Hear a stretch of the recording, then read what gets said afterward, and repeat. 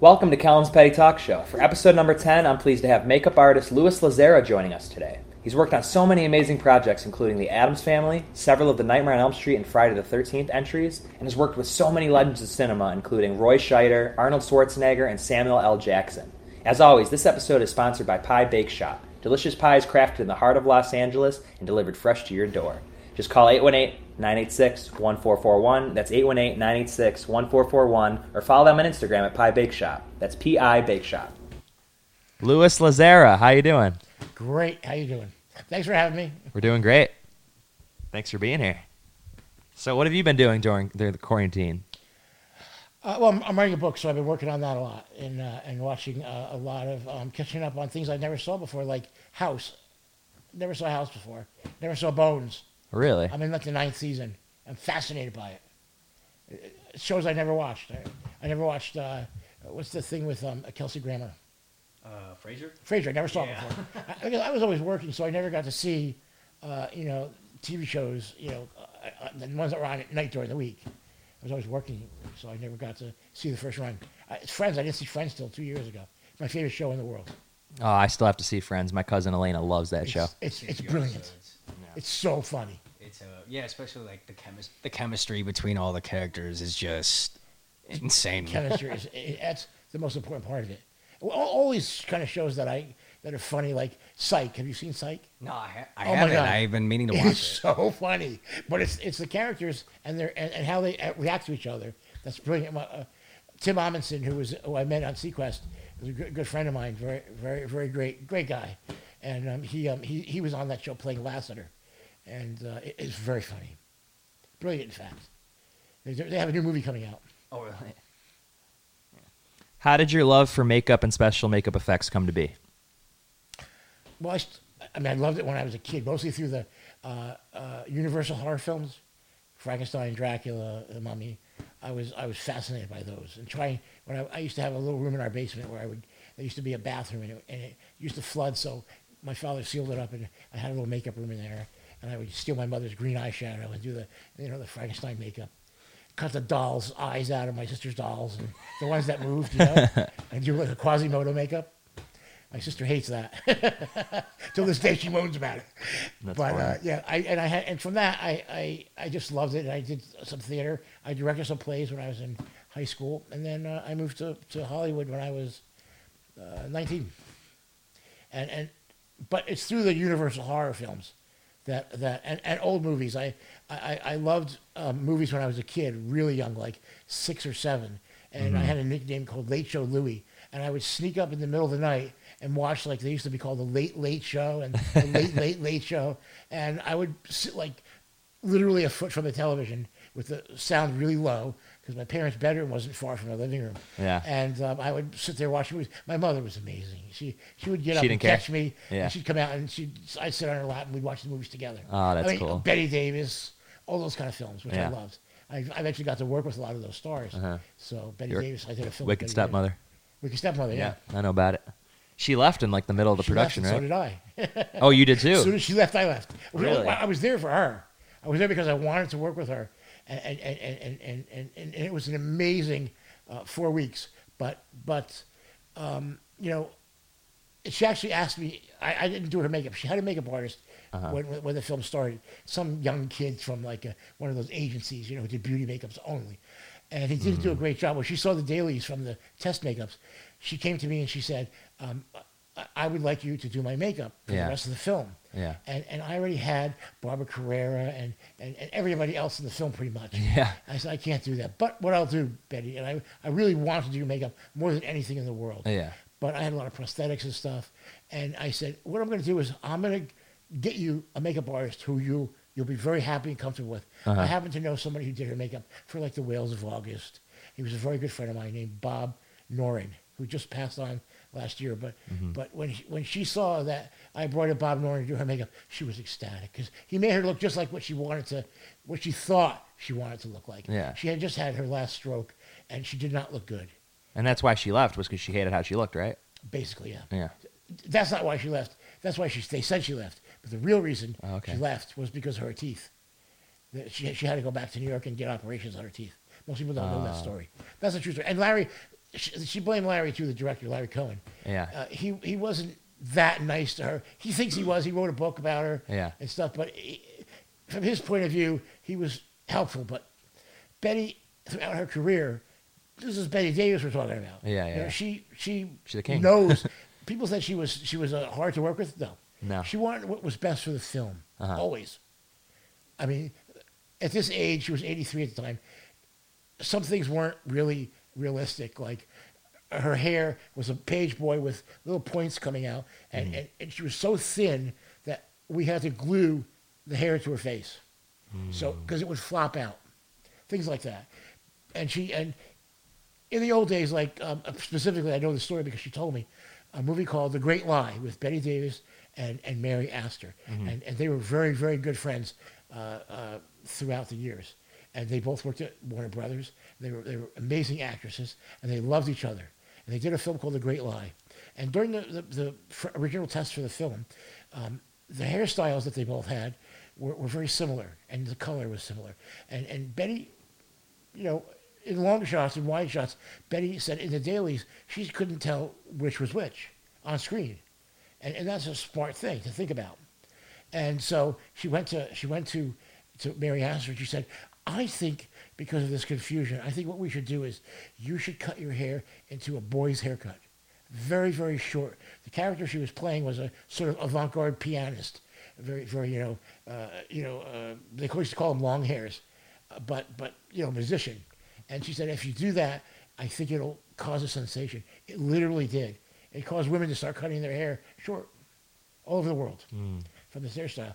And also, in the film, during filming, Betty had given Mary Astor the best lines in the film because she kept thinking, this is a line you should be saying.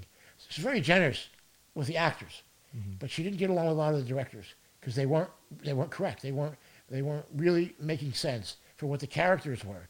And Betty was really great with character.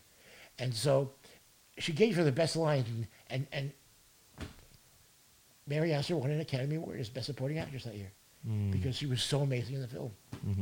Betty basically gave her the movie. And that happened a lot in her career. And she was very, very, when she was on set, it's hard to, even at the age of 83, when she was on set, it was hard not to feel a presence of her. Her eyes, even at that age, were so clear and so blue, you couldn't stop looking at her. And I got along really well with her. We talked and gossiped a lot. I went to her house for lunch. It was great. Loved working with her. At lunch, I would sit next to her every day, and I would just ask her all kinds of questions, and she was hysterical. She had a great laugh. And but one thing that happened that, with the story of Mary Astor, happened again. Betty had this orange hair, basically orange, and Colleen Camp, who played her daughter-in-law in the film, had like a strawberry blonde hair, and it was curly. But Betty came to me and she said, I got down on my knees next to her chair and talked to her, and she says, Lou, I think that Colleen's hair and my hair is so similar, people aren't going to know which one of us is on screen. Colleen was 29, and Betty was 83. So, I mean, I didn't care what the real answer was. I said, absolutely, I will ask her to change her hair. So I went into the makeup room immediately, and I told the story. Everyone giggled, but not in a bad way for Betty. And they okay, you know what? Colleen Camp said, I'll do whatever you want to do. If we have to do that, let's make it funny. So what she basically did was she took her hair with both her hands, put a giant rubber band around it on top of her head, and it like flopped around for half the movie. When you watch the film, that's what you're going to see. Yeah. And that was because Betty asked her to change her hair. And you do what Betty wants. We had Betty with making that film with her there was unbelievable. There was nothing like it. And we started the film in this house in Hancock Park, and we're shooting the opening scene of the film in the hallway. And we wrapped. This is the third day. We're still shooting in the hallway. Nobody knew why. But third day, they call lunch. I was reading a book, and I was sitting right behind Betty in my chair, and Betty had this big white hat on, and they yelled cut, and she didn't get up out of her chair, and neither did I. And I continued reading. A lot of times I didn't go to lunch, I would keep reading. Yeah. And she turned around very slowly towards me, and I could see the hat moving. I knew she was coming all the way around. She came all the way around, and she looked at me, and she said, Lou, are we going to shoot the whole fucking movie in the hallway? I could see I that. said, I hope not, Betty. Actually, Miss D, she made an announcement like the second day of filming. Yeah. Everyone didn't know what to call her. Yeah. The director kept calling her Betty, and she hated it. And he said, please, Larry, call me Miss Davis or whatever, something, but something with some respect. And she asked the crew to call her, originally it was BD. And about the second week of filming, her daughter, whose name was BD, Betty Davis, came out with a book, a very damning book about Betty. And the name of the book was BD. So Betty came to the crew that day and said, this book, a horrible book about me, has just come out. She said, I would prefer if everyone called me Miss D. Miss D. Or Miss D. The crew called her Miss D from then on, as did I. And that was it. She called me, the best was at night when she called me up, because in the old days, they would call, the makeup artist knows everything. You know everything that's happening on set, because all the actors are in your chair. And so one night, it was a Friday night, and I had gone and seen dailies, and I get a call on the phone, and I never forget this day, because I was pacing my house on the phone. I didn't know what to do. Betty Davis is calling you. and in the middle of the conversation, here was the cool thing was, in the middle of the conversation, she says, hold on a minute. And I could hear her spending 2 minutes lighting a cigarette. Looking for her matches, striking the match, lighting a cigarette. Okay, she says, I'm settled now. So what happened today in dailies? And then we go on from there. And Larry did a shot that's in the film that was really horrible to her.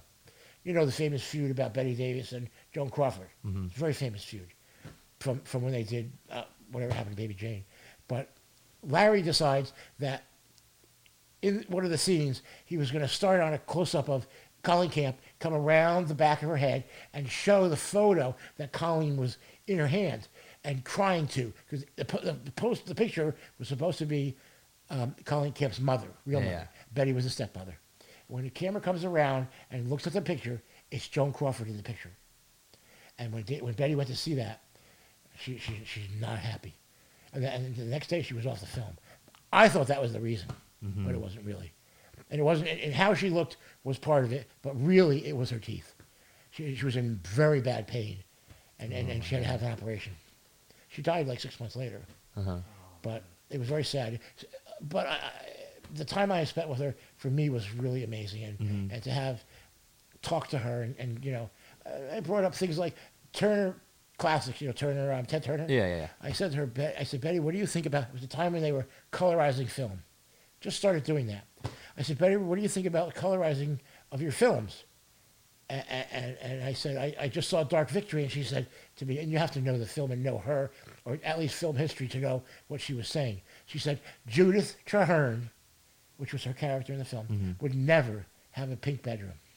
And I said, what color was it? She said it was all white. And that's very important to the film, because an all-white bedroom in a film back in those days was very regal and very expensive, and it was an Art Deco style. Yeah. And when you saw a giant room like that, usually you expect to see Jean Harlow in a film like that, in a room like that. But she said that she would never have that, and therefore it's wrong to colorize the films. She was right. They colorize them now, but they're so much better. So much better. Yeah. So did you have any good moments working with Larry Cohen? Or did you enjoy working with him? Or was he kind of tough on that one? I left the film. Yeah. So I knew I didn't want to be there. I didn't care for him. Yeah. I didn't like how disrespectful he was to Betty. Yeah. He was a brilliant writer. Uh-huh. He did a film called Koyaanisqatsi, I think it was called. Okay. Great horror film. The big monster and things. The one that's on the building? Yes. The Q? Yes. Winged serpent? Q. But it's Koyaanisqatsi is the actual Oh, that's the name of the full word of creature. it. Okay. But it's Q, yeah. Yeah. And I liked that film a lot. And, Yeah. And I what he was so smart how when Betty left, what is he going to do? He could have gotten the money just to just shut the film down and not do anything else from insurance. But he was smart to keep going. So he took the money and he kept going. And what he did was he made Barbara Carrera, who was amazing to work with. I loved her. But Barbara Carrera, she played Betty, right in the beginning of the film, Betty turns her into a cat in the original script. But what he did was he had Barbara Carrera turn Betty into a cat. So, for the rest of the film, Betty plays a chain-smoking cat.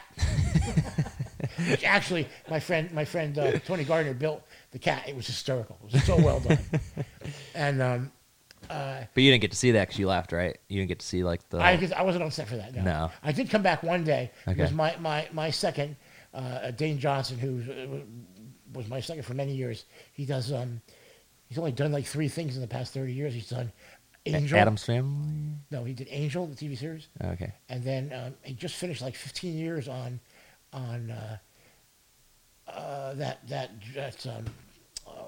what's it called? Shoot, it's a cop show. You would know this. Is it recent or The one that what's his name walked off of Mandy Patinkin. which decade was it? Who's on the show? I'm trying to think who's on the show now. It's Joe Montana. Oh, Criminal Minds. Criminal Minds. Yeah. That's like Oh, 15 okay. years he's been on that show. But he took over the movie when I left.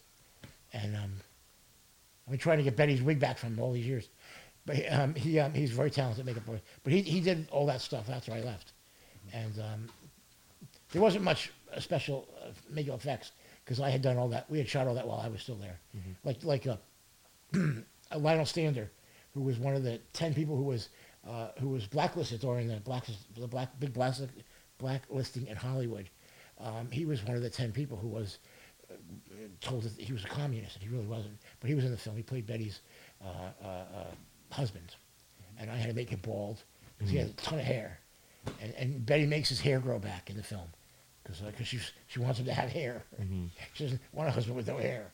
It's very funny, but he did a good job with the film. He hired a bunch of old-time actresses to come and be in the show, and a bunch of TV stars. You know, the father who was in Happy Days and stuff like that. He hired Evelyn Keyes, famous actress who was in Gone with the Wind, and Gloria DeHaven. He hired these other people to come in and sort of fill in the dead space. And the film turned out okay, I guess. I've never seen it.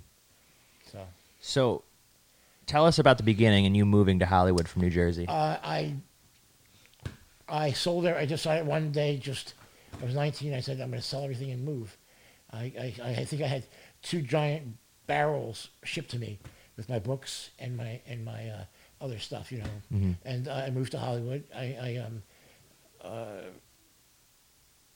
One day after about maybe 6 or 8 weeks of being here, I was in Hollywood on Cahuenga. Okay. It's still there, but it's much smaller than it used to be. It's called the Hollywood Book and News on Cahuenga, right on the corner there of Hollywood Boulevard in Cahuenga. Yeah. And I was there looking at magazines. There was thousands of magazines back then, and a lot of horror magazines. And I saw this guy reading Fangoria with his wife, and I tell it later they were married, but he had a shirt on that said Makeup Effects Laboratory on it. And I just walked up to him and said, "Excuse me, what is this place?" And we struck up a conversation, and he and his wife invited me to come up to a barbecue that weekend in the valley where the place was. And then he said, come over on Monday, and I'll introduce you to everybody that owns the place. And I started for maybe 6 months going up there whenever I could because I was working at the May Company. I would take a bus up there. It took forever, like 3 hours. And it was on Laurel Canyon and Sherman Way. It's still there. It's called Makeup Effects Lab. And kind of schlocky, but you know, they're there for years. So, I started sweeping the floor, you know, and fixing things. How I really shocked them was when I was 17, one of my summer jobs was working for Craftsman Tools, and I'm fixing tools. And Craftsman Tools have one moving part in them. Basically, you take them apart, you bang it with a hammer, put the alignment back in, because people drop the tool and it gets out of alignment. Yeah. Put it back in and screw it back together and charge them $30. And I did that for two summers. So I knew how to fix any Craftsman tool.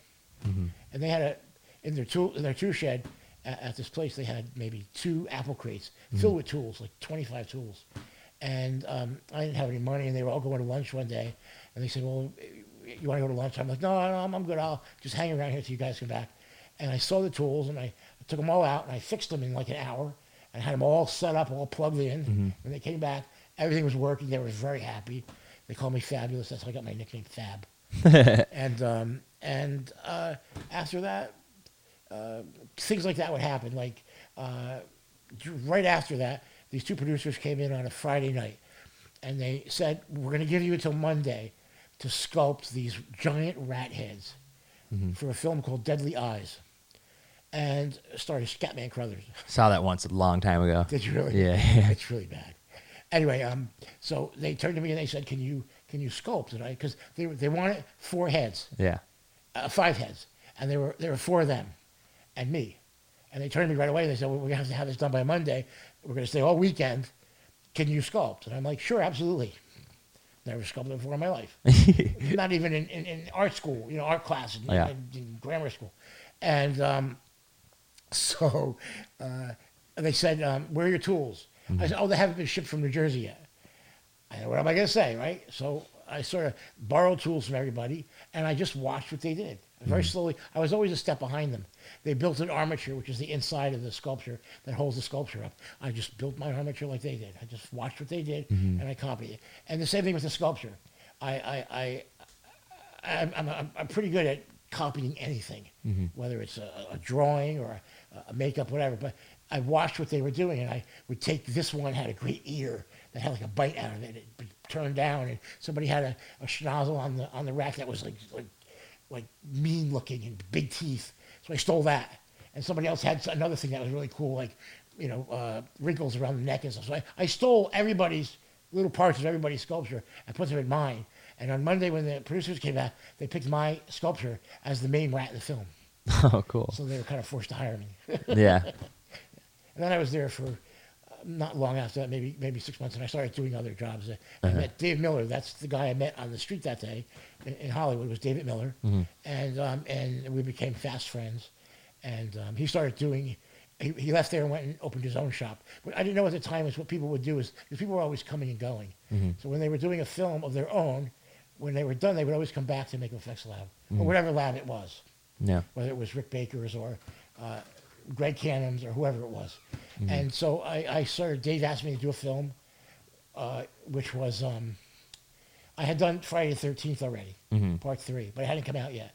And Dave Miller asked me to come and do Beastmaster. And so that was that. So I did a lot of ball caps on Beastmaster. I was the department head on second unit. Originally, because Dave always got me jobs on the films doing his makeups that he designed. So he would build them or design them in the lab, and then I would go and do the makeup on set. That's how I got Nightmare on Elm Street, the first one, doing the Freddy Krueger makeup, which I did the entire film. I did Freddy's makeup, Robert's makeup, and from Dave Miller, because he designed the makeup. And he was in the lab still building things like the telephone with the tongue, that kind of stuff. He was there building those things. All the classic while I was stuff. on set, yeah. Yeah. The Johnny Depp's body coming out of the bed and that kind of stuff. That's one of my favorite kills ever. Oh yeah. That's just perfect. Johnny Depp? Yeah. Oh yeah. It's great, yeah. It's amazing. Well, there's a picture that I gave you guys of Dave and I on set with a sort of a skeleton head. Yeah. And behind me, if you look behind me, you'll see Wes Craven directing the scene, Okay. which most people don't notice he's in it. That film was, I think by then I had actually done some other really crappy little films, and but I knew they were bad. And this one wasn't bad while we were filming it. It was really, it was Wes that was doing it. It was Wes and his script. And he was so amazing to work with. And one day there's, the scene with the giant, the giant room that spins Oh yeah. with the blood and all that? Yep. Well, the special effects guys on the film, Jim Doyle, the head special effects man, who's brilliant. I worked in my many films. And his friends, his assistants, Peter Kelly and Lou Carlucci, and those guys. Well, I was sitting on set. I would often, because I like to read, Yeah. often when I was on this movie set, I would go into the, behind the curtain somewhere, find a place where there was a little bit of light so I could read. And I would sit there, and I was sitting on the set where the giant turntable, the turning thing was. And they called lunch. Again, I didn't get up. I would stay and finish the book. And out of the corner of my eye, I see Wes come over. He didn't see me. It was really dark. Yeah. Wes comes over, Wes Craven. He's standing there, and he's looking at this giant behemoth of a set that they had built that cost a lot of money. I don't know, like maybe $1 million, which for that film was a lot of money. A lot, yeah. And it was very important to the film. And he's standing there, and he turns, he hears me, and he turns and he looks at me, and he goes, I said, you worried about this tomorrow, Wes? And he's like, it's going to make the film or break the film. Yeah. Because it's got to work, and it works beautifully. Mm-hmm. Jim Doyle is brilliant. And they used that twice. They used that for Tina's scene, Yeah. and then they used it for Johnny's death. The blood was Tina's scene, yes?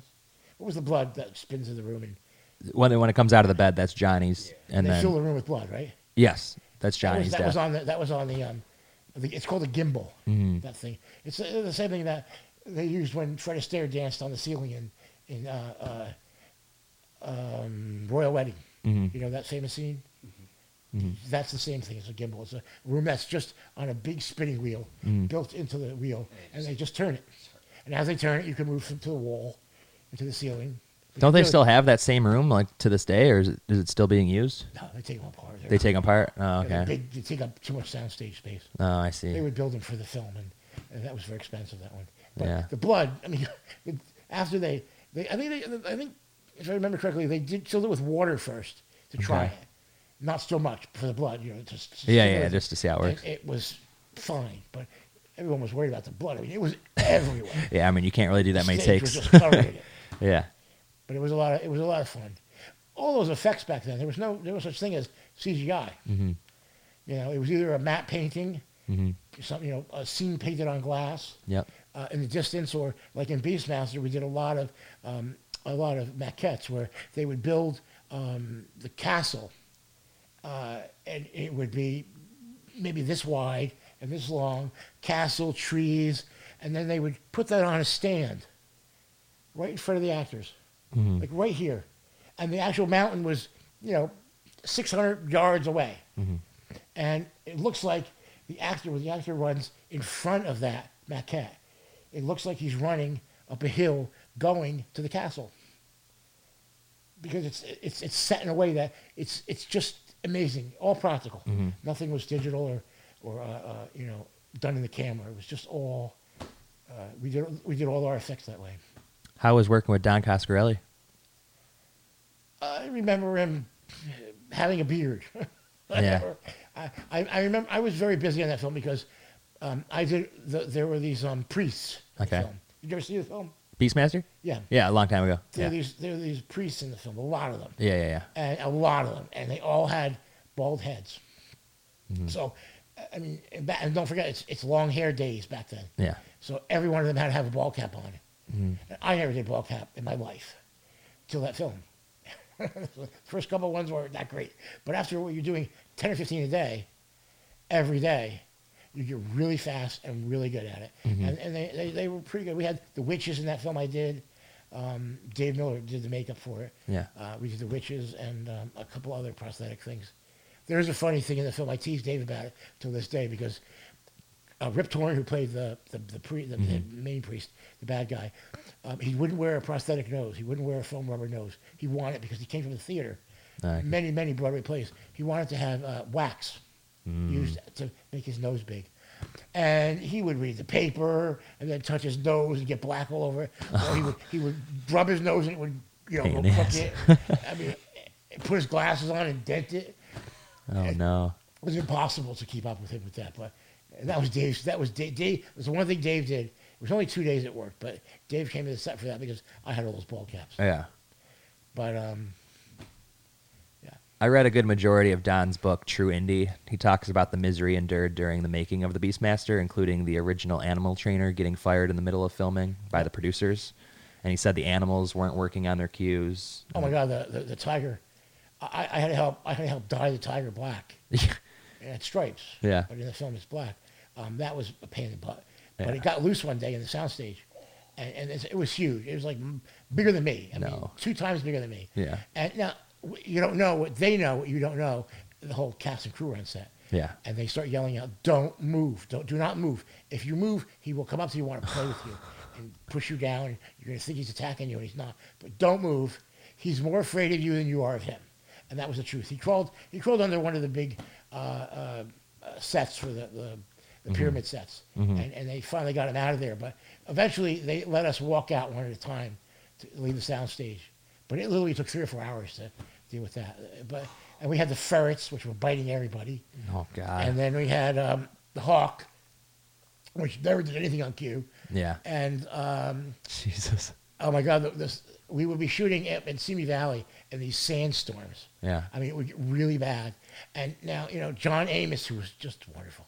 John Amos and poor Mark Singer, they're probably naked in the film. They got like these loincloths and, some leather strap, and that's it.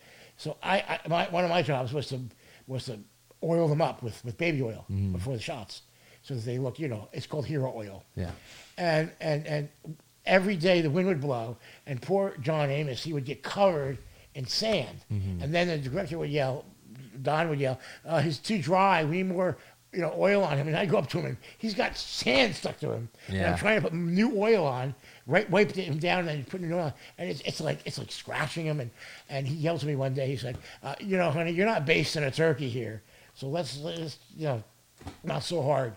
But it was a tough movie. It was really tough. There was John Buechler did these giant creatures that didn't work. Often. When they did work, they were really well done. He was the best. I met him a long time ago. John Buechler, yeah, he's a nice guy. Very nice guy. Nice guy. But those were difficult to work with. Yeah. But So Don was cool though? yeah, he was. I remember just being a nice guy. Yeah. I don't remember him screaming or yelling or anything like that. Others did, but not him. Yeah, we heard a story about. You want to tell him about the Phantasm? I just always heard. Well, Phantasm mixed is a things. whole other breed. Apparently, Oh, yeah. it was really bad filming. Like, that was a bad movie to film. The first one, or are we talking about the sequels? I don't know, whatever he did. Because the the third one, you want to tell him about the Did he do 1 or 2 of them? Well, he did He did like the first I think 4, he did right? all- He did. Okay. He did the first 4, and I think somebody else Produced maybe directed the the fifth fifth one? I think somebody else directed the 5th one. But no, like because I had a friend. I won't mention his name, but he's unfortunately no longer here. But he had like a connection with the Phantasm family, and he told me that there was a lot of tension between Angus and Don during the filming of the third Angus, one. the older guy. But yeah, Angus was the tall man. He passed away 4 years ago, I Yeah. think. Yeah. Probably. I know his makeup. Mark Shostrom, who you asked me about, earlier, Yeah. was his makeup artist for that, and they were very, very close friends, and sort of a confidant during that film. And I remember, I do remember, I didn't know that Don directed those because I wasn't involved in them. Yeah. But now it makes sense that it was difficult. I've heard stories actually. Yeah. He was really nice when I met him though, so I was just curious. Don? Yeah. Yeah, like I said, Super nice guy. Beastmaster, he was a taskmaster. Yeah. But I was young and I didn't know any better. Yeah. I mean, like I said, I was rolling up cable at the end of the night. Yeah. What did I know? Yeah. He sounded like he was super stressed on Beastmaster, like from his book. Yeah, the book made it sound like Could it have was been, I hell. didn't notice it. Yeah. Yeah. Well, it's different when there's fan interaction and then you're working with someone. Sometimes, like with fans, they can be the sweetest person, but then, it's different like when you're working one-on-one with them, of course. It's true. Like with Jim Cameron, which we'll talk about later, but it's a whole other breed of stress. Work with him because Jim thinks he can do everybody's job. He can. He's so talented. He can do everybody's job, but that's not how film works. No. I'm here to do something for you. You hired me to do something. This is actually what I said to him. Well, you hired me to be here. If you don't want me to be here, just let me know. Now I handed him a towel. I said, "Now you clean it up." Yeah. He poured blood all over one of the actors. It was Arnold, and he shouldn't have done that because that was a mess. No. Blood is everywhere. And he's like, "Well, just clean it up." I'm like, "No, you clean it up. You made the mess." Yeah, you cleaned it up. And he cleaned it up. Good. And the next day, was "Good morning, Lewis." Yeah. That's nice when that happens. That kind of mindset. I've had a couple of directors I had run-ins with that like that. But Jim's so talented. He doesn't know he's doing something wrong. I don't know. Have you ever seen Bones, the TV series? I've never seen it, but I heard it's good. Yeah. The main lady who plays Bones on it, so she has no clue what she's saying because she doesn't understand emotion. She just says, what she's thinking at the time. It comes right out. And Jim's just like that. So talented. I mean, I can't. I really don't. Other than I worked with John Frankenheimer, who's brilliant, and a couple other Peter Hyams, brilliant. But Jim Cameron's in another league. because he's thinking in many different ways, and he's so talented. He started out as a set designer. Oh, really? How did you get hired to do the special makeup effects on Friday the 13th, Part 3? 3. I was working for a company called Makeup Effects Lab, and I worked, I worked in the lab a lot. I started to show them what I could do on little jobs they would send me on there. Sorority Massacre. Sorority House Massacre? Yeah, one of those. Slumber Massacre. Or Slumber Party Massacre? Yeah, that one. I worked on that, doing some effects for them. Oh, I don't cool. have it on, I don't even know if it's on my IMDb. I have a lot of films like that, small little horror films, where I would go in and do one thing. Yeah. But I worked for them, and they paid me. We literally just visited the filming locations from that, like did you really? not even a month ago. Where was that house? That It's- they shoot with the pool. We went to the Was it school. like in East LA somewhere? Yeah. Yeah, that's what I remember. Or wait, was it Venice? Oh, Venice. Yes. It was Right, Venice, right, yeah. Venice, yes. Yeah, all three houses are like right next to each other. I remember going there. Yeah. I remember doing some effects around the pool. Yeah, Somebody yeah. gets stabbed or something. Oh, yeah. Or what's the thing where somebody's eye? Maybe that's part 3. I've seen all three. I've only seen the second and third one like twice, maybe. But also on the set for that. Yeah. Not all the time because they were building things. Yeah. Was Kenny Myers and Doug White. Okay. And Alan Rapone once in a while. But what happened after a while, I just got left to do everything myself. Yeah. Which is what happened to me a lot because I was very good at my job, but I didn't know really. I just would say, just let me finish it. You swing it. Typical me. Yeah, And they would let me do it. Hell yeah. Because they were just this. I mean, when we did part 3, it looked like a piece of junk. Yeah. You know, you don't know when you're making them, which wasn't going to be good. I mean, I did a movie called Please Don't Eat the Babies. So you don't know what's going to happen at the end, how they're going to turn out. But that was directed by Steve Miner. Steve Miner, yeah. who became a very close friend years because I'd done like 4 movies with him. H2O, yeah. Yeah, and Warlock, which I walked. Warlock, yeah. I'll tell you a great story about that. I've actually never seen Warlock, but I met Julian Sands like at the first convention I ever. Smelliest actor I ever met in my life. Never He's showered. what? Smelliest actor I ever met. Really? Never showered. Oh. I'd actually say you cannot come in the makeup trailer and get your makeup done anymore until you take a shower. Oh my god. And what he did was he didn't even do that because we were out in the desert shooting. And he went over to the caterer and asked them for a bucket of hot water. And he literally showered. He took all his clothes off, except his underwear, and literally, Like a horse shower? Yeah, a sponge bath. Yeah. And he smelled much better. But oh And my I god. said, did you even use soap? Yeah. But see, British. This is not a general thing about British men, but a lot of times in England, what happens is Yeah. when they're going to school, they didn't get hot water to take showers in. They stayed at school, Yeah. in public schools, not private, public. Uh-huh. They were staying, they had a place to sleep in the dormitories, but they didn't shower ever because the water was ice cold. Mm-hmm. They were never given hot water. So that is, I found out over the years, that is the reason that a lot of the British actors smell Mm-hmm. so badly, but not all of them. The 3D Julian was great to work with. He was very sweet. No, yeah. The 3D in the film is hilarious and obvious. so bad. I've been fortunate enough to see the film in 3D at the Egyptian in Hollywood. Part 3? Yes. Well, I mean, you can even see like the thing that went into the spear that went to the girl's eye. It's like shaking as it's going. It's hilarious. When we did that, it was on the wire was so long, Yeah. so far away. There was no way to control that Yeah. unless it was attached to something at both ends. Yeah. It wasn't. One was attached to her, Yeah. and the other one we were just holding it. No, yeah. And we would just push the arrow and a hole in the middle of it. We would push the arrow Yeah. until we got to the other end. The 3D the gags are just hilarious though, like the popcorn When, popping. Paul Cracker, Paul is his name. When we squished his head. Squished the his eye head, popped yeah. out. Actually, there's a photo in there. You'll see a photo of me actually pulling on some wires to make the eyes Yeah. come out. So what was it more of a challenge than having to adapt the makeup effects to the 3D? Nothing was a challenge for me. I wanted to do everything. Nothing, Because okay. I was so young. Yeah. I never found anything to be difficult or because I wanted to be there so badly. You wanted to And I figure was it out. Loving it, yeah. Yeah.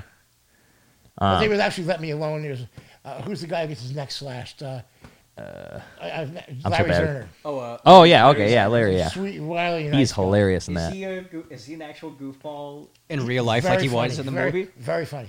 Yeah, very he nice. seems like but it. really sweet.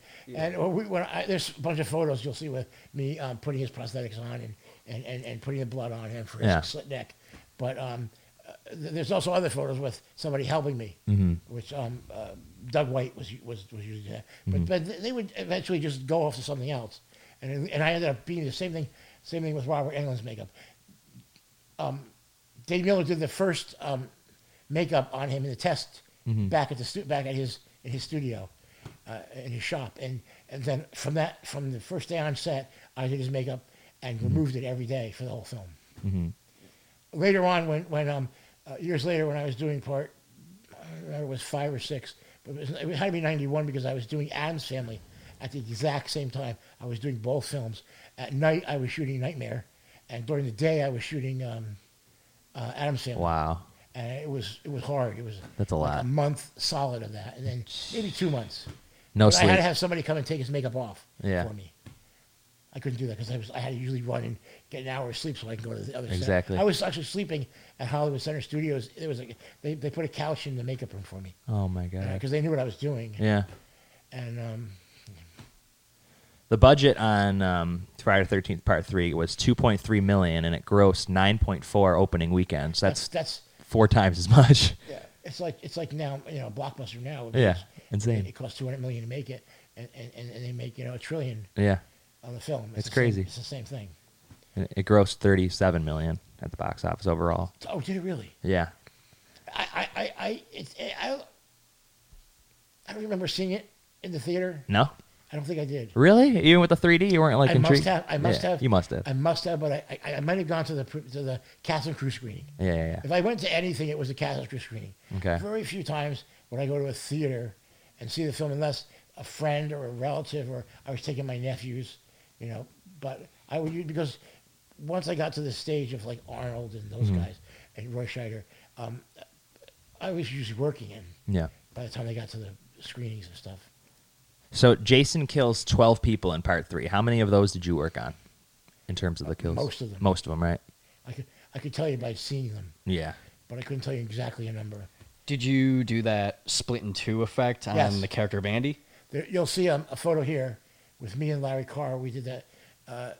We did the body of that. You'll see us taking a life cast of his entire body, and then when it was placed up in the rafters, it was a fake body with his body.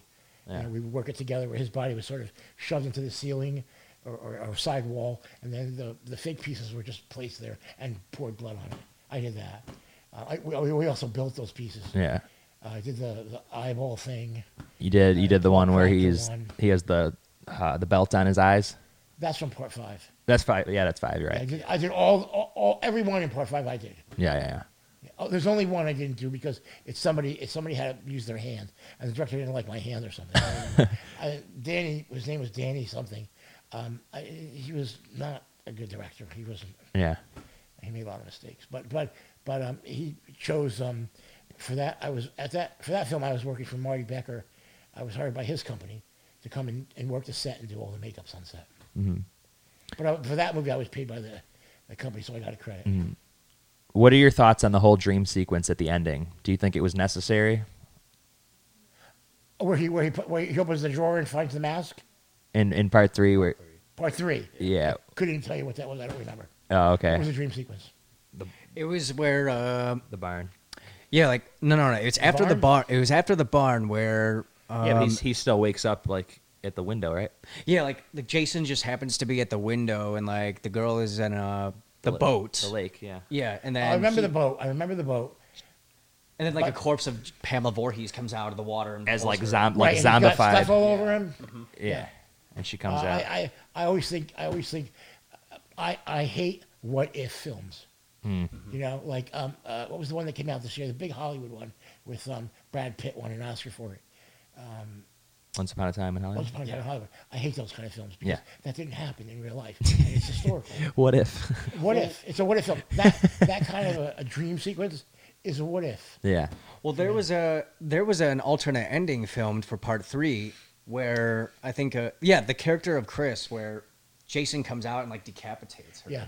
Did you work on that? Yeah. Or was that somebody like so why didn't was there a reason why they didn't use that ending instead? They had to No, rip it's off just- the original. That happens after we're done with the film. Yeah.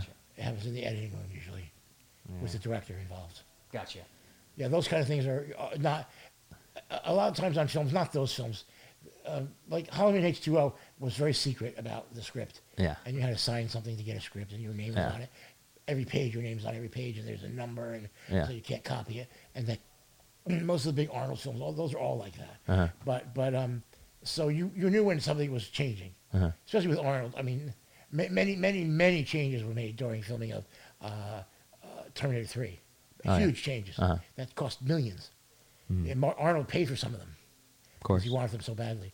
We realized right after the first couple of weeks filming most of the films at night. Uh-huh. We realized because of lighting, it was going to cost double what the film was going to cost. So they changed the whole sequence. The big sequence with Christina is all daytime. We filmed at daytime, but that was a big decision to make. Also firing the first actress who played the Claire Danes part. Okay. We worked for weeks with her, and she just kept gaining weight. Sweet girl, Yeah. but she was so nervous and That's tough. couldn't tell you how many olives she ate. She was very sweet. Her name was Sophia Bush. Great actress. Yeah. She went on to do one of those kids shows like OC or something. Okay. But her father was a famous photographer named George Bush. No, I can't remember. But he filmed. He photographed all the famous actresses through the 70s and 80s. Charles Bush.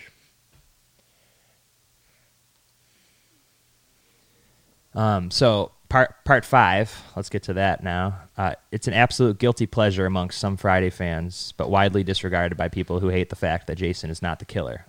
That's the biggest thing that I always find online. I hear. Yeah. People always ask me that question about what to me it didn't matter. Yeah, it didn't matter. Because whether it's a good film or not has nothing to do with that. You had to make the kills look good. It was about the kill. No, not for me. I'm always interested in the script. Yeah. But who directed that? Oh, that was Danny. Yeah, Yeah, it wasn't Miner I again. didn't have much input from him when I was doing things. I remember when what's his name got his head chopped off, which I gave him the head at the end of the film. He has it, that cool. actor. But when we did that, I remember him directing me about how to throw the head into the scene in front of the camera. He wanted it to fall a certain way. And you're throwing a giant rubber ball into the middle of the scene. Yeah. Right, yeah. And you don't know where it's going to bounce. You have no idea. I mean, it's solid rubber. We shot that for quite a while, a couple hours, throwing that head in.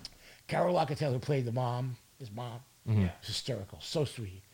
I mean, one of the nicest ladies I ever worked with. She's actually doing a convention next month, or they're trying to. Is she? In Arizona? You're talking about the mom, the funny one, like Carol Locatell's her name. yeah, I and forget then her. she's gonna be there, and then Jason, Tom Morga, Tom Morgan. Please tell Tom I said they're both gonna be there. I'm gonna try to go if it happens. Stuntman, I've done a lot of films with Tom. He's the Yeah. sweetest, nicest guy. Yeah. It's funny because I like how Ron Sloan and then Carol, like they were like the best comic relief of that movie. Well, Oh yeah. filming it, Hilarious. I personally thought it was way over the top. way For over sure. the top. Especially Carol. Yeah. But he was directing her that way. Yeah. There's a lot of things that are missing. I recently saw the film, literally maybe 2 weeks ago, because I was talking to Melanie about something, and I couldn't remember what she was talking about. I have amazing stories about working with and meeting her on set, because I had nothing to do with her in the film. Yeah. I never touched her, as far as makeup is concerned. But I think I maybe put some sweat on her for Catherine. Catherine, who also did Nightmare on Elm Street, the first Nightmare on Elm Street. Yeah. I've done literally 10 or more movies with Catherine as the department head makeup artist. And then I did all the special effects stuff. Mm-hmm. That happened a lot early in my career. I was good with blood. I was known as the blood guy, because blood is hard to make drip the right way. Mm-hmm. And anyway, Catherine did her beauty makeup, which is wonderful. So 80s. I mean, it's blue eyeshadow, gorgeous. No, like amazing. Nobody would do that now. Yeah. But I reached the phone. What was I going to say? Melanie, I was sitting offset in the barn, And they were shooting a scene where she comes out of the closet with the chains. the chainsaw. So I said it was even more hysterical. We couldn't stop laughing. Melanie has the best laugh, and she is the funniest, literally the funniest actress I've ever worked with. Yeah. Vanessa Williams is very, very similar in sense of humor, but Melanie is hysterical. And she's the sweetest, nice person. I worked with her a lot after the film, doing her makeup, her beauty makeups. There's a couple of shots of her that I sent you, Yeah. in really high beauty makeups that I learned to do because I got lucky. Dave Miller again. A lot of my work at the beginning was always Dave Miller sending me somewhere or giving my name to somebody.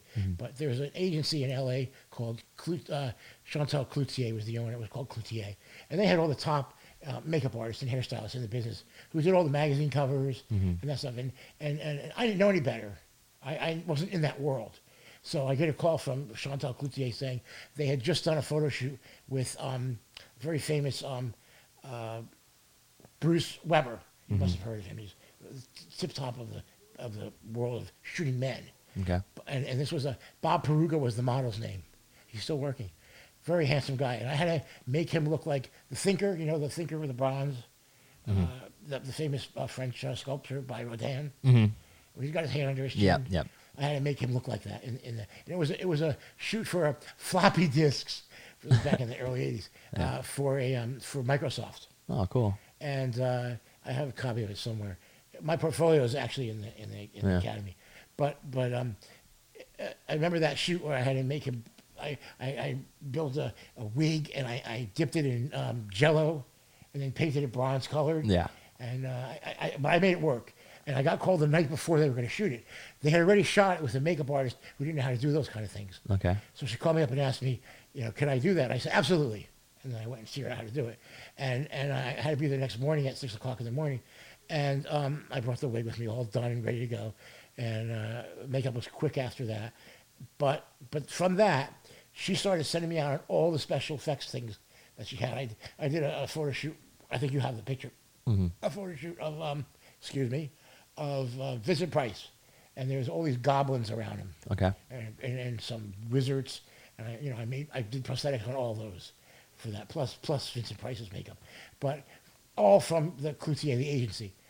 And but I didn't like in those days because of how money worked. In those agency companies, those people who work in the agencies, they got like $1,200 a day. I'm making $200 a day. Yeah. And I knew how much other people were making just from hearing about it. So I told her I wanted $1,200. And not only that, she told me, well, you do the job tomorrow, and in 60 days you get your check. I'm like, no, I'm not doing that. I'm not waiting 60 days. I've been screwed so many times at that point. I said, no, I'll come in and get a check. As soon as I'm done with the job, I'll drive to your office, and you give me a check for $1,200. Yeah. And she was very mad when she did it. And the rest of my career that I was with her, I was with her for many years, she had to do that same thing because that's how we set it up. She did not like that. That was a no-no. But because those people don't get paid for sometimes forever. Yeah. And when you're with a big movie star and you're doing magazine covers, it's a whole different story. Or if you're doing publicity, like for MGM or for Disney, it's huge. You go away for a month and you come home to a $70,000 check. Yep. It's crazy, but you're flying all over the world. It was great. It was fun. Anyway, I don't know how I got off on that tangent. No, you're good. Friday the 13th. The one thing that bothers me a little bit, the Friday 13th Part 5 has a dream sequence in the beginning with two guys digging up Jason and Tommy Jarvis waking up. Yes. But in the dream sequence, Jason was buried with a screwdriver. Why was Jason I buried don't with a damn recall- screwdriver? Who was that young actor? Corey. Corey Feldman. I Corey. don't remember him being on the set ever. No. I think that's from another film. I think that was From the filmed for, film I think prior? Was he in another film? He was in the fourth one. Well, I think that was a scene that was shot for that, and then we used that stuff with him because I do not recall him being on the set. It probably was, yeah. because there was blood involved and stuff. Yeah. So I don't know. Well, because what I read about that scene, that was the opening in particular, was they shot that in Corey Feldman's backyard, apparently. Yeah, that wasn't us. Oh. The body and stuff like that comes out of the grave. I did that Yeah. because he wasn't in that Yeah. part of it, the way it was cut. Yeah. But I did not do anything that he was in. I'll also ask Catherine Yeah. because we're very close friends still. She did the regular makeup on the film. Yeah. He did have some blood on his face in it, if I remember correctly. Yeah. Because I just saw it. I do know Ted White hated working with Corey Feldman on the fourth Who one. was Ted White? Jason in the fourth one. When Corey was the kid in the fourth one, and they worked together. You probably haven't even seen it. No, I yeah. never saw it. But yeah, they hated working together. I did not like those films back then. No. No, because why would I? I was wanting to watch The Wolfman. Exactly. You want to watch the good Lon ones. Chaney. Exactly. Good movies. I'm not a big Friday fan overall, but I like the ones you worked on. Have you seen all the Universal horror films? Most of them, yeah. Most of them. Yeah. You're missing so much. I mean, I haven't seen every single one, but Bride I of love Bride of Frankenstein. Frankenstein, yeah. Brilliant film. It's one of the One of the most perfect horror films out there. Yeah. Perfect. Yeah, it's perfect. Son of Frankenstein. Great. Not perfect. Yeah. Great. Yeah, I haven't seen that one. Dracula. There's no other Dracula. No. Bela Lugosi. That's it. It's perfect.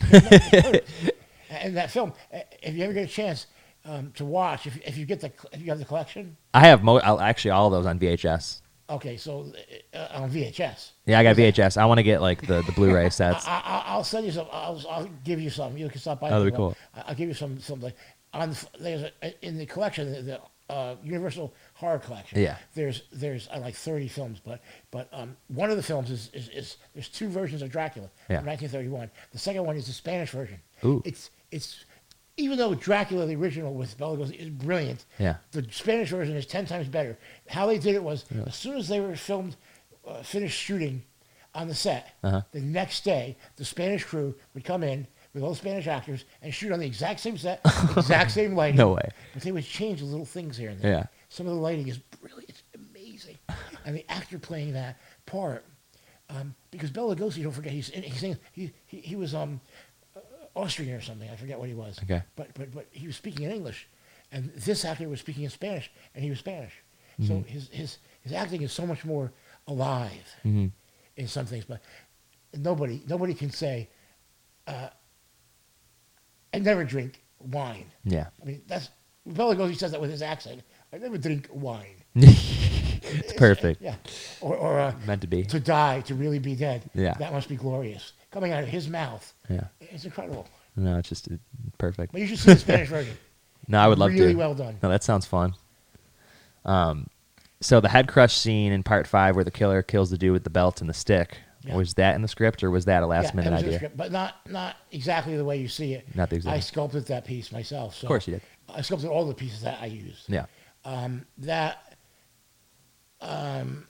It's not my hands doing it. It's Marty Becker, the special effects coordinator, who did the special effects. Okay. You know, all the other stuff. But it was his hands twisting the belt behind the tree. Okay. But the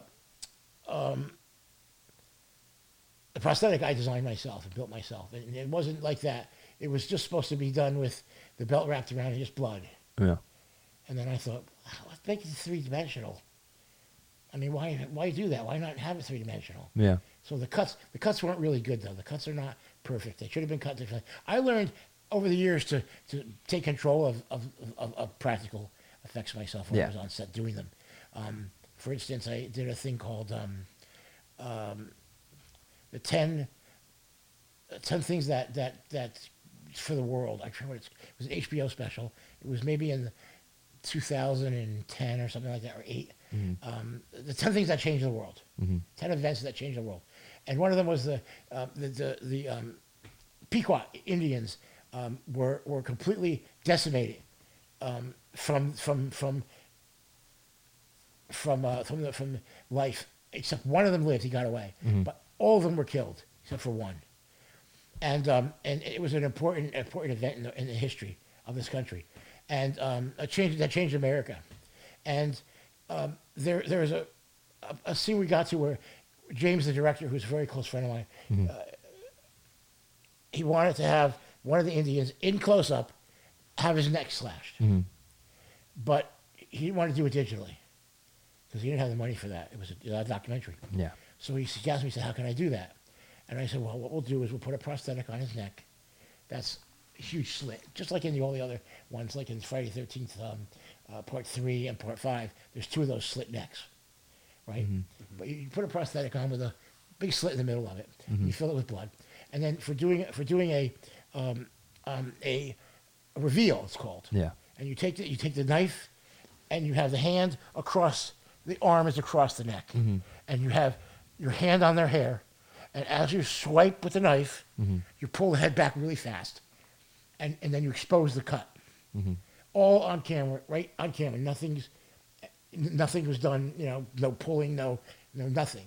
Mm-hmm. And I think I had some blood, a blood tube that pumped blood when it came across, and blood poured down him. And that's practical effect. I directed that when we shot it. That's cool. Because I know how it's going to work. And if the director's smart, he lets you do that. Steve Miner let me do that many times. Yeah. Yeah, he seems really easy to work with. He's the best. How about He was such a good director. The road flare. Did you do that as well? Yeah, it was. We built a head. That's cool. We made a copy of his head, and his mouth was open, and we did a quick cut. Again, the cuts for that aren't that great because Yeah. you see for such a quick second. It should have been longer. The head looked pretty good. Yeah. And then I think again it was. It was my hand that did that, sticking the flare into the mouth. Mm-hmm. Because you have to know how far to go. So the Elm Street movies. Just curious. I want to know what work you did on each of them, on 1, 5, and 6. On the first one, I did Robert's makeup for the entire film. Okay. Also, I was involved in all the makeup effects because I was on set already. Yeah, of course. And whatever the effect is, just ask me about it. I can tell you whatever it was. A lot of them didn't need anybody because Dave was there for those. He would come with that, whatever that was for that day. Mm-hmm. He'd show up with a phone with the tongue in it. Yeah. He'd operate that himself, or I would be operating the controls for it. Yeah. And Dave would be holding the phone or something. Mm-hmm. But yeah, I was there for all the effects for that. Mm-hmm. But not on 5 and 6. No. I only did Robert. Only did Robert. Okay. Only Robert. Because I noticed they uncredited you on the 1st and 5th, but they did credit you on Freddy's Dead. And I'm just curious I wasn't hired by. How that works, By, yeah. the company. Okay, so that's why they do that. For the first one and the 5th one, I worked for David Miller. Okay, so that's why they do that. I guess so. Yeah. Yeah, it's weird. You should probably check the films. Yeah, I'm gonna I've check been the told actual that I am credits on credited it. on the first one. On the first one, okay. On the actual film, Yeah, that's cool. it says uncredited on On IMDb. IMDb. Because I put that there. Oh, you did. Okay. Yeah, I all the things on there I put on there. Mm-hmm. There's a couple that show up I see. because they just do. Somebody else probably puts it there for you I see. or something. That makes more sense then. Because Dave, I got really mad at him. I don't want to say this on here. Yeah. I'll tell you that later. Tell me later. You might tell you the story about the Yeah. credit for a lot of my films with Dave. Okay. Sounds good. How was your experience working on episodes of Freddy's Nightmares? It was fun. Mm-hmm. It was hard work. I didn't have any money. I got paid really well. You did like 20 of the episodes? Really well. I don't remember. Or something like that. Some of again, we were brought on after Kevin Yeager was let go because makeup took too long. Too elaborate, yeah. And Robert didn't have much time to work. Remind me to tell you about Addams Family, the same thing. Okay. Robert, didn't have a lot of working time because it would be like an hour and a half to get his makeup off, and it was me like 20 minutes to get his makeup off. And it was like after the first couple of episodes, it was like 45 minutes to put his makeup on. But it's obvious when it's a TV series, nobody cared. Mm-hmm. So later working with Steve Miner again on Halloween H2O, I know you did. I did one more with him in between there. It was yeah, what's the other one? it was a Warlock, Oh yeah, Warlock. Okay, which was interesting. the script was amazing. Yeah, But we were in Boston shooting the first 6 or 8 weeks. yeah. And then we came back to L.A. to go in the desert and shoot. And Laurie Singer had a prosthetic makeup, an old age makeup for the second half of the film. And we went to do her makeup that morning. Carl Fullerton designed the makeup. Carl was a brilliant protege of Dick Smith. Okay. He designed the makeup and hired me to do the makeup every day. And I was already on the film doing all the as an assistant and doing all the special effects makeups. And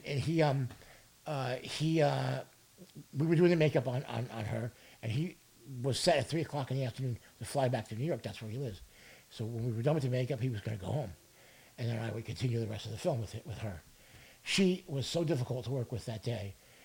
We started putting the makeup on her. We walked in the trailer at 3:00 in the morning, and she's like, "I don't want to wear the eye bags. I don't want to wear the chin piece. I don't want to wear the hand pieces. God. I don't want to wear the forehead piece."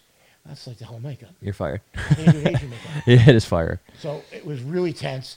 We just walked out of the trailer eventually. Yeah. And left her in there, and we went and got the producer, the director. Arnold Kopelson was the director. Yeah. These people, that's what I'm going to tell you. These people thanked me later on because it put her into control for them. What happened was we finally did the makeup. You know, she finally got talked into after like 2 hours of them in there talking to her. Let us do as much as we could without the eye bags, which did not look good without them. Yeah, I can imagine. And it was very important. You know, you got this young under your eyes, and the rest of you is old. Yeah. And so we finished filming. Carl leaves. He's actually on a plane, and I'm taking her makeup off, Okay. and she's screaming. I know how to take makeup off at this point, you know, especially prosthetics. Yeah. And I'm working. She had a lot of peach fuzz on her face, and she was literally screaming and crying. It was a big act because she didn't want the makeup on. Yeah. Right? We all knew that. It was so obvious. And at one point, I had like 4 of the other girls, the makeup girls, helping me take her makeup off so slowly. Nothing could be possibly hurting her. And we finally get the makeup almost off. It's hanging off her face. And she turns to me and she grabs my hand and she says, can I swear? Yeah. You fucking listen to me. You course. do what I tell you. I'm the movie star here, and you're nobody, and you're fucking hurting me taking this makeup off. Now, watch it. That's what she says to me. Yeah. I had enough, and I had the powder puff I was using to take the makeup off with, and it was filled with makeup remover, liquid makeup remover. Yeah. And I took it and I flicked it right into her face. Oh, to get her And I eye? turned around Oh, no. and I walked out of the trailer. Oh, my God. I went straight to we were in the parking lot of the hotel where we're out in the desert now. Yeah. Right? And I walked into the office of Arnold Kopelson and Steve Miner. Yep. And he was a producer. Arnold Kopelson was a big producer. Huge. I mean, like, big movie. He did Collateral Damage. Not Collateral Damage. He did Eraser. Eraser, okay. And so I'm like, I'm done. I'm leaving. I quit. I'm not staying. And they were like, no, you can't do that. We're going to have to shut down production. Yeah. Because I was the only one who knew how to do it. Carl was back in New York. Ugh. And now they're on the phone with him trying to get him to come back. Yeah. And he's like, I can't come back. I have something else this week. And he couldn't come back. And so they offered me like 3 times my money. I was already making like $1,500 a day. Oh, nice. And I didn't care. I didn't want to work with her anymore. Oh. I don't need that. No, nobody needs that. Nobody needs that. So they thanked me. I left, and they paid me. They paid me for the whole month, Wow. which was nice. And so now we're doing, and put her in control. They called her agent. They were going to fire her and reshoot the whole film over again. 6 weeks that we had shot, and her agent got involved and went out to the desert, and they talked her into putting the prosthetics on. But they had to close down for 3 weeks. Ugh. That was a big deal. What a pain in the Cost ass. a lot of money. Now, when I'm doing Halloween H2O, and we're in the production meeting, I'll never forget this. Yeah. Steve says to me, I hadn't seen him in maybe 2 years. Yeah. Maybe more, maybe 6 years. And he sees me, he comes over, and we talk, and we're laughing about her. And he said, I want to thank you for doing that, for walking off, because had that not happened, she would have been taking over the whole film. Because had you allowed her to Walk over you. walk all over you, what happened was when you left, they used that against her, that they had to let you go, and it shut down for 3 weeks because of her. They put no blame on me, Yeah. and I want to thank you for that. And a couple of years later, I worked with Arnold Kopelson, the producer, doing Collateral Damage. Eraser, and Yeah. he basically said the same thing to me, and it was in front of Arnold, which was nice. But Steve, during that production meeting, that first day on Halloween H2O, we got to the kills, the first kill. Okay. And this was really sweet. We started to talk about the kill, and the first AD is talking about the kill and how we're going to do it. And Steve Miner says, "I've already worked with Lou two times. I know exactly what he can do. Let's just skip past all the kills." Okay. At the production meeting, it's very important to talk about them, right? Yeah, you yeah, didn't yeah. have to, which was nice because he knew that He trusts you, I would yeah. give, he trusted me, and never once through the whole film on H2O did he question what I was doing. That's so cool. What was I worked with working? him again, one more time after that. I think it was. Like I could look it up. Doesn't matter. I wouldn't remember. I worked with him again. Yeah, that's cool. Something with Arnold, maybe, or no, not Arnold. Maybe The Rock. It doesn't matter. But that film was, I loved working on that film. I absolutely loved it. There were some problems with the mask. They didn't like the mask, how it looked, so I think it was John Buechler who did that mask. And it was a copy of William Shatner's face from one of the other movies. But then they went to Stan Winston, and Stan, I recommended they call Stan, because they could do a quick turnover, because we were filming. And so Stan resculpted the mask and the hair, and then it looked pretty good for the film. There's all this controversy online about that it's the worst mask and the worst film of the series, which I don't believe that. H2O? I think it's a good film. I love H2O. Yeah. I think Resurrection's the one that They people don't like hate. the mask. They just don't like the mask. But there's two versions of the mask. Yeah. That was another thing. I had two of those masks when I wrapped and gave them away to my nephews. Yeah. I don't know where they are now. What was working with Jamie Lee Curtis like? I worked with Jamie before that on Yeah, what did you work with her on? I don't remember what the other film was that I worked with her on, but I already knew, right? She was, in fact, literally a week before the filming, or a couple weeks before filming, her makeup artist was getting married, and her makeup artist used to be my assistant. Okay. And so that's how I got on that film, actually. And so she was getting married, and Jamie was at the wedding, and she was at my table, and we had a great time, and we knew we were starting the film in another week or so. And so we bonded there first. Jamie's amazing. When LL Cool J came the first day of work, Todd, he came with like 6 guys, 6 bodyguards. Really? Yeah. For what? That's how they roll in the LL Cool rap J. world, I guess.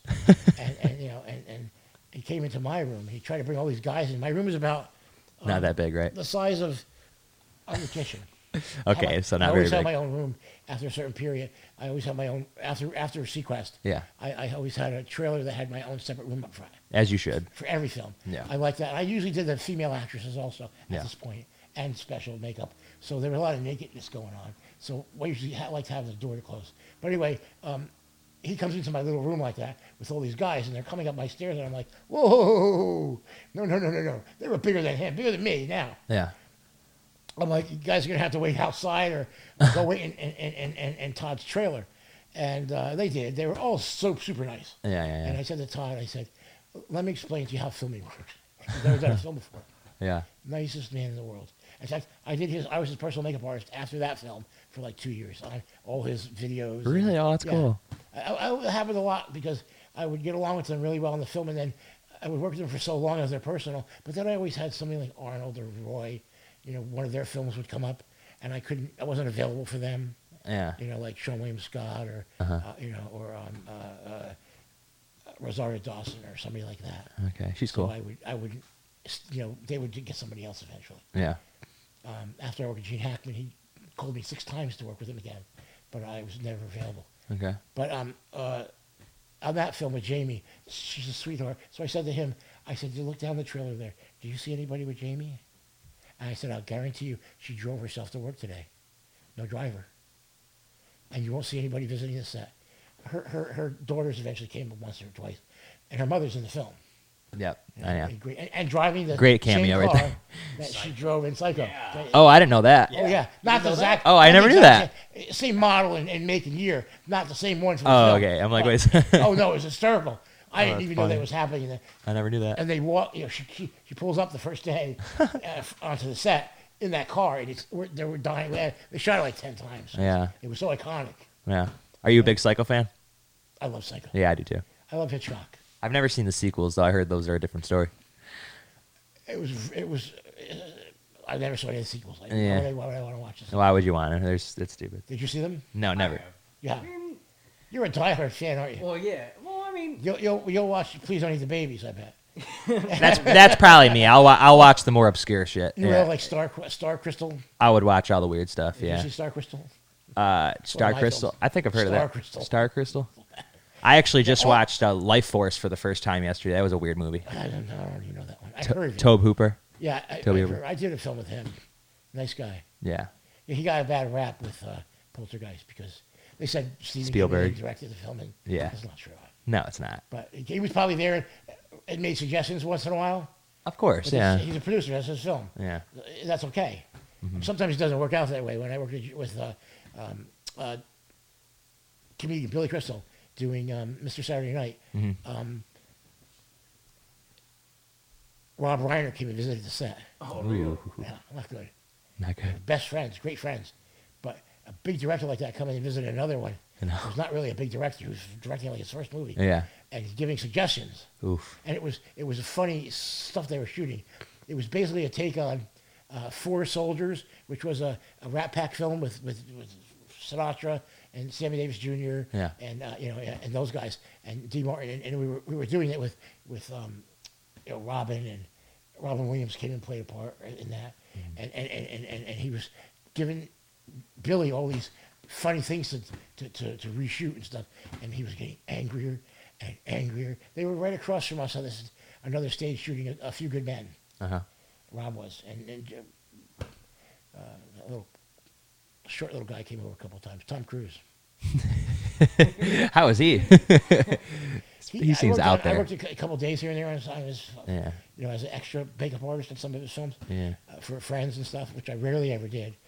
And he had a tent on the set, Yeah. a Scientology tent. Where if you wanted to sign up, you can go in the tent and sign up on a film. What? Crazy. Oh, he's nuts. Nah, not a fan. I like the Mission Impossible movies.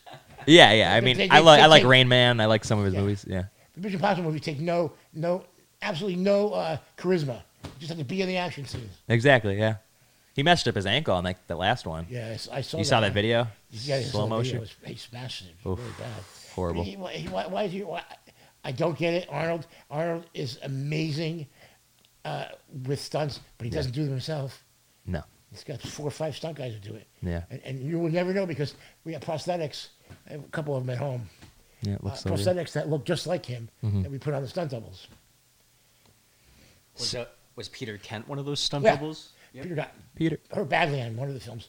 On Eraser, there was a scene at the end of the film where this giant container, metal container, and 4 things attached to it, and it was supposed to snap the chains and fall straight down. And the stunt people who were on it, the 3 stunt people doubling Jimmy Caan, Vanessa Williams, and Arnold, they were on wires, and they were supposed to be pulled away from it as it fell. Well, only 3 of them snapped. And one of them stayed on there, one of the chains, big giant chains, and it swung around, banging all the stunt people. And Peter Kent got his face smashed open really bad. They had to rush him to the hospital. The other That's makeup fun. artist, Jeff, who was a department head, Jeff drove in the ambulance with him to take the prosthetics off. Because when he got there, they had to have them off. Mm-hmm.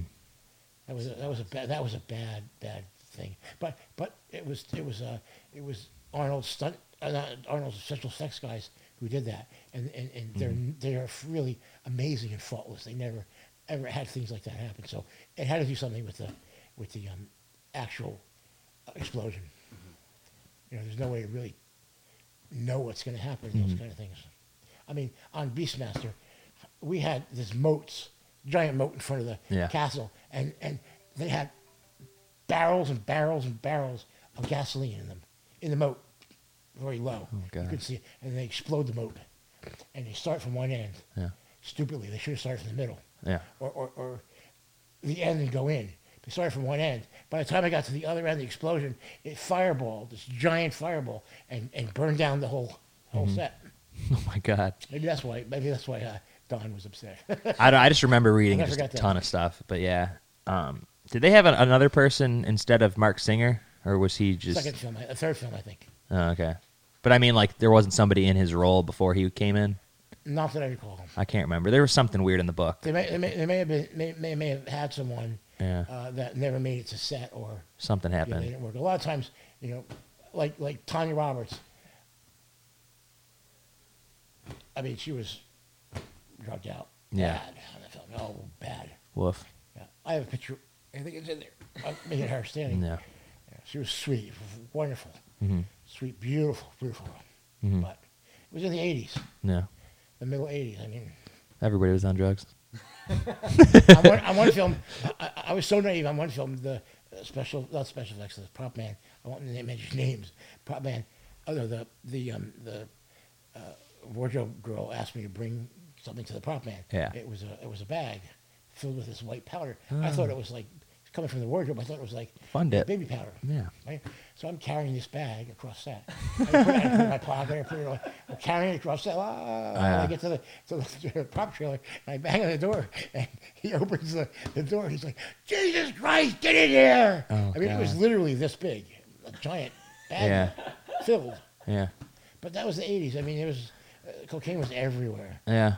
A rap party for Beastmaster was in this old mansion up in the Hollywood Hills, and it was wild what was happening in there. But one of the things that still amazed me and impresses me is there was this small person, maybe like 3.5 feet. Okay. He had a gold diaper on. Wee man. He was painted gold, and he had Yeah. a gold diaper on, Yeah. and he was bald. His head was painted gold. Lovely. And on his head, he had lines of cocaine. And Oh in his my hand, God. he was carrying a handful of gold straws. Oh God. Talk about decadence. Oh. It's a true story. I still see coke on sets even nowadays. I was on a set and we were actually at the house from People Under the Stairs. I don't know if you ever saw that one with Wes Craven. Yeah, and I'm getting offered cocaine in 2019 or whatever this was. That's odd. crazy. I would think that's very odd Yeah, because it's not something I've ever seen. it shouldn't happen anymore. Bad when I've been retired 6 years or 7 years now. Yeah. But yeah. So you were Roy Scheider's makeup artist for 23 years, right? Yep. How was he? Amazing. Yeah. He was like my second dad. Yeah. How I met Roy again, David Miller. Yeah. I had just come back from working with Gene Hackman and Danny Glover in Malaysia. We shot in Malaysia, Okay. Borneo, and I just flew back. And maybe 2 days after I got back, he said, Dave Miller called me. He said, "I need to send you to Texas for this film called Cohen and Tate, just overnight. And you're gonna go down on Friday night. Saturday you're gonna take." No, it was a Thursday. On Friday, you're going to take an impression of Roy Scheider's face, and you're going to bring it back, and I'm going to make some prosthetics for him. Okay, great. So I get there, and I spend my 2 hours with Roy doing his life cast, and we hit it off really, really well. Mm-hmm. And he said to me, just as I'm about to leave, he said, as he's about to leave, all cleaned up, and I'm packing everything up, and he says, "So I'll see you on Monday for filming, starting Monday." It was just to start. And I said, "I'm not doing the film. I'm flying back tonight. And like in 2 hours, I was flying back." And he goes, "Really? You're not doing the film?" Because his makeup artist, who at the time was Dick Smith, was sick, and they were going to find him. They said they were going to find him another makeup artist, and of what he would be happy with, because it was in his contract Yeah. to have his own makeup artist. And he said, "I thought it was you," and I said, "No, it's not me. I've never talked to anybody about it." He goes, "Well, they must have found somebody for me because we're shooting on Monday. But do you have a resume on you?" And I of course, in my kit, I always kept resume and some cards. Smart. Back then, it was after a while, you don't need those kind of things. But back then, it was really smart to do that. It's still helpful. I mean, it's still professional, I think. Well, I was happy I had it that day. Yeah, Because especially. he took it from me and he left, and he came back in 10 minutes and he said he handed me the resume. No, he handed me some. Oh, I had given him a copy of VHS of All That Jazz and asked him if he could sign it. Okay. And he took that with him when he left with the resume. And he came back and he handed me the video. And he said, "Okay, great." He goes, "You're going to go home in a couple hours, make your deal in the car, and you're going to pack all your stuff, and you're going to come back on Sunday. And you start the film as my makeup artist and the department head of the film on Monday." I was shocked. Wow. Best deal I ever made in my life because they were forced to hire me. Yeah. Basically. And driving back to the airport to get my stuff and fly back on Sunday, I made my deal in the car. And it was great. And what he said to me before he left that day, after he had handed me the tape back and said, all those things about when I should come back, he says, "If you're good enough for Hackman, you're good enough for me." Wow. I'll never forget that. But they were good friends because they did French Connection together. Yep. Way back, I think they were roommates at some point. So they were that helped. Yeah. If you're okay, you just made a film with Gene Hackman. Yeah. You're exactly what I need right now. Yeah. So it worked out great, and I went from film to film with him after that. He taught me more about life than any other person in the world. He made me read. He would bring the newspaper in every day, And he hands it to me, and I don't read the paper. He's like, what do you mean you don't read the paper? How do you know what's going on? I'm like, I just don't read the paper. He goes, all right. Next day he comes in with just one article torn out. Okay. This is interesting. You want to read this? Of course, I read it. And within weeks, I'm reading the entire paper cover to cover.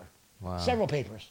All because of him. And I did that for my whole career Yeah. because it was interesting because I was learning why. Why was because he wanted to not sit in a chair every day and have stupid conversations. He wanted to have real conversations about the world. Yeah. I mean, I'm a liberal Democrat because of him. Yeah. You know, my politics is what I learned from him, Yeah. and they're good. They were good politics. Mm-hmm. I mean, I have a picture of him mooning Air Force 2, which is the helicopter, at the White House. When he was shooting 2010: A Space Odyssey.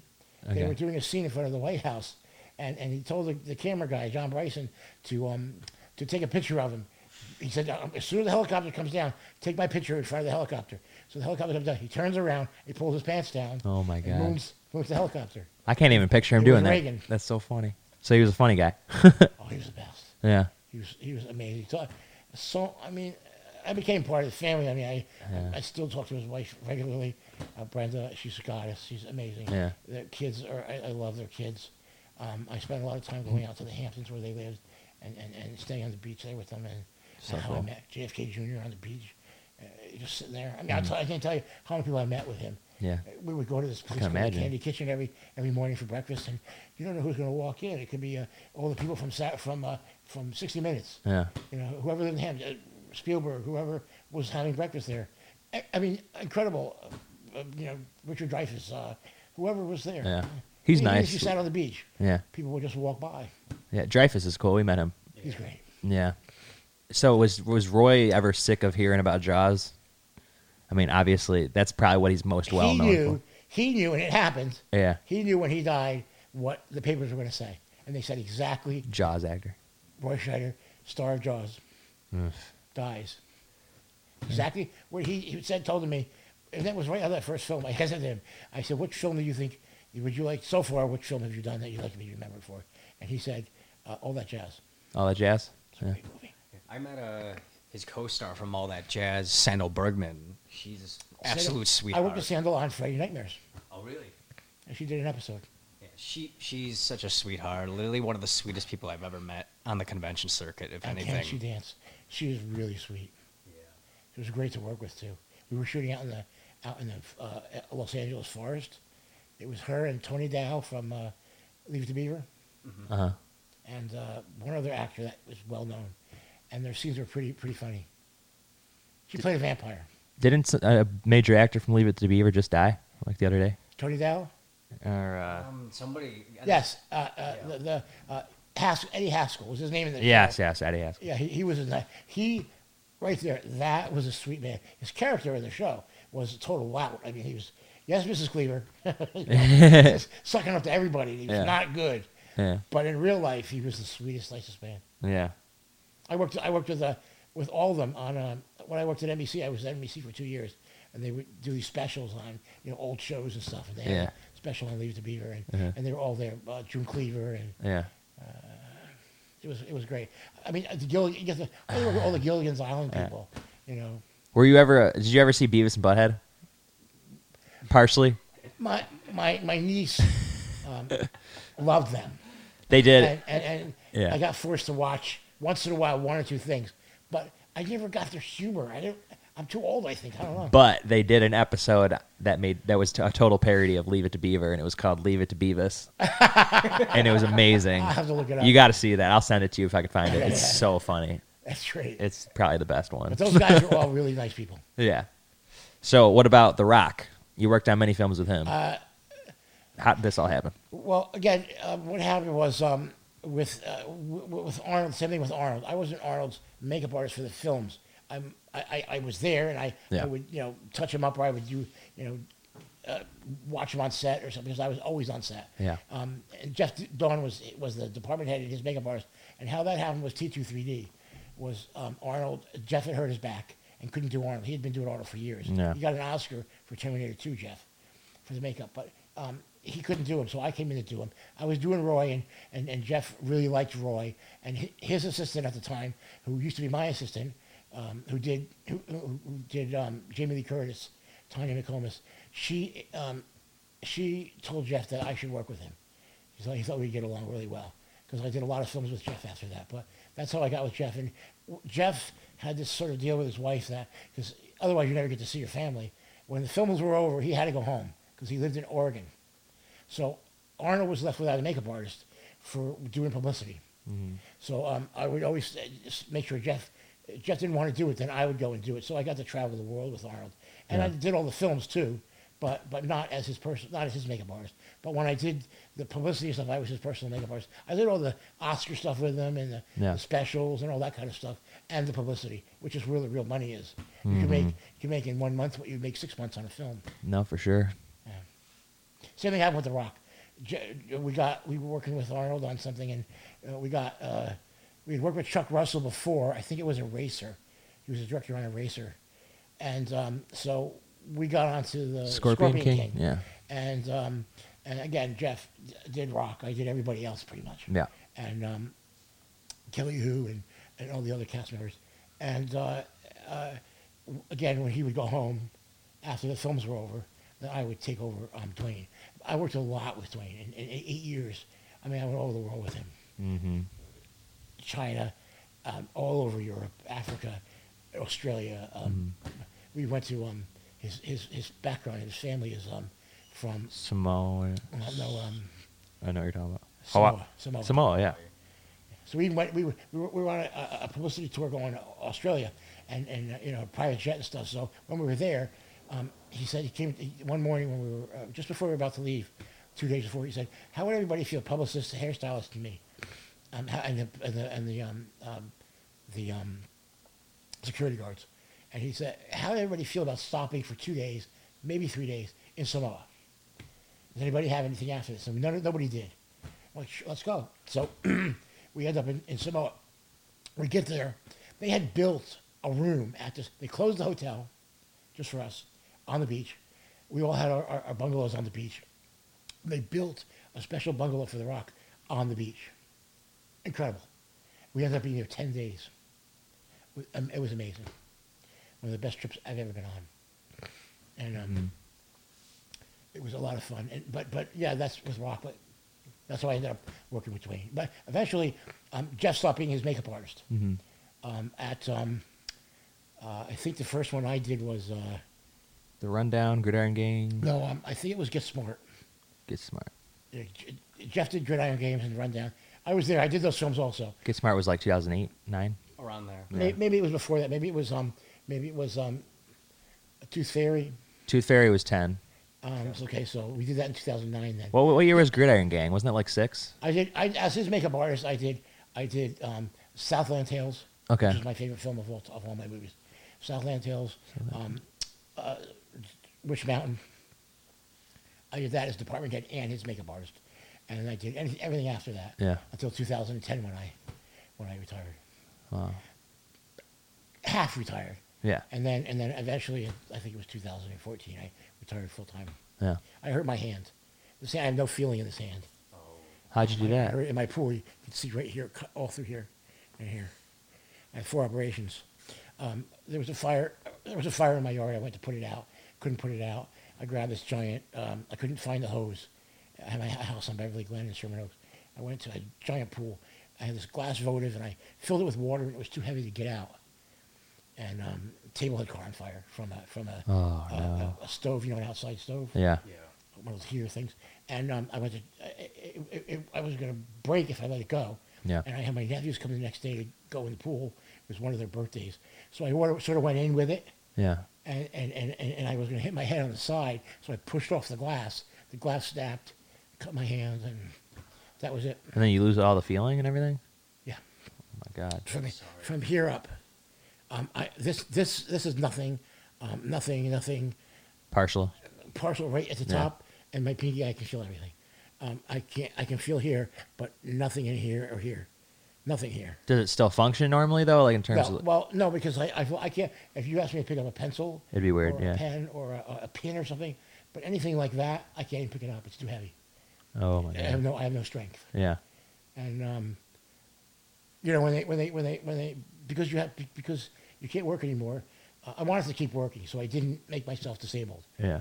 So until 2014, and then when I went to the doctors to do the Social Security disability, and through my union, Yeah.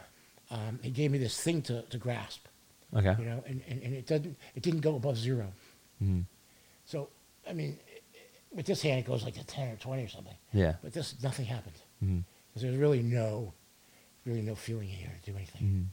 Mm-hmm. And I went to work on a film called Battleship, and I was dropping stuff on the actress Mm-hmm. because I couldn't use this hand. I'm left-handed, but I'm right-hand dominant.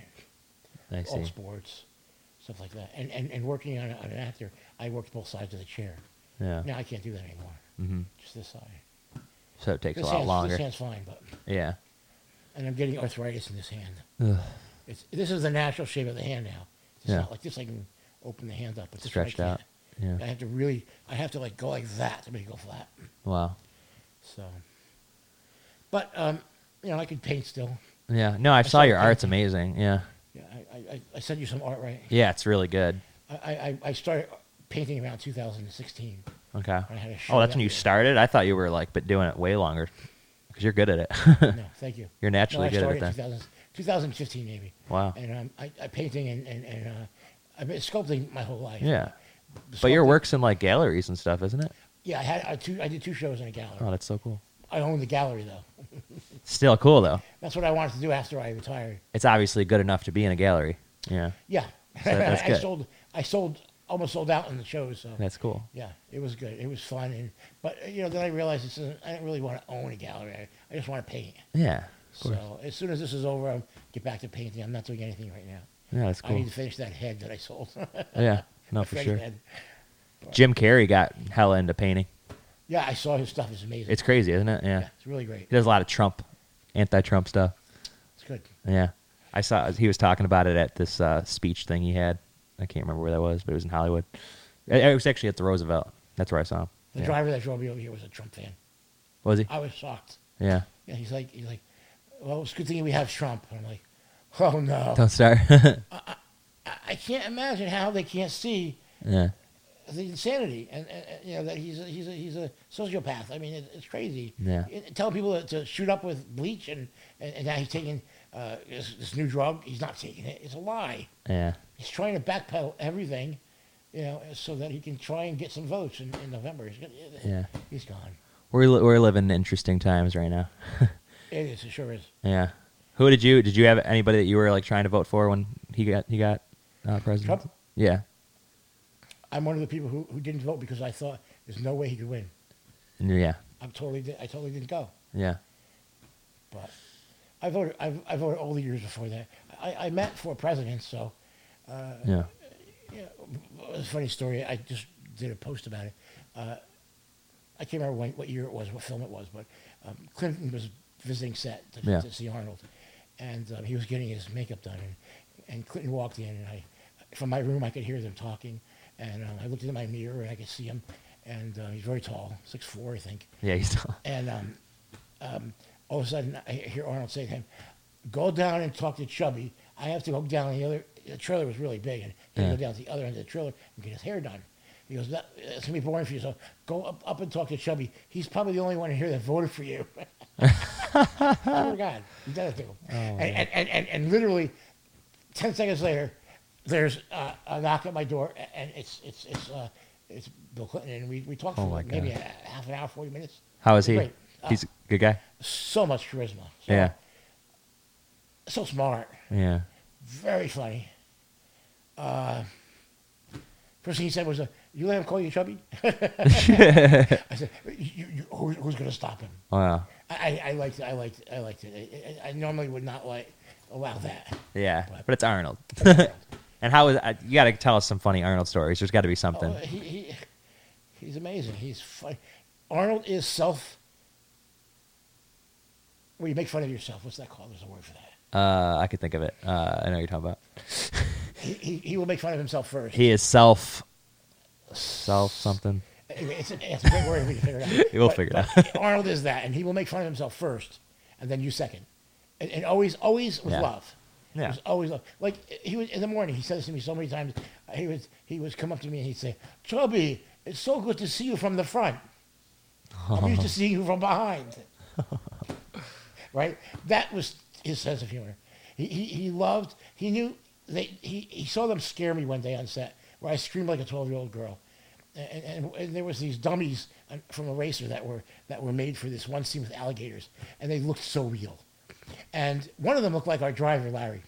And so Jeff said to me one day, this is something Jeff would never say to me. So I wasn't skeptical, but I was mad. Yeah. Because he said to me, Lou, I was in my room. He goes, I wasn't doing anything. I was reading the paper. He goes, Lou, could you go outside and grab the dummy of, it was Sharon Stone's brother, grab the dummy of Mr. Stone and bring it into the trailer. And I'm like, that's not a job I do.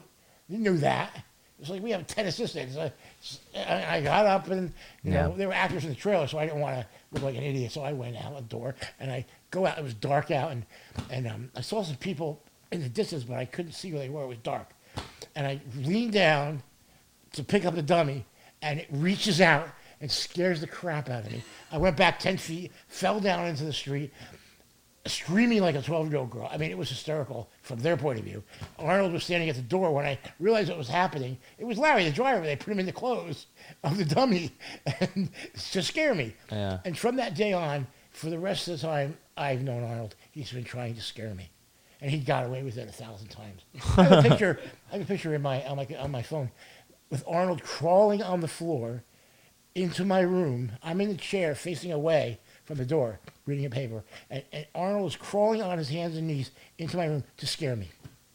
He did, too, because I remember what happened after that. Mm-hmm. But somebody took a picture of him doing that.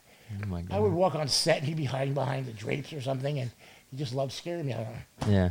But he's a funny guy. It's funny because you're not the first person to tell us that Arnold was a prankster. Vernon Wells from Commando told us he was a prankster, too. He's and what about Jay Sue? Oh, yeah, Chase Sue as well. And you worked with him on Collateral Damage. Yeah. Well, I worked with Jay Sue on the film. He's the one that set this up, so thanks to Jay Sue. I know, I already thanked him. He's the sweetest man in the world. He is. We did the original Nightmare on Elm Street, and I worked on the scenes that I was actually doing the blood, I think, in the scene where he was hung in the jail. Oh, because I would do stuff for Kathy, you know, Yeah. but I was doing all the effects for that, you know. Oh, that's cool. And anyway, so it was late at night. It was horrible, long, and we were sitting talking, and I after the film was over, I didn't see him for many years until Collateral Damage. We're in Mexico starting filming, and this It's like 18 years later. Jay Sue, 18, Right? really? 84. It would have been 83 because you filmed then. Yeah. And then it came out in 2002. Yeah. My door opens and he comes walking in with a big smile on his face, and he says, "Do you remember me?" And I said, You can't forget that face. "Nick Corey." Nick Corey. He goes, "No." I'm like, "What do you mean no? That's your name." No. No, it's not. I know it's your name because one of my favorite films is Gotcha. Yeah, I still got to see that Love one. that movie. You haven't seen it? I heard it's great. And he steals the movie. Yeah, exactly. He really does. That's like one of He's his a favorites. Total Lothario. You know, with the French accent, and he's really. Oh, he talks like oh that? my God! Oh, Yeah, I can't wait. Yeah, he's working these women, these beautiful women. and He's hilarious. I knew his name was Nick Corey from that, really, more than from Nightmare, because I don't even ever, except for maybe, I might have seen it at a Cast and Crew screening or the premiere, but after that, I never saw Nightmare on Elm Street again until a few years ago. Yeah. But I've seen Gotcha 20 times. Okay. And I remember working with him, and his name's Nick Corey. But anyway, because his name was on the call sheet. Yeah. And there's a little check next to his name, which is when we started film, Jeff and I would split up the act. I got most of them because he had Arnold or Dwayne for the films, and then I would take the female star, whoever that was, and most of the character actors if they had names, like Jimmy Caan or whoever the other actors were, and he was one of the ones I was supposed to make up. And I said Jay Sue Garcia, and I'm like, I don't know. Like, who the hell is that? Yeah. But after that, we bonded on that film really a lot. I mean, we had so much fun on Collateral Damage that we would go to dinners together, and even in the lunchroom at the tent, we would sit together, and we got along so well in that film. And I've kept up with him now really closely. It's such a shame that came out post 9/11, though. I mean, it really killed the release of that movie. Exactly. Yeah. And Roy, I did a film with Roy and John Frankenheimer that's really well done. It's called The Fourth War, and it came out 2 days after the wall went down in Germany. Okay. When Wow. they tore the wall down, and the film is about the boundaries Yeah. of war, of one side's Russian and one side's Crazy timing. American, Yeah. and how they fight. And the thing for on the poster was the first World War was on the ground with guns and whatever. The Second World War was planes and tanks. Yeah. And the Third World War was I forget what it was, but the Fourth War is going to be hands again, because and it makes sense, right? Because the place is going to be blown up. Yeah. There's not going to be any of those other things. And the film is the two of them fighting. At the end of the film, they do this long fight in the snow. It's brilliant. But John Frankenheimer was amazing. To get to work with him was a dream. And because of Roy, because I was there with Roy, I was only doing Roy. I ended up doing Roy and Jürgen Prochnow because I told the director, I said, John, the makeup artist who's doing the film is doing Jürgen Prochnow's makeup in the film. But at the end of the film where they're both fighting and they have blood and gashes and cuts, prosthetics, he's doing it a different way than I am. Yeah. So when you're on screen together, they're going to look like two different movies. Their makeup has to be done by the same person. I said, I'm going to let you work that out. But don't forget, I'm here with Roy. If you want me to, I will do it as a favor, because I became very close with John Frankenheimer during filming. But I will do it for you as a favor. I felt bad for the makeup artist on the show. So bad that he came in the next day after John said, no, you're right. You have to do both their makeup so it matches. The next day, this poor makeup artist came in with his portfolio to show the director that he could do it. Uh-huh. Damn. But John was really sweet with him. John explained to him why it was being done that way. Mm-hmm. But I love working on that film. How was it working on Addams Family doing the special effects? It was great. Originally I was hired to do what I did, plus Lurch and Uncle Fester, Yep. full prosthetics. And once we shot for a week or so with the prosthetics, Yeah. and it was so time consuming. It was like 4.5 hours on Chris Lloyd. And they came to me and they said, how can we cut it down to an hour? I said, we can't cut it down to an hour. It's impossible. It's not like a Freddy makeup where you can, it's like, pizza. It's just and more it doesn't elaborate. matter what it looks like. Yeah. But when you're doing something like Uncle Fester, Yeah. and the makeup was really great. Funny thing about Uncle Fester, sorry to cut you off, I was like one of the fattest babies ever. Did you look like Uncle Fester? And I apparently looked like Uncle Fester because my whole family apparently called me that when I was an infant. Yeah. That's just something I learned from my dad. But yeah. You slimmed down. Yeah. I was when I was born. Through my whole childhood. I was the skinniest. Looked like nobody wanted to ever feed me. Yeah, I was no, so that's skinny. But I filled in and you lost it all. yeah, no, I was huge. But yeah, Chris actually went ballistic. He was going to walk off the movie. He didn't want to do it. Really? He wanted to have the prosthetics. They were very important to him. He said, "I'm not doing a ball cap again because when I did a ball cap on Back to the Future, it was a disaster. Because, Really? the back it was showing. It wasn't done very well, and so he said, "I'll never do that again." Yeah. So he ended up shaving his head and just having Kevin Haney, who's a brilliant makeup artist. Kevin's one of the best there is in the industry, do his makeup instead of me. And I went. Then they cut Lurch's neck piece out, so that didn't happen. So Kevin also did Lurch, I believe, and then I was relegated to just basically doing all the special effects makeups. Thing, I did the hand Yeah. for the whole film. Oh, that's so many cool. different prosthetics on his hand. Yeah. Chris Hart, who's a magician, a really famous magician, did that part. He's a good friend of mine still. And I was on the visual effects unit for most of the film, but I was also shooting Nightmare on Elm Street 6 at the same time. It was a tough job, but I was being paid really well to do Chris and all the prosthetics. Yeah. So when they cut that, they wanted to cut my pay. And thank God for the special effects guys. They got my back and they said, no, you hired him and he's doing all these other prosthetics still. So, but I love doing the Addams Family. But And, at first I didn't care for the director. No? No, not at all. And Scott Rudin was the producer, and he was always firing his assistants. Yeah.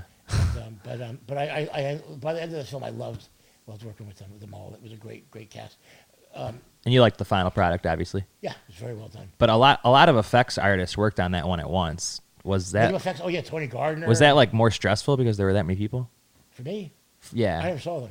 Yeah. Okay. I was doing my thing You were doing your thing. on visual effects unit, and they were either on first unit or second unit. Okay. The visual effects unit was a whole unit, Yeah. Yeah. just doing the thing and whatever the special effects makeups were, the small things that I did. Yeah. But mostly I did after they cut that. Mostly my big thing was just doing a thing, That's good. which was a big deal. Hmm. I mean, we shot for 9 months, and it was great to work on. Because I was doing Chris also for visual effects, he was also in first unit with the other actors because a lot of stuff was in first unit, and somebody must have told, I don't know who it wasn't me. Somebody told he played Gomez. RuPaul. No, he's Raul Julia. Raul Julia. That I was Roy's makeup. I was also Roy's makeup artist, and he and Roy are very close. Yeah. Were, and then I couldn't get rid of him. I couldn't get rid of him sitting next to me. He was Yeah. the sweetest man in the world. Yeah. So nice, and so was Angelica. Angelica was amazing. Yeah. That was one mistake in my life that I regret. Is her husband at the time still? He died now. Oh my God, I can't remember his name. Famous sculptor, Okay. very famous sculptor. I can't remember his name right now, but I showed him some of my sculptures, and he actually invited me to come down and work as a paid assistant for him. But I was going from Addams Family to some. I think what year was that? Robert Graham. Robert Graham. Robert That's Graham. Robert Graham. What amazing man. Yeah. Sculptors are just what I love to do. Yeah. And I had hours and hours and hours of talking with him because his wife was always working. He was always there. Mm-hmm. And Angelica was wonderful. The last day of filming, she thought she had her wig and her dress, which wasn't. They were doubles, like a cheap wig and a cheap extras dress. But she thought they were real. They're hers that she wore in the film because she promised throughout filming that the last day of filming she was going to literally tie them to the flagpole, run them up the flagpole, and set them on fire. But they were so uncomfortable. Her girdle, Yeah. to give her that shape, and her hairpiece, which was all glued, it was all fake, and her nails. Uh-huh. And as they put that in some kind of a sack and ran it up the flagpole at Hollywood Center Studios and set it on fire. She was so happy. And then we came back for reshoots, Oh, that's fun. and she was like, "Oh my God, what are we gonna do?" Of course, they had them. Her hairpiece was $6,000. Oh God. It was all handmade. Yeah. She was wonderful to work with. Yeah. I didn't do her makeup. Anthony did her makeup, but I got to work, on the set with her. So, but just great. And She's getting been to in know so Robert many good Graham, movies. Was a good thing. I wish I had taken that offer. Hmm. I love her in The Witches. She's great, The Witches. Yeah. She's brilliant in everything she does. Have you ever seen Manhattan Murder Mystery? Manhattan Murder Mystery. No. A Woody Allen film. Oh, is it? Okay. It's brilliant. I'll have to check that one out. Woody Allen and Diane Keaton come upon a murder. They think. Manhattan Murder It's hysterical. Mystery. One of the funniest movies of all time. I want to make a note of that one. Manhattan Murder Mystery. And she's in that. Cool. Angelica's in it as an agent, a book agent, for Woody Allen had just written a new book, and she's coming on to him. She finds him incredibly attractive. And Yeah. It's hysterical. Came out in '93. That was a good year. It was a good year. Hocus Pocus. I worked on Hocus Pocus. I worked on the. Did you really? Yeah, on the. Oh my God. I don't think it's on my thing. I worked on it was a couple of weeks, maybe 4 weeks. Oh. Tony Gardner was the main makeup artist in that, and I've known Tony for 4 years. Yeah. So and in fact he did all the aliens for me on Sequest. That's cool. But I did all the Halloween sequences. I had like 6 characters I did Wow. every day for a couple of weeks. I had like the devil, and some odd things. I had Little Bo Peep, just Yeah. normal characters. It was fun. It was the most fun. Yeah. And Bette Midler watching those girls on set. Must have been Kathleen crazy. and Jiminy was hysterical. They probably don't stop even when the cameras are off. No, they do because They do? it's a lot of work. Of course they do. Oh, They have okay. to stop. But They're just so funny. Robin Williams does not stop. Robin Williams doesn't. No. I was doing Arnold's makeup for a special. American Cinematheque gave Arnold an award Yeah. as like Entertainer of the Year or something, Yeah. Movie Star of the Year. And Robin, he asked because usually when they do that, they asked who would they like to give the award to them, and Arnold said Robin Williams, and they were sharing some writers, because Arnold's speeches, whatever he did, whether it was for whatever he was doing, a speech for the Oscars or whatever, Yeah. he always had his stuff written by comedians. Really? Yeah, who's in the Hollywood Squares in the center square? He looks like a Muppet. You know what I'm thinking of? Give me more. He writes the Oscars every year. Okay. And Arnold knew that, so Arnold hired him many times. So many times where Arnold's working out in his gym, and I'm just sitting there waiting, watching him work out. And this guy would come in, they'd start writing stuff right there, historical stuff. Yeah. Very funny. But what was my point of telling that story? Oh, so they were giving him this award, and Robin and I was standing on stage waiting for them to start the show, and we're backstage, and it's Arnold, myself, and Robin. That's it. Nobody around us. Nobody. No ADs. Nothing. Yeah. We're just standing there all by ourselves in the dark, and Robin Williams is on the whole time. He's joke after joke after joke, and I laughed really loud. And at one point, this was the sweetest thing Arnold ever said. He said, after I was laughing so hard, and towards the end of it, he says to me, Jesus, this guy, I got to take him with me wherever I go. He laughs at all my jokes. And Arnold says, Chubby's with me. Yeah. So That's that was cool. a nice thing, yeah. I'll never forget that. But Robin was a sweet man. No, it was such a bummer. That was like the one celebrity I almost like cried when I heard he died. Almost cried. I mean, I had a tear. Honestly, I'm not gonna lie. It really hit me hard because, my brother, he just came downstairs and then said, Robin Williams just passed away. And I'm like, no, that's not even funny. Please tell me you're joking. And He's one of my influences. I mean, he's like one of the top 4 that I could say got me to be where I am and what inspired me to come out here. I saw him do a riff on some. All he said was to a woman in the audience, "Can I borrow your scarf?" Uh-huh. And he did 15 characters with that scarf. You would die laughing just listening to him. Whatever he did was hysterical. No, it's, He did like five nuns and 16 nurses, and it was Yeah. hysterical. And have you ever seen La Cage aux Folles? But it had a different title. The movie with Robin Williams. La Cage aux Folles, Birdcage. Birdcage, yeah. You know that film? Sure, yeah. I saw it Hysterical. once. Yeah, But he does that riff where he's dancing, showing the guy how to dance, yeah. and he does all the different kinds of dances that famous choreographers are known for. Yeah. I mean, Michael Kidd was known specifically for like Western kind of dancing, Mm-hmm. And he did all these Madonna. It was hysterical. It's so raw. It was so amazing. Yeah. A good friend of mine, Cherie Mins, was his makeup artist for most of his career, Mm-hmm. and she got to know him very well. Very sad. Did she work on Mrs. Doubtfire? I don't remember. No, yeah. I don't know what she did. That was That 93. might have been. too. That might have been. She may have done the show, but I don't think with the regular stuff with Robin, but Robin's straight stuff. But I think Greg Cannon did the prosthetics. Okay. Now, I got a question. You worked on The Negotiator with Samuel L. Jackson and Kevin Spacey. Yes. I've heard horror stories about Samuel L. Jackson. Not true. Not true? Okay. I can't remember who it was. Yeah. I did not like somebody there. Okay. There was some drama. Okay. But it was for a reason. Okay. It wasn't like It wasn't just crazy. random, yeah. No, it was totally for a reason. It might have been the director, F. Gary Gray. Okay. I worked with him twice. I think that's what it might have been. Okay. So he was cool. He's amazing. Yeah. Sam, Yeah. he's the most down to earth, low key. Nothing excites him. Nothing gets him angry or. And at the time, the biggest show on TV was that crazy guy who had the show where he would bring people on and it was like people divorcing each other and doing those what's that Maury. No, the other one, the one before him. What was before One Maury? of those crazy shows like that. I know what you're talking The guy about. was really famous, and he loved watching that. We had it on in the trailer, 24/7, Yeah. and that was a lot of fun. Springer? Jerry Jerry Springer, Jerry Springer. That's the one. Yeah. Sam loved that show Yeah. because they were so People were so white trash and so horrible. And They're horrible. Stupid. And Yeah. and he would be screaming at the TV watching the show because it was hysterical. Oh, that's so funny. But yes, Sam is one of the nicest people I've ever met.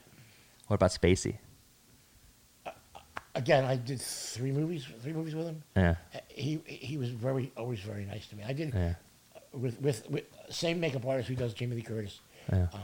Was his personal, and I did Pay It Forward, Yeah. the prosthetics Yep. with her It's like and 2000. Kevin, and so that was a tough job, but it was one of my favorite things. Mm-hmm.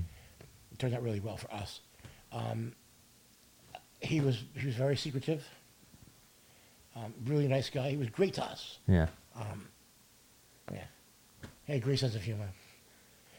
What you heard is probably what you heard. Yeah. So, but I never saw any of that. Yeah. Not at all. Not on set. Mm-hmm. And he's really a brilliant actor. Mm-hmm. No, he's amazing. Loved Yeah. watching him. American Beauty. Yeah, I worked on that for a week or 2 weeks. Yeah. What's your favorite makeup work you've ever done? It was on Southland Tales, and the specific makeup was on an actress named Beth Grant. It's an aging makeup, beautiful beauty aging makeup. It's one of my favorite stories. The film was set up in a way that we never knew who was coming in to work that day, what movie star. It was different stars every day. We would hear it was going to be this one, Angelica Houston, blah, blah, blah, blah, blah. They would come in, and the director was on set always, and he didn't have time to he would tell me what he wanted, and he gave me a book before filming started called The Worst, Most Horrible Women of the set of all mankind. Uh-huh. It'd be like the Nazi women and who ran up concentration camps and things like that. And to read, because he wanted to base a lot of the women on that kind of horror. The film is crazy, brilliant written. I didn't get it till it was over and I saw the whole thing put together. I mean, cars basically fucking each other. I mean, have you seen it? Southland Tales? Yeah, I haven't seen it. No. It's amazing. Yeah. Anyway, so she sits in my chair. This great actress, brilliant actress, who's Richard Kelly's sort of muse. She's in all his films. She was in Donnie Darko. She was in everything. Anyway, so she sits in my chair and she sees all these prosthetics set out. And all the director said to me, Richard Kelly, was I just want her to be about 8 years old. She knew she was going to be aged, but she thought maybe 10 years or something. Little stretch and stipple or something like that. And that's full prosthetics. And she was shocked. Very quiet at first. So I started putting the prosthetics on. And there's a point in the prosthetic makeup where you just have the prosthetics on, no color, just powder over the prosthetics so they don't stick together. And you're looking at yourself in the mirror, and you look like basically a baby that just came out of the womb. All wrinkly, but no makeup, no lips, no eyebrows, no hair. And she started to cry. And really, she said, I don't know what I'm doing here. I don't know what Richard wants from me. Why am I like this? And I had to think quick and think, I got to finish this makeup. We're running out of time. I got to get it done. And I'm working on a concept in my head. So I started telling her things that weren't true, but that all I could do was to give her character stuff, references, to try to give her a character and help her. Richard, other than giving me that book, he had said nothing to me. He said, make her look 80. And I also knew she was the richest woman in the world. So I started to tell her things like, your hair is silver, bright, shiny silver. It looks like spun silver. It's real silver. It's melted down dimes, and they made your hair. That's how rich you are. And your lips are super black and thin, just like one of those Nazi women, And you're German, and you have a Nazi accent, a German accent. I'm making this crap up. And she's starting to go, oh, really? Is that what? Yeah, I'm pretty sure that's what Richard was thinking by giving me that book, and getting and your makeup is going to be gorgeous. You're not going to. You're like a really rich woman who wants to look young. So I'm going to make it look like you've had a facelift, but you're old. These prosthetics weren't even made for her. They were just things I had left over, and I had 10 sets, so I knew that she could work 10 days, and she was only supposed to work 5. But Richard stretched her out. Eventually, by the end of the film, the makeup took so long that he cut 2 of her days off because it just was no time to get her ready for camera because they were always rushing to get ready. But when she got to set, all done up, and there's a photo, I'll show it to you. It's my favorite thing I've ever done. It's beautiful. We saw in one of the photos you sent us that Sylvester Stallone was with you and James Caan and Arnold Yeah. Schwarzenegger. Did you get a That chance to? posse. Did you work with Stallone? No, never. I just that day. I met him many times through Arnold, cigar nights and stuff like that. But never worked with him ever. But that night we were in. It was an opening of a Planet Hollywood in Cincinnati, and I spent literally 20 hours with these guys, and it was one of the most incredible nights ever because we were like really used to being around each other by the end of the night. Yeah. You know, I'm the only person who was a celebrity, but they were really super nice to me. Also, not in the picture was Shaquille O'Neal. He was with us also. Oh, God. He was not in the photo. He must be cool. He was great. Yeah. Big mook. Yeah. Yeah, but super smart. At one point, we were in this house. This guy who owned all the Planet Hollywoods, and we're in his house for dinner after the event. Yeah. And the house was amazing. I mean, in the middle of the room, in the living room, there was an easel with a Picasso from the Blue Period.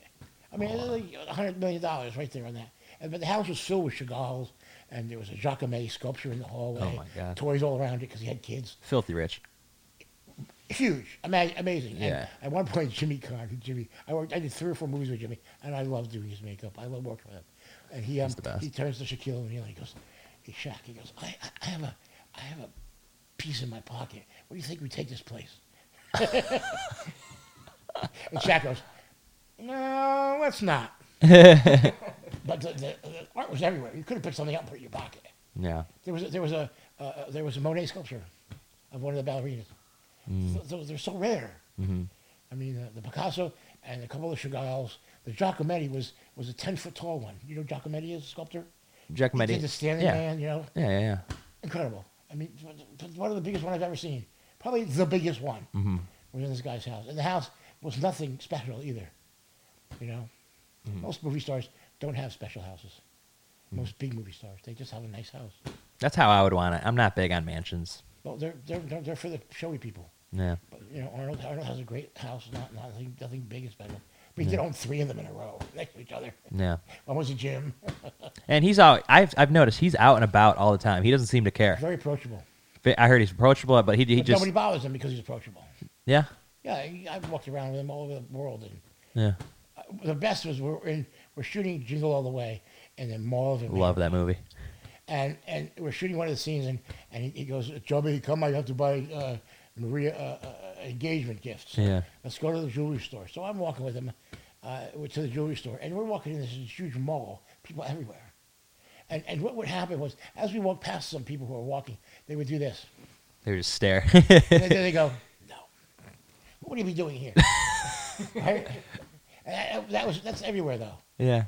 Italy was tough because So he wouldn't walk around with some kind of disguise on. He would just walk No, around. no. That's not him, right? Yeah. no.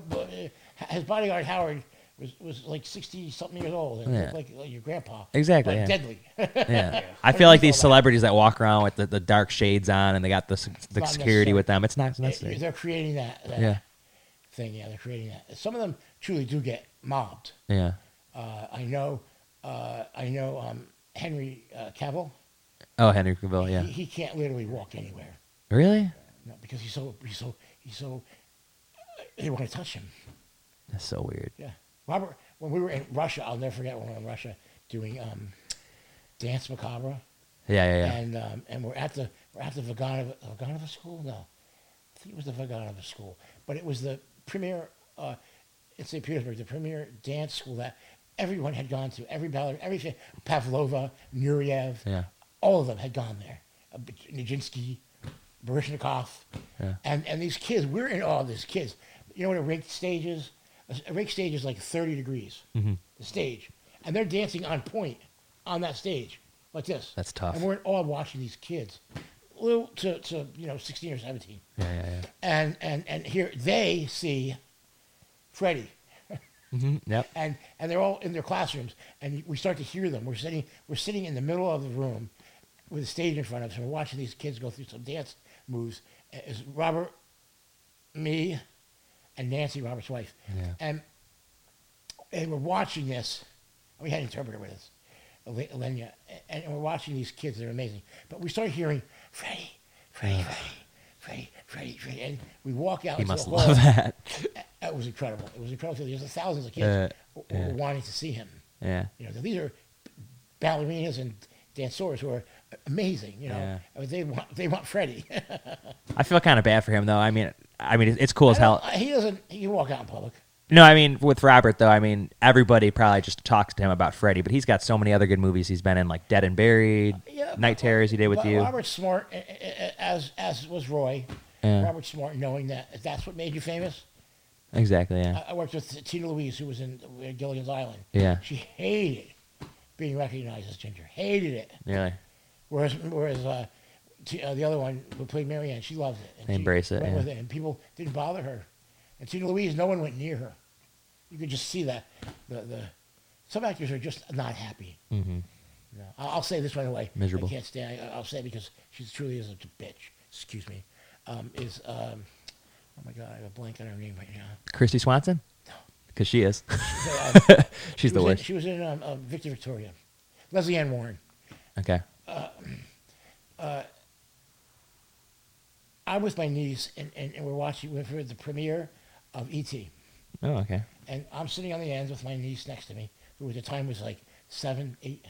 Mm-hmm. And next to us, in front of us, but sort of off to the one side, like this far away from me, Yeah.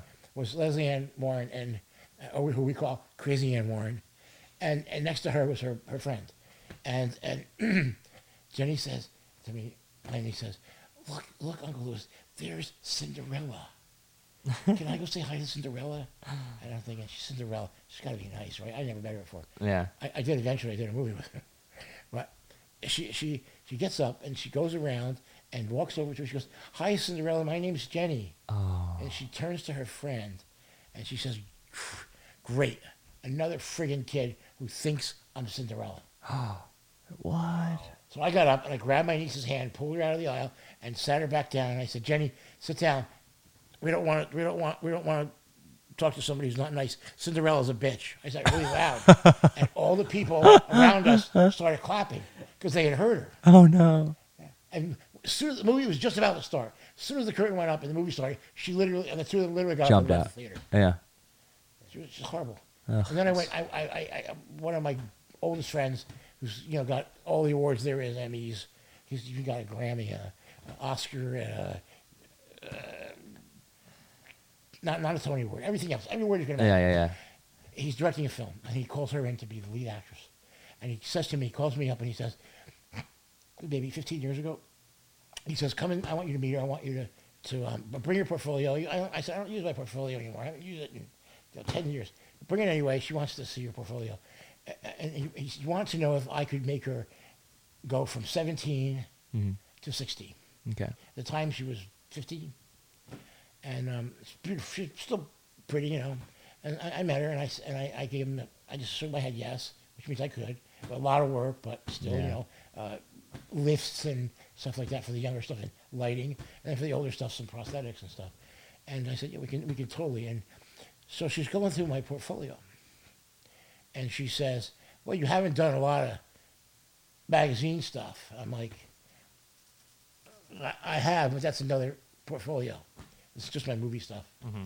And a lot of it was, Robert and aging makeups and things like that. All the character stuff, all the blood and guts stuff, stuff that's hard. Not the beauty makeups. It was another thing. And she said, are you even with an agency? Mm-hmm. And I said, yes, I'm with Cloutier. Oh, she was, okay, well, I really don't like your portfolio, but we'll have to talk, James.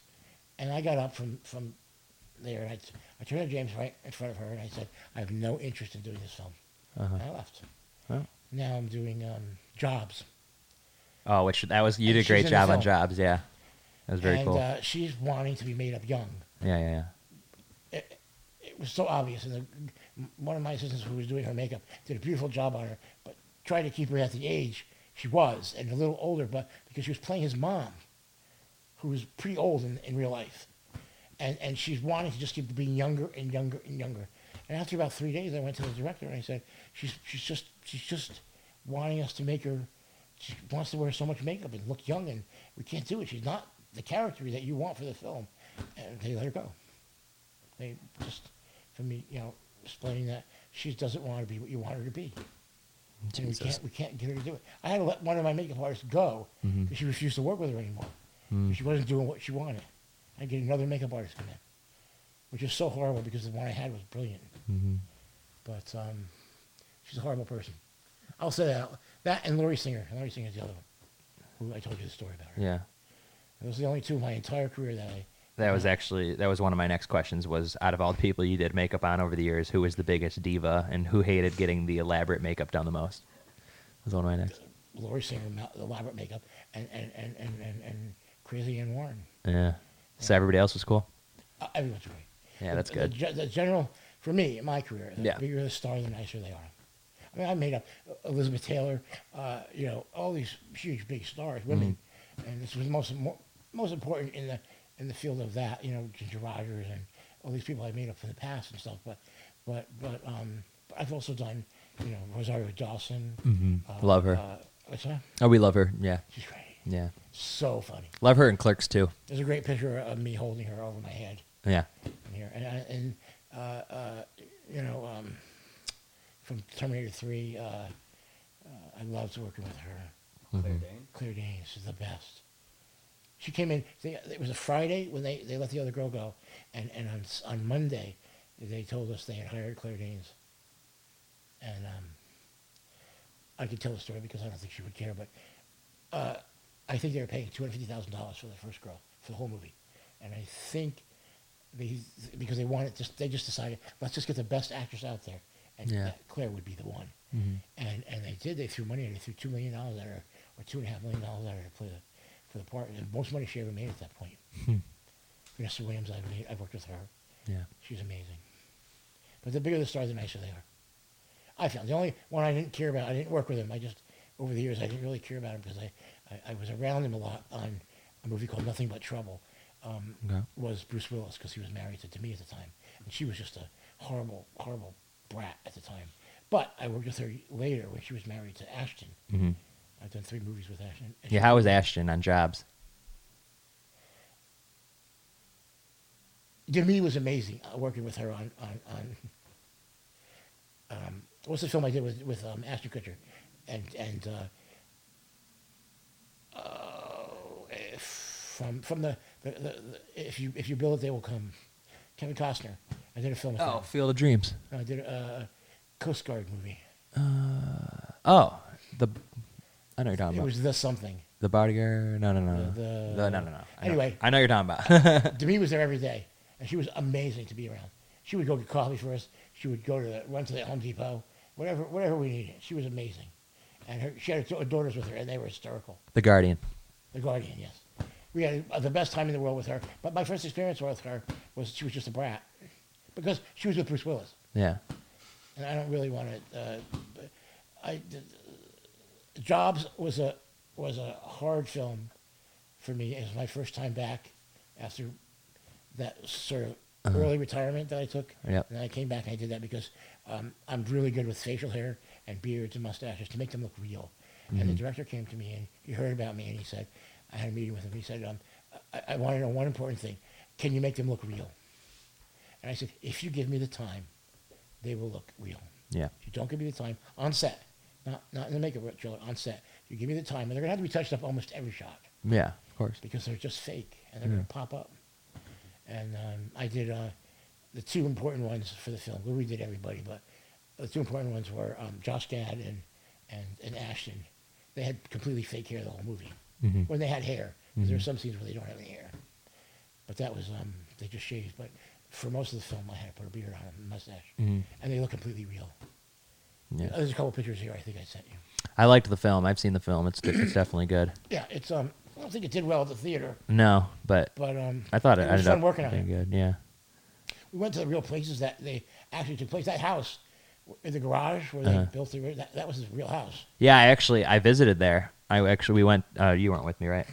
No, I went with Meg. We went all the way to Northern California and visited the house just to get pictures and check it out. And one of his neighbors came out from across the street, and he actually lived there when he was actually neighbors with Steve Jobs, and he still lives there now. And he was telling me all these really? stories about Steve Jobs. It was real cool. Yeah, we met his mother. Yeah. His mother still lived in the house Hmm. that we were filming in. Probably does. She did, yeah, because she would leave in the morning when we got there, and we were there too long. We went up north for I think 3 or 4 weeks. Yeah. The rest of it was all shot down here. Hmm. UCLA, a lot at UCLA. Do you like shooting up there? I like the area. I wouldn't live there. No, yeah, no. I love San Francisco. Yeah, it's cool. It's a great city. Boston's my favorite city in the United States. Really? I've been to Salem. I don't think People, I've the been food, to Boston. everything. We shot Warlock in Salem. Hmm. It's And fun. Hocus Pocus. I- Not your I- stuff. I- Your I- stuff would have been out here. I only did the stuff here at the studio. Yeah. 'Cause it was a big it was like 4 weeks of a big Halloween party. Uh-huh. That was fun. And then I had a question about horror stories from your career, but I'm pretty sure you've already touched on those. Horror stories about people Or just in general. I don't really have a You lot don't of have too many. horrible things that happen because I was always Focus. so excited to be at work. Yeah. Some things no, Nothing too bad. no, I really don't have like horrible things that have happened. I told you about the Laurie Singer was the worst, I think, Yeah. of all the horror stories. Yeah. I really don't. I'm trying to think about from film to film, and I mean there were films like some of the really low budget films where they were just horrible to work on. And, No, of course. and you couldn't wait to get away from them. Yeah. But those horror stories they're long gone out of my head. Yeah. 20 years ago, I would have told you, Yeah. But most horror stories for me, I could tell it and it sounds funny Yeah. because there's a joke in all of it. Mm-hmm. How I got to do Elizabeth Taylor was crazy. I mean, I was filming Sequest, and we were shooting on Stage 28, and my trailer was parked right outside because Roy liked having the makeup trailer right next to his trailer, and across the stage, across from us on a different stage, I think it was 22, they were shooting Flintstones. Okay. And I went over a couple times to visit. I wanted to see Elizabeth Taylor because Elizabeth Taylor, she's an icon, and because I knew the ADs really well, Yeah. very well. And one morning about 10 o'clock in the morning, one of them comes running over and says, have you done Roy already? And I was like, yeah, he's already on set. I'm just about to go and touch him up. Well, can you tell them that we need you for a couple hours? We need you to make up Elizabeth Taylor. Her makeup artist didn't show up. Oh no. I was like, sure. Was I nervous? Hell yeah. Yeah. It's Elizabeth Taylor. And you're just jumping on a And her project last her second. room was painted purple, Yeah. lavender, because her eyes are lavender, and she liked everything lavender around her. The lights in there were lavender. So I went in, and all the makeup was set up, and she comes walking in, and on her desk, on the makeup desk, there was a list of 10 items, Mhm. and it said gifts. It said the date and gifts, and when she would come in the morning, she would cross off 1 or 2 of the gifts, and then somebody would pick the paper up. She didn't hand it to anybody. It got picked up and left, and literally within 2 hours, those gifts would be on her desk, on the makeup desk. Wow. Lolly, Crystal, some chili from Chasen's, whatever the gifts were. All through her career, Yeah. in her contract, it said Louis B. Mayer started at MGM. He spoiled her rotten, Mhm. and so eventually that was in her contract. And she got a gift every day she came to work Yeah. of her travel. The lists were given to them by her assistant, and then brought back, and she would, they would mix them up. And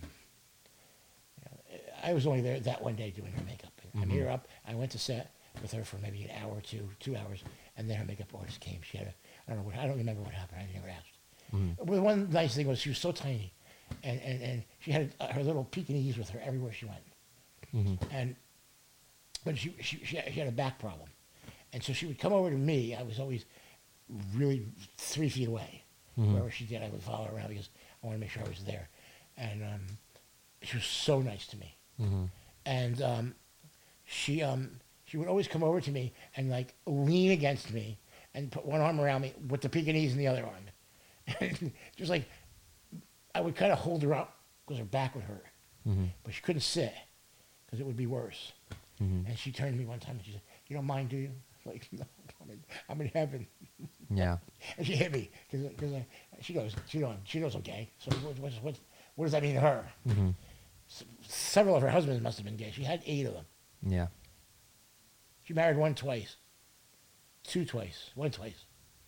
Yeah. Richard Burton. She was amazing to work with.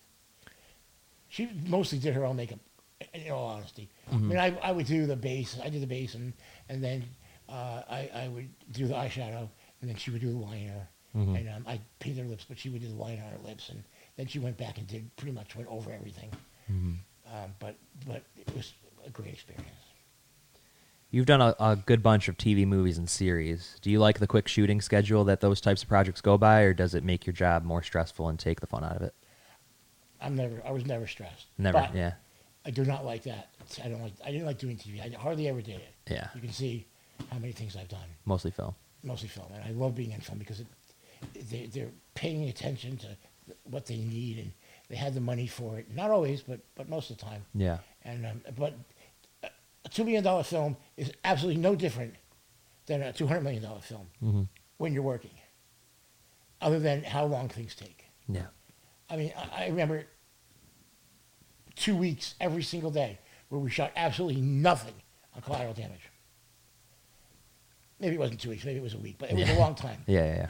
And we did nothing because they were trying to set up these crazy shots. And Well, at least you got some downtime to hang out with Jisoo. yeah, Yeah. he was always there behind me. Yeah. I mean, we got along so well. Yeah. I think there's a picture of me sitting on him. Uh-huh. And then I sent you a picture of me sitting on him. Yeah, he was doing push-ups on a bench, on a park bench, and I went up and sat on him. I said, "Now try to do a push-up." But yeah, he's fun. We spent a lot of time together. We went to dinners a lot, and Yeah. a lot of times I would say I'm not. Don't count me in because he liked doing adventurous things.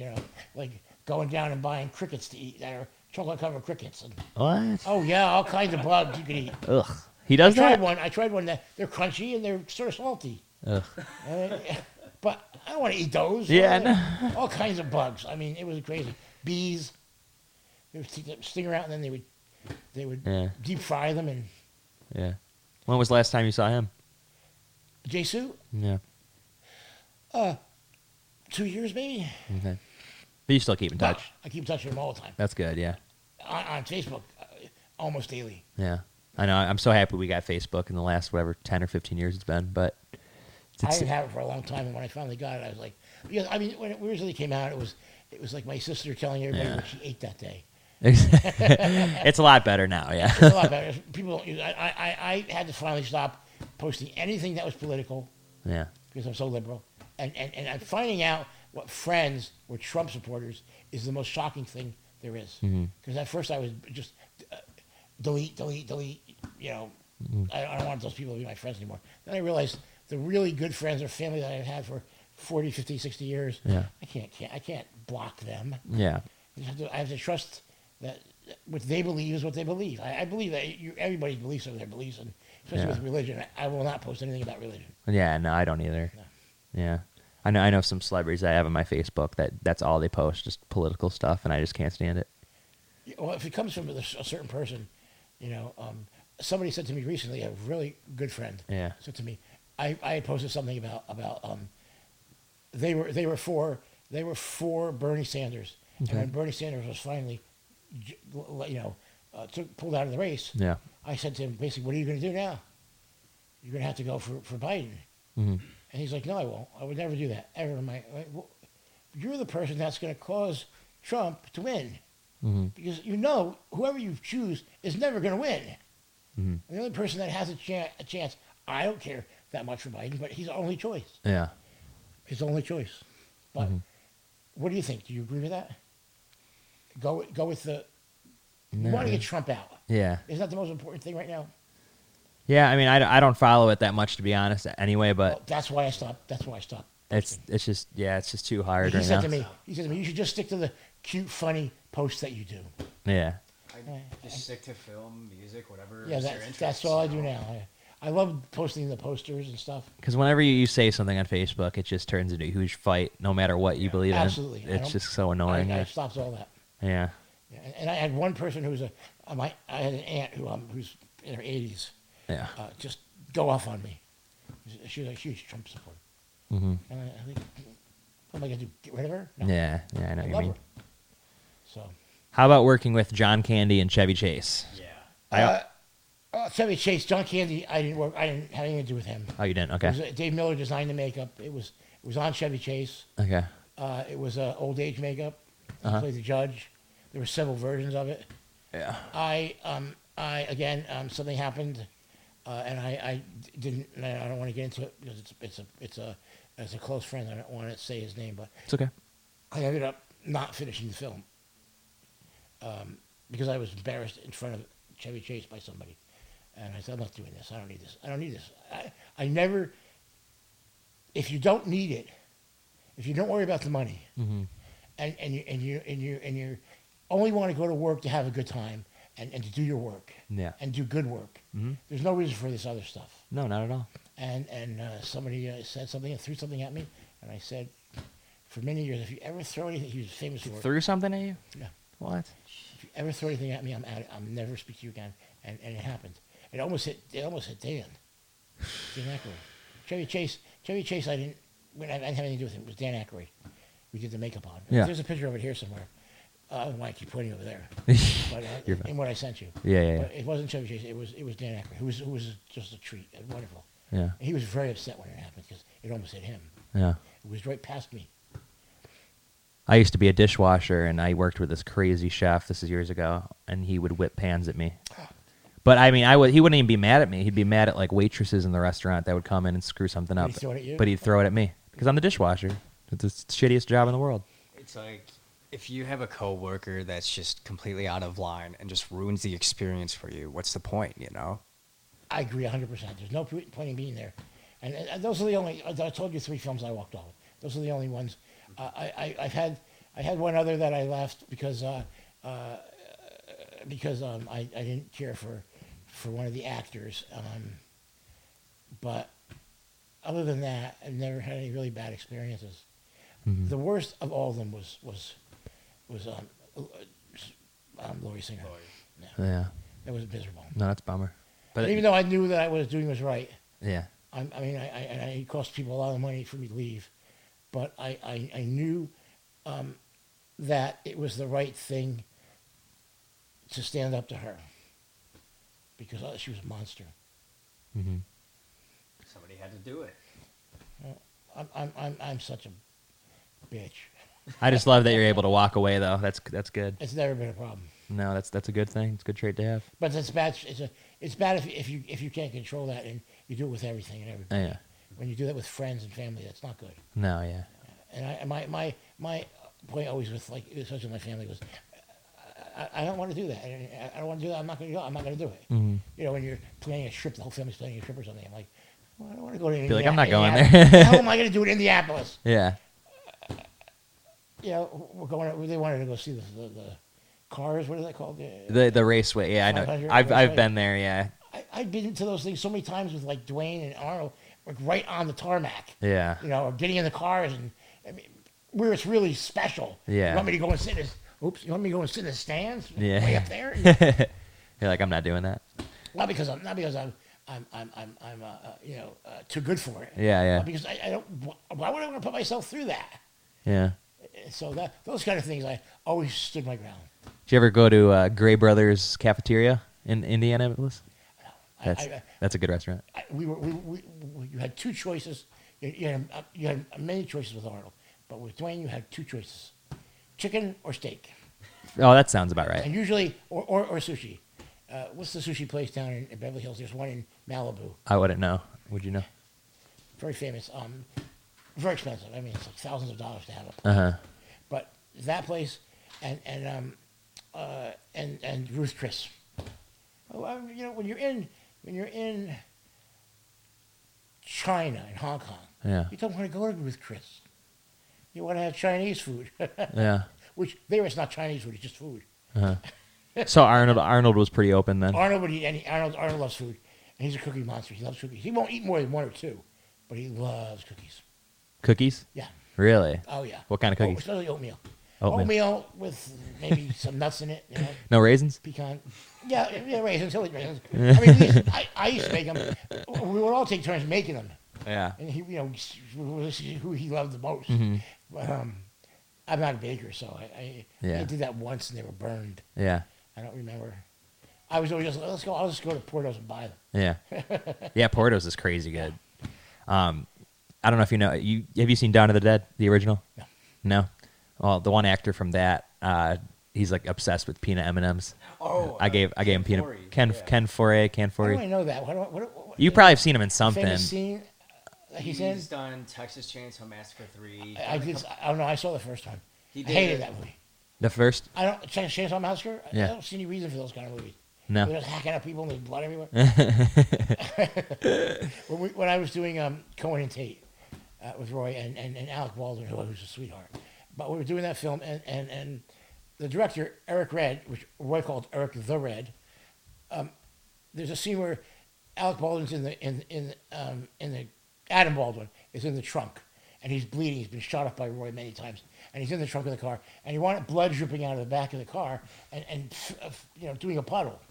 And I said to the director, after I had poured an entire gallon of blood, okay, he wanted more blood, more blood. By the time I had like 4 gallons of blood around the car. And I said to him, you do realize we only have 8 pints in our body. And he was like, that doesn't matter. It was the worst. His script was brilliant. I remember reading the script on the plane coming back after I got home that weekend. Yeah. And it was so good. Yeah. He couldn't direct. Mm-hmm. Roy was famous for making hysterical mistakes. Like Yeah. he came to me one day and he said, I can't remember whoever directed Oliver. He had the same name as another director who directed only like low budget horror movies. And he came to me and he said, what do you think of this such and such a director? And oh my God, he did Oliver and he did this movie and that. Carol Reed? No, not that Oliver, the second one, the musical. Musical. Carol Reed did the original.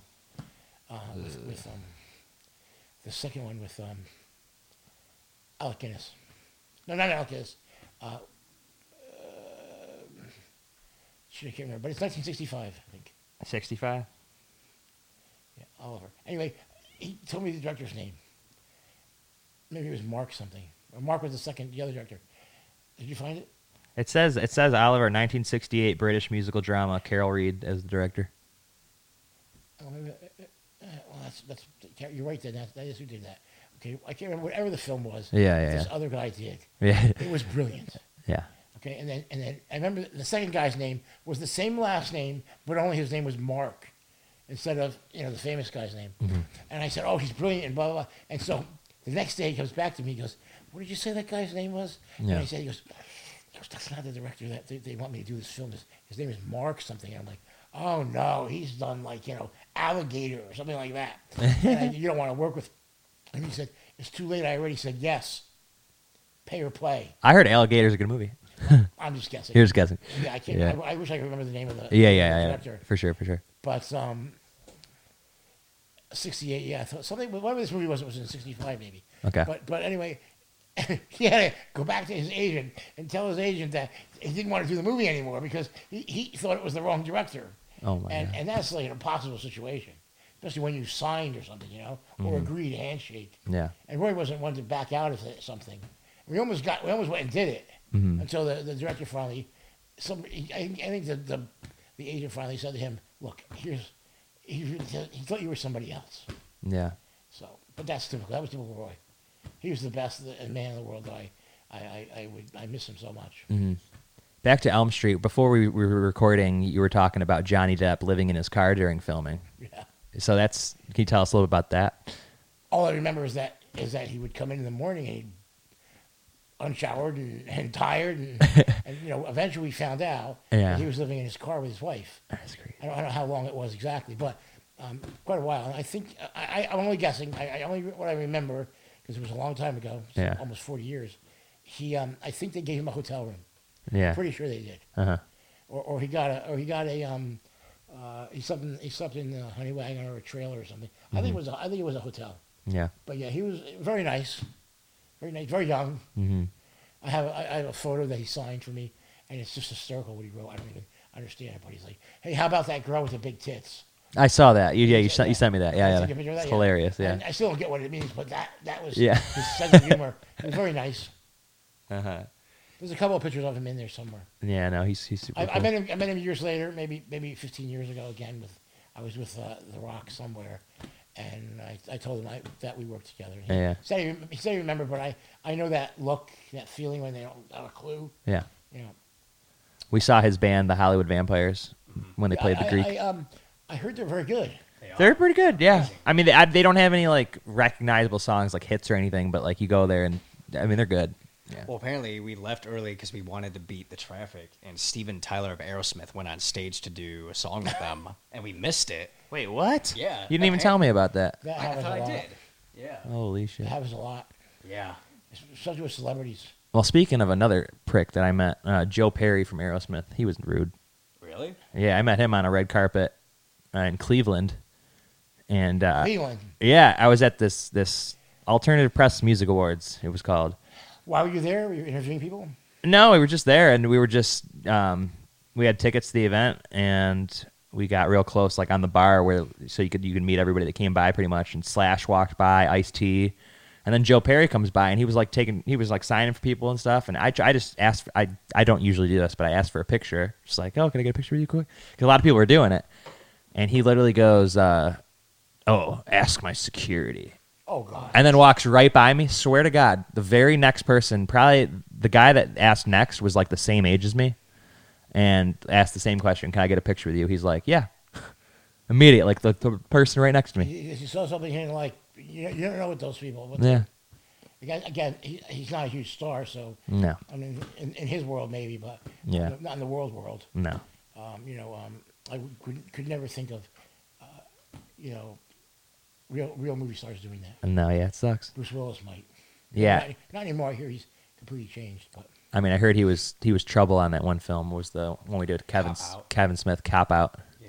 well, They hate he's each other. Worse than that, the last Expendables, is that what they're called? Expendable. He did a. Oh, had a really? cameo- He had a cameo in Expendables 1, and then he had an actual like role in Expendables 2. And then in 3, 3, he declined it. you know why? They said he didn't. They weren't going to pay him Everybody enough. got paid the same amount of money. I think it was $1 million, That's stupid. Now you wanted more. and only for a week. A week, Yeah. and he wanted 2. What an asshole. And Stallone said no. Stallone was only getting $1 million. Yeah, it's so stupid. They already have multi-million dollars. I I mean, mean, you- how much more could you possibly make? For a week. It might have been 2 days. If I'm correct, I'm sorry. It was 2 days. That's when you know they don't even have the love for film anymore. If they're No, acting like that, And it's sad. why just to go? I mean, all your friends are there. All the guys you like working with. Yeah. Maybe he didn't.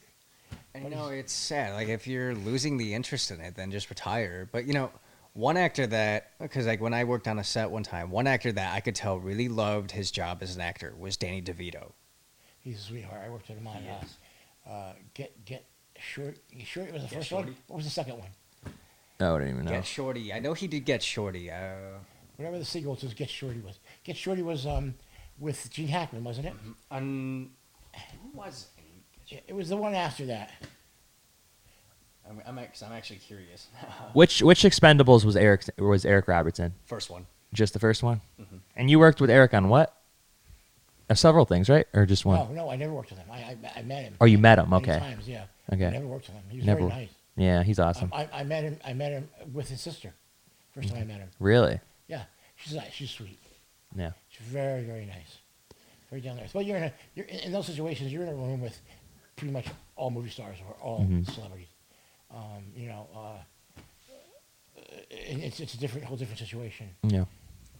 I mean, I remember doing the show with it's films in Hollywood at the old Disney, next to Disney Disney Theater. Mhm. Is it Jimmy Kimmel? That's across. Is it Hollywood his show? Yeah. Yeah. Yeah, Yep. across. Yeah. Across from Chinese. Yeah. So we're doing that show. I think I was with Dwayne, and in the green room, they weren't even going to be on the show. Was Paul Walker? I forget who the girl was. And I miss Paul Walker. a huge fan of Paul Walker. He was just amazing. He was sweetest man. nicest person I ever heard. Yeah, sweetest man ever. And I'm watching the monitor, and he literally walks right up to me, next to me, and he says, the security guard there told me that you're with Dwayne. This is before They even did the other Fast and Furious together. They did Yeah. that. And because Dwayne didn't start those until after I'd retired, and Yeah. so I said, yeah, I said, well, can I help you with it? I realized it was Paul Walker, and of course you want to tell him whatever he wants to know, even if it's a secret. You're so nice. Yeah. And he was like, I just wanted to know, he looks great. I said, oh, thank you. His makeup was not easy, Dwayne's, because he had different shades of skin tone. But I made him look good. Yeah. Did you keep any of your makeup appliances, props, or anything remotely cool from any of the productions over For the many years? years I did. They're all gone now. They're all gone. Yeah. I have like maybe 15 or 20 appliances from other things that Yeah. I don't know how I got them. I just remember I have like lots of full face prosthetics and Yeah. mostly all creatures, and I have still a bunch of the hands from Thing. Oh, that's cool. Yeah, and I have one of Robert's hands from Nightmare on Elm Street. I think it was his right hand. I can't remember Oh, that's which cool. hand had a prosthetic on. One didn't, and one did. Yeah. The one without the glove. Yeah. And That's so cool. I still have one of those. Somebody offered me like $8,000 for it a couple of years ago. And I thought, Really? you know what? I'm just gonna hold on to it, and Yeah. when I need money. I don't need money. So If you ever do get rid of it, I'd say go down the auction route because they get a lot. Yeah. They get a lot. unless it's a collector who wants it before somebody else gets it. Or if a museum. That's how I got the Freddy head thing. Is he really wanted it. We had a friend, our friend Sean Clark, got the or at an auction once. I think he was offered $5,000 or something for the original poster art painting of Halloween, Yeah. and How much? it was like $5,000 at the time. It's gotta be worth more than that. Yeah. He declined because he didn't have the money at the time. Then it went at auction years later, $500,000. Yeah. Steven Spielberg in his office. He has some really amazing things. He has the Maltese Falcon. It's very cool. He has Rosebud from Citizen Kane. Uh-huh. Sled. What? Over his desk. Oh my It's god! in a plexiglass frame, and course he one does. other one. I can't remember what it was. What important? Oh, ruby slippers, but they weren't. They had several of those, I think. There's 5. There's 5 pairs. Yeah. I think there's only 4 now. There's one missing. One got stolen, right? I don't Yeah. think they got it back yet. Oof. They stole it from Judy Garland's museum in Kansas, or wherever she's from. Yeah. Where she was born. But yeah, we have a pair at the academy that we own now. They had a thing last year, 2 years ago. Yeah. After we bought the building, and they had a really nice Deborah Naydulman, who's a costumer. She does most of like big movies like Titanic and stuff like that. Yeah. And she did a costume thing. Had stuff throughout the centuries, Mhm. throughout the whole century of last century. Yeah. I don't know, like Gilda's dress, Rita Hayworth's dress, and Mhm. Marilyn Monroe's dress from some 7-Year Itch, Mhm. the one where it gets blown up by the. I love 7-Year Itch. That's a great one. The biggest collector in the world of movie memorabilia was Debbie Reynolds. She owned thousands What? and thousands. When they closed MGM and a bunch of the other studios, and they were selling everything off, she went and bought everything, Really? put their own money, put it in a storage. She offered it to Hollywood Yeah. to open a museum, and they had no interest in opening a museum. Oh, so But stupid. now, I think the Academy said no to her too. It makes me for so many mad years. we don't already have a great museum Well, with we will props. now. We will now, but it's sad that It's going to be amazing. It's just, why did it take so long? the Hollywood Museum has Money. a couple cool things, but Take care of it. You you have to know, take care of it. the Hollywood Museum has a couple cool things, but they don't Arnold have. has everything he's ever from every one of his movies in a warehouse somewhere. Does he really? Every costume, every prop, and several versions of it. For only him to Like, see, there's or 20 leather jackets from Terminator 3. He's got all 20 of them. really? All the ones from the doubles and the. In his contract, he gets all the costumes. Yeah. That's awesome. Have you ever signed at a convention? No, Never. I've always said no. Okay. I want. There was one this year that's happening that Robert's doing, and so is Melanie. It's been canceled. It's been canceled already? It's been canceled already. Yeah, it was this month, I think, or next month. Monster Palooza? No, it was in the middle of the country somewhere. I don't Days of remember. the Dead? Maybe New Jersey. Monster Mania? Maybe Yeah. it was something Robert was going to be at. Yeah. So it was a couple of friends were doing it. Yeah. And I thought, okay, I'll call up this woman. Yeah. 'Cause I got Melanie's agent and Robert's agent both. Yeah. We're going to handle me. And then I just said, I'm not. I went and I called her up and I offered myself and she said, sorry, we're full. What? So, but I'm not going to do it again. I'll try it again. I don't think I want to go now. With what's going on out there, big crowds like that. Oh, yeah. It's going to be weird for a while. That's why I'm wondering how the heck are they supposed to do it in Arizona next month? Well, they're not. They're going to be canceled. I mean, I don't know why they think it could I mean, because they think because they're already more open there than we are. But, I mean, I don't know how they're going to run a convention. They'll cancel it. They'll cancel it, yeah. That's what I think. I mean, who would want to meet a celebrity wearing a mask? That'd be lame. That wouldn't even be fun. No, it wouldn't be cool. It wouldn't be fun. No. Yeah. Definitely not. So you haven't done any Q&As then either, in terms of like... I'll tell you why. I'll tell you what happened. Okay. In 1982, I'm pretty sure it was for Nightmare on Elm Street, or it might have been, it was Friday the 13th. 3. Sorry. Friday the 13th, part 3. Okay. I had done a thing for Fangoria, Okay. and it turned out nothing what I told them is what ended up in the article. That's so They annoying. changed the whole thing around. And it sounded like I had taken over the project and Oh. I did everything and and didn't credit anybody, but it wasn't true. Yeah. And I just swore I would never do it again. And over the years, I just never did. I was so anti-publicity. Because you're worried they're going to And I twist had your friends, words. were doing it constantly, and it's really good for you to do. Yeah. But I just stayed away from it. I was always working anyway. I didn't really need it. And Mm-hmm. I know the money's good. I hear, Yeah. but I've never gone after it. Where can your fans find you? Facebook. I know a lot of people that would love to meet you. They love everything you've worked on. Well, for any amount of money, I would be happy. No, I would never do that. No, I had the sweetest thing happen just today. Yeah. Just this morning. Somebody somebody friended me, and I always read the page now. I didn't used to. I used to just say yes. Now I read the page. I look for anything that's Trump positive, and I say no. And I stay away from religion. And this one kid, he said I didn't read the bottom part of it. I didn't get all the way down it. It just said when you're he said he was a Christian, a devout Christian. That's what it said, devout Christian. And I thought to myself, oh God,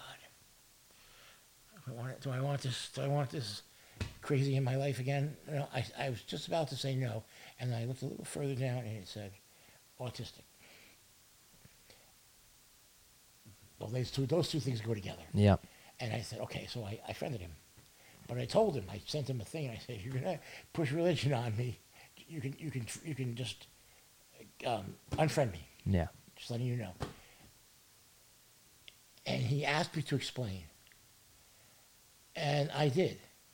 And he agreed with my answer. And then he said to me, would you mind if I called you? So I can tell you why. What was the reason he wanted to explain something to me? Oh, he had been an extra on something. Okay. He wanted to explain to me how he got that. And I could, in reading what he was writing to me, I could hear in his voice that he really wanted that. Yeah. So I called him up. And he gave me his number. I called him up. And I talked to him for an hour. Wow. The sweetest, nicest kid you ever want to meet in your life. And I was so happy that I accepted his friendship. Mm-hmm. And then he sent me a thank you Mm-hmm. as soon as I got off the phone with him, which nobody does that. Yeah. And I thought, how sweet is this kid? And I felt bad because I'm so snarky and sarcastic that at first was how I was going to go with it. And I apologized to him when I got on the phone. He's a I don't want to say what he does because I hope to figure out it's him, but very sweet, and that happened today. Mm-hmm. So you never know who you're going to meet and how you're going to meet them. Yeah. I'm almost always open to people calling. My phone number's on Yeah. Facebook. It doesn't bother me. Yeah. I have some fans out there. I know they send me letters and Mhm. have asked for autographs. And the first time I got that, I was shocked. I didn't know these people knew me, Yeah. because I was never out there. It's always the diehards. Always. Yeah. It's always Friday 13th. Yeah. Nightmare on Elm Street. Yeah. Always. I can see the Nightmare on Elm Street for sure. There's a couple of Halloween. One of the biggest, and thank God he lives in another state. Was it weird? Well, he just loves the box. Oh, really? You never know what people are gonna love. You just never know what the tastes Shocking. are. Wow. And I love working on that film. It was great. It was a good film, yeah. I loved working with Jimmy, and I didn't do Cameron. Somebody else did her makeup, but I spent many times dinners with her, and She seems such nice. hysterical. Oh Yeah. my God, you're so funny. I love her in What Happens in Vegas. I don't know if you've seen that. I have, yes. That's hilarious. I love her. I watch her in anything. Yeah. Chuck Russell discovered her on the Okay. streets of New York, I think. Really? That's the story I heard, yeah. Oh, so she just Put her- kind of put her in randomly the got into it? mask. Really? Yeah. Phew. So she got her first job. She's very funny. Yeah. Yeah. You were just talking about a fan in Weird fan story. Somebody who loved the box. Just Love the Box. And whenever he's a friend on Facebook, so I know if I post something from the box, I'm gonna get a hit from him Oh, I see. every time. I know Every exactly who's gonna. I don't know who's gonna hit me for what. Uh-huh. Whoever those fans are. But I'm also part of some of those horror groups. Yeah. Just only recently in the past 6 months, Yeah. because I have a book coming out at the end of the year, possibly beginning of the year. But I know that I'm gonna publicity is good no matter how Yeah. you get it. Yeah. And so I decided I was going to join those groups, and it's good. They love the posts. Debbie Voorhees from Part 5, Uh-huh. sweetest girl in the world. Yeah. But I have a bunch of photos of me with her and her kills and stuff from the film, and they love seeing those. Mm-hmm. And they're always shocked when I send a picture out of me and her, Mm-hmm. because why would you have a picture with her? Mm-hmm. They don't realize you worked on that movie. Mm-hmm. I don't think my name isn't synonymous with anything except for Robert with Freddie stuff. Always it's synonymous, but because I've done the makeup more than anybody else. Yeah. But I still get people saying, "What did you do on the film?" Mm-hmm. Because they don't whether it's the credit's not there or whatever. They don't, because I wasn't paid by the company, Yeah. and it doesn't bother me at all. Credits don't bother me. None of the credits bother me. Well, at least we could hear now exactly what you've done, and Well, I've done, we haven't even touched on Yeah. half the things I've done. Oh, I know. You've hundreds. Yeah. Sequest was the biggest, for 3 years, it was the biggest thing in my life. Yeah. It was incredible. I mean, Roy built a house in the Hamptons on the beach, and we called it the house the Sequest built. I mean, Yeah. it was the same way for me. That was an interesting story. I was Roy's personal for many years already, and when they were doing the show, they called me and asked what money I wanted, and I told Yeah. them, and they were like, "There's no way we could pay you that." Well, I'm in Roy's contract. You're going to have to do something. Yeah. And the production coordinator, production manager, refused to even discuss it. He gave me an offer what he thought I should get, and so I called Roy, and Roy said, "I'll take care of it." Yeah. And I literally get a call from, can't remember his name right this second. He was the head of Spielberg's company, not the other company, Amblin. Amblin. Yeah. The head of Amblin, the head of all of Amblin. Okay. He calls me up, Tony something, Tony, and he says, I had met him a couple of times already. Explain to me what the discrepancy is here. I said, okay, well, this is how much I want. This is how much I get right now anyway, and this is how much I was offered. And he thought for a little bit, and he said, I could talk about it now because the show's over. And I agreed never to speak about it until the show was over. And I did the show for a long time.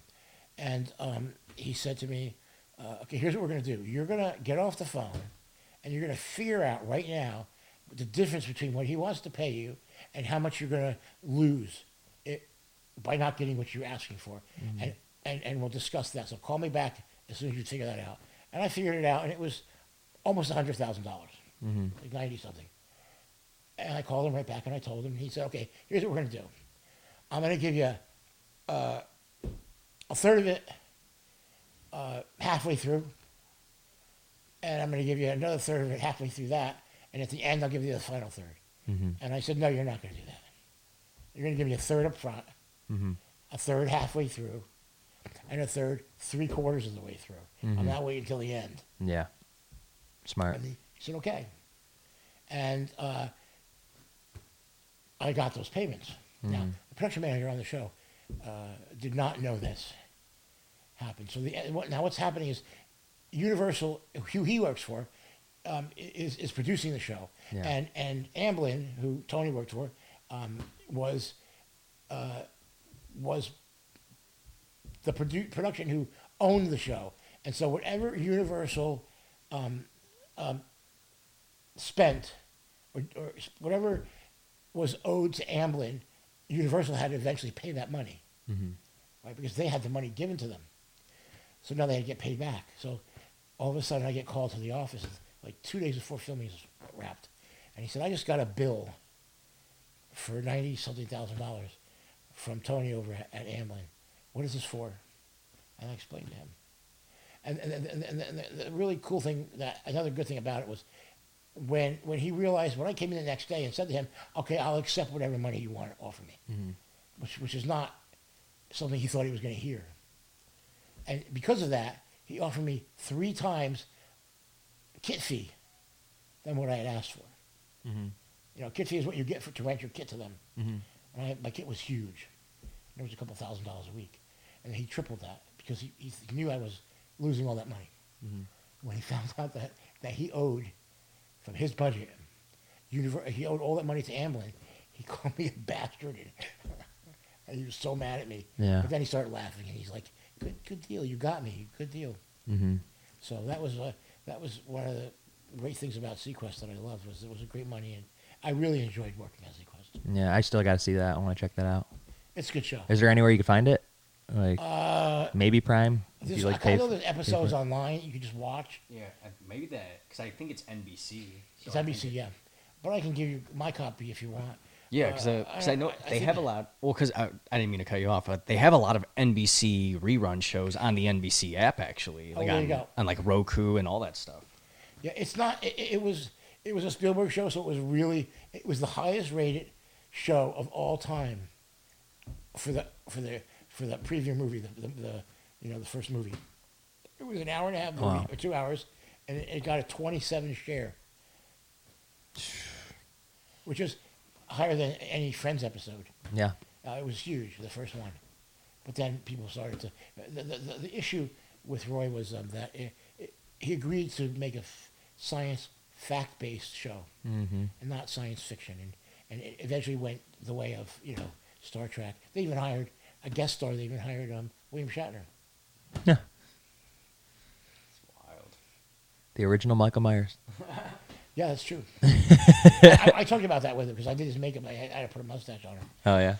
He sat down in my chair. He wears hair pieces. And he sat down in my chair, and I had all these like 30 mustaches to choose from, and he's looking at them, and he's like, "What color?" And look good. And I'm trying them on him, and I said, "Well, before we even decide which one of these mustaches," I said, "Is this the hair you're going to wear next week?" Big mistake.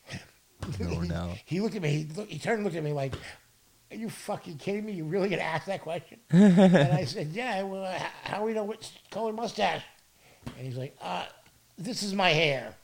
Okay, I get it. Oh god. And Charlton Heston was also on, and he called me and the hairstylist into his trailer, Yeah. and his first day to do like a test makeup, Yeah. and he had a full hairpiece on, Yeah. full lace, the whole head. He must have been completely bald under there. Mm-hmm. And he had a box with another hairpiece in it that was made bigger to put on over his hairpiece. Yeah. So he was sort of fooling. Who are you fooling? I mean, we're makeup and hair people. We used to seeing that. Mm-hmm. But he wanted to put it over the hairpiece he had on. Mm-hmm. And he said, "Just give it to me. I'll show you what I mean." And he went to the bathroom, closed the door, and he came out with the hair. Because we were shocked, Mhm. putting a hairpiece over a hairpiece. Yeah. What would the sense of that be? He didn't want anybody to see him bald. And sweetest man, nice guy, other than the rifle thing. Mhm. NRA. Yeah. But he's a great actor. What was working on Terminator 2 3D like? 3D. That was great. It was really wonderful. I was asked to come on and do Arnold's makeup because his makeup artist Jeff Dorn had hurt his back, and it was really fun. It was a lot of hard work. The originally Bruno, John Bruno, who did all the I think the set designs and that kind of stuff for the other Terminator films, was directing T2 3D. But within 2 days, Jim Cameron was there directing, and John Bruno was sort of just sitting in his chair watching. But he was Jim is Jim Cameron. He's very interesting. Yeah. No, I miss when they had that at Universal. At least in Florida, I never saw it here. It was good. It was pretty amazing. I remember when I saw it the first time. In the actual show, I went with Arnold and everybody. We went to see it in the audience with a full audience. It was pretty spectacular. But I'm thinking about it back now. I mean, with all the CGI that we have now, I don't know what year that was. 95, I think. 96. 96, yeah. So T2 3D, we had one day, I'll never forget this, Jim was directing, and they were blowing up like 10 buildings in a row. You know that, where they're driving by with the motorcycle? Yeah. And those buildings are blowing up. Well, they did that real time. And with Billy, two stunt doubles, Billy Porter and Billy Lucas, and on the bike as the kid and Arnold, and they're driving just ahead of the explosions, just slightly ahead. And before they get ready to do the explosions, there was like 7 or 8 cameras, and they're calling to all the cameras, and Jim yells, "Rolling," and there's still guys running out, camera guys running away from their cameras because they had to run out and start them, and they're running, and they got caught in some of the explosion because Jim yelled action, and he didn't yell cut till it was all the buildings were exploded, so we lost the entire camera crew. They quit. And I forgot that day. Yeah. Yeah, because he eventually apologized, but he's very rambunctious. Yeah. He's a great director. He's brilliant. He can really do everybody's job. He shouldn't, but he can. He thinks. He grabbed a bottle of blood out of my hand one day, like I was telling you guys, and started dribbling it all over Arnold, and it was a mess. It wasn't what he wanted or what anybody wanted, and so he handed me a towel. I came over and I was like, he was like, well, this is all wrong. I'm sorry. I put too much on. So he grabs a towel off my belt and he says, "Clean all this up." And I said, "You clean it up. Why would you grab my bottle of blood?" I said, "Look, Jim, I'm here to do what you want. You're the director. Tell me what you want, and I'll do whatever it is. Mm-hmm. That's my job. I know you can do it.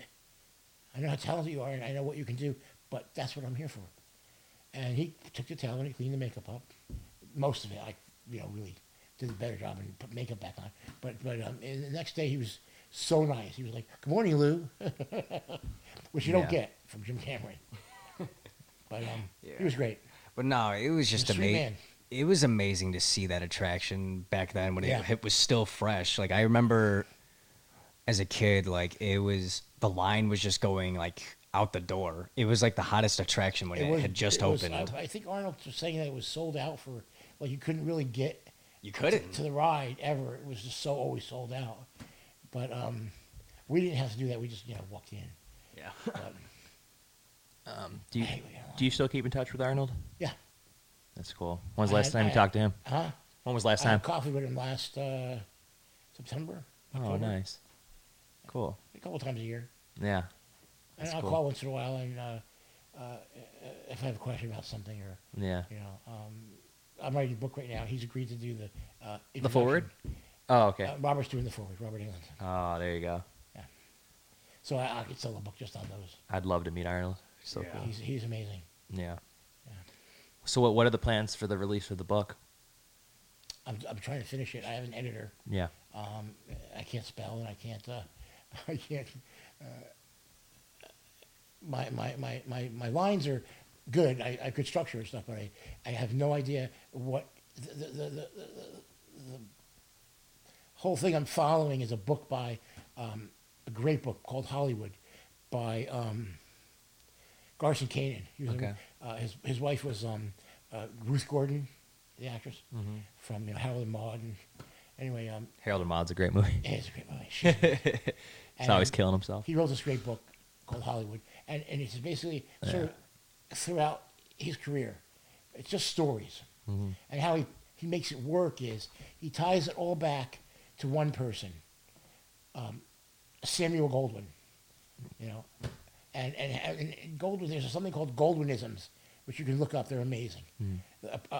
Malapreps. What that is, malaprep? No. It's something that's said, but it's wrong. It's like instead of saying that's water under the bridge, he's like, yeah, that's that bridge you gotta put the water under. You know, that kind of thing. A malaprop. That's not a good. But look them up. But look up Goldwynisms. Goldwyn. Some of them are brilliant. Some of them are fake, because the Goldwyn Studios, his publicists were making up them as they became famous. Yeah. He became famous saying them. They would make them up, but you can read which ones are real. Yeah, that's cool. And you can tell which ones are real. Yeah. They're out of this world. They're so crazy. But he thought Garson Kanin was under contract to him. He was only under contract to him for like 2 years as a director or producer.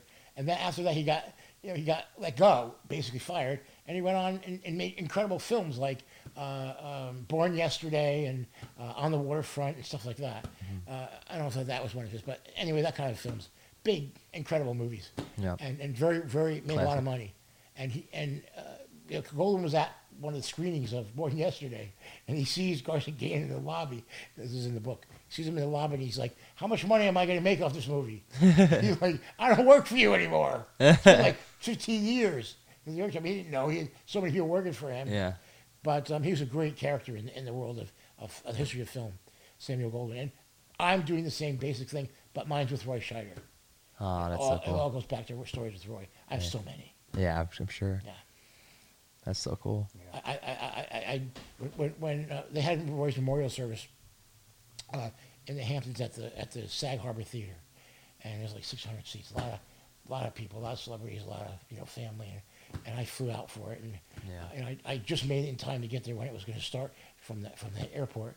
I wasn't even dressed right, and I was tired, and so I walk into the lobby, and I see Brenda, Roy's wife, and she says, "By the way, you're in the program," and she hands me a program, and she says, "Have fun." And she pats me on the back, and she walks away. There were like 100 people in the lobby, talking in before they went in. And they start going in, and I'm like, "Brenda, I'm not talking. I'm not getting up and talking. I didn't prepare anything. I had nothing to say. What am I going to say?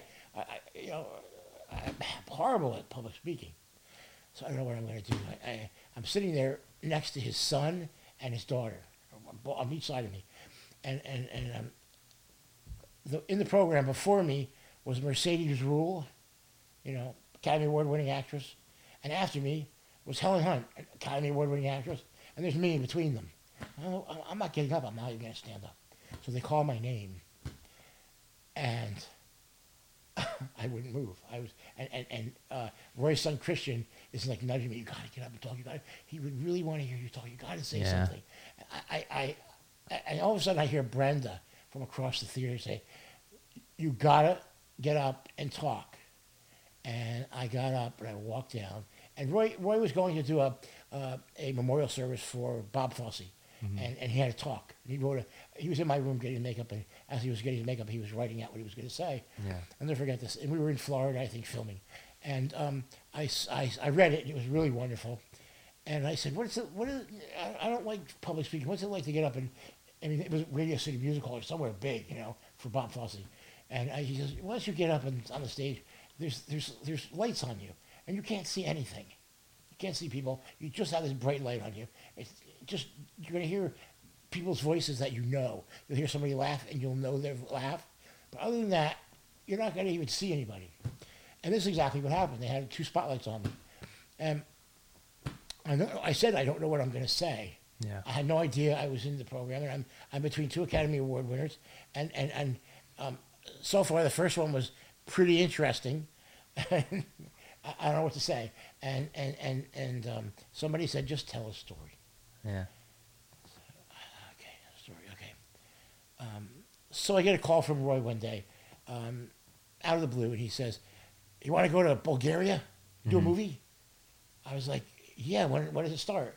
He says, 5 weeks, 6 weeks. I'm like, "Oh, I just got nominated for an Emmy, and I'd love to go to the Emmys. I've never been nominated before. He goes, you don't want to do that. You're gonna go to the Emmys and you're gonna lose. Why would you want to do that? You got to put on a tux. You hate limousines. You're gonna eat that bad chicken dinner. You're gonna lose, and you're gonna go home with nothing. Well, I really want to go. Okay, now, what if you go and you win? Yeah. You still have to eat that bad chicken dinner. You're gonna have to put a tux on. You hate that. You hate limousines. I always like the town car. You hate limousines. You're gonna hate the whole evening, but you're gonna come home with an Emmy. Oh, fine. Okay, great. Now, you go to Bulgaria, and you're gonna go first class. You're going to stay at the Sheraton Grand Hotel. Uh-huh. They're going to give us Yeltsin's limousine. It's bulletproof. And the Emmy will be waiting for you. You won't have to eat that lousy chicken dinner. You're gonna lose. But you send your sister. She loves that kind of stuff. She gets to put her husband in a tux. She gets to buy a new dress. You don't have to eat that. You're making all this money in Bulgaria. And we got don't forget we got Yeltsin's limousine. We'll have them shoot at us and see if it really is bulletproof. I'm like, you're insane. And he goes, okay, now you go to Bulgaria. Yeah. And you win. You don't have to eat that lousy chicken dinner. You don't have to go. Your sister's gonna get to go and accept an award for you. She loves that stuff. And he says, and you're in Bulgaria. We're gonna have a beautiful hotel and all that money, and we're gonna have great food, and don't forget Yeltsin's limousine. We'll have him shoot at us with a machine gun. He goes, okay, now what are you gonna do?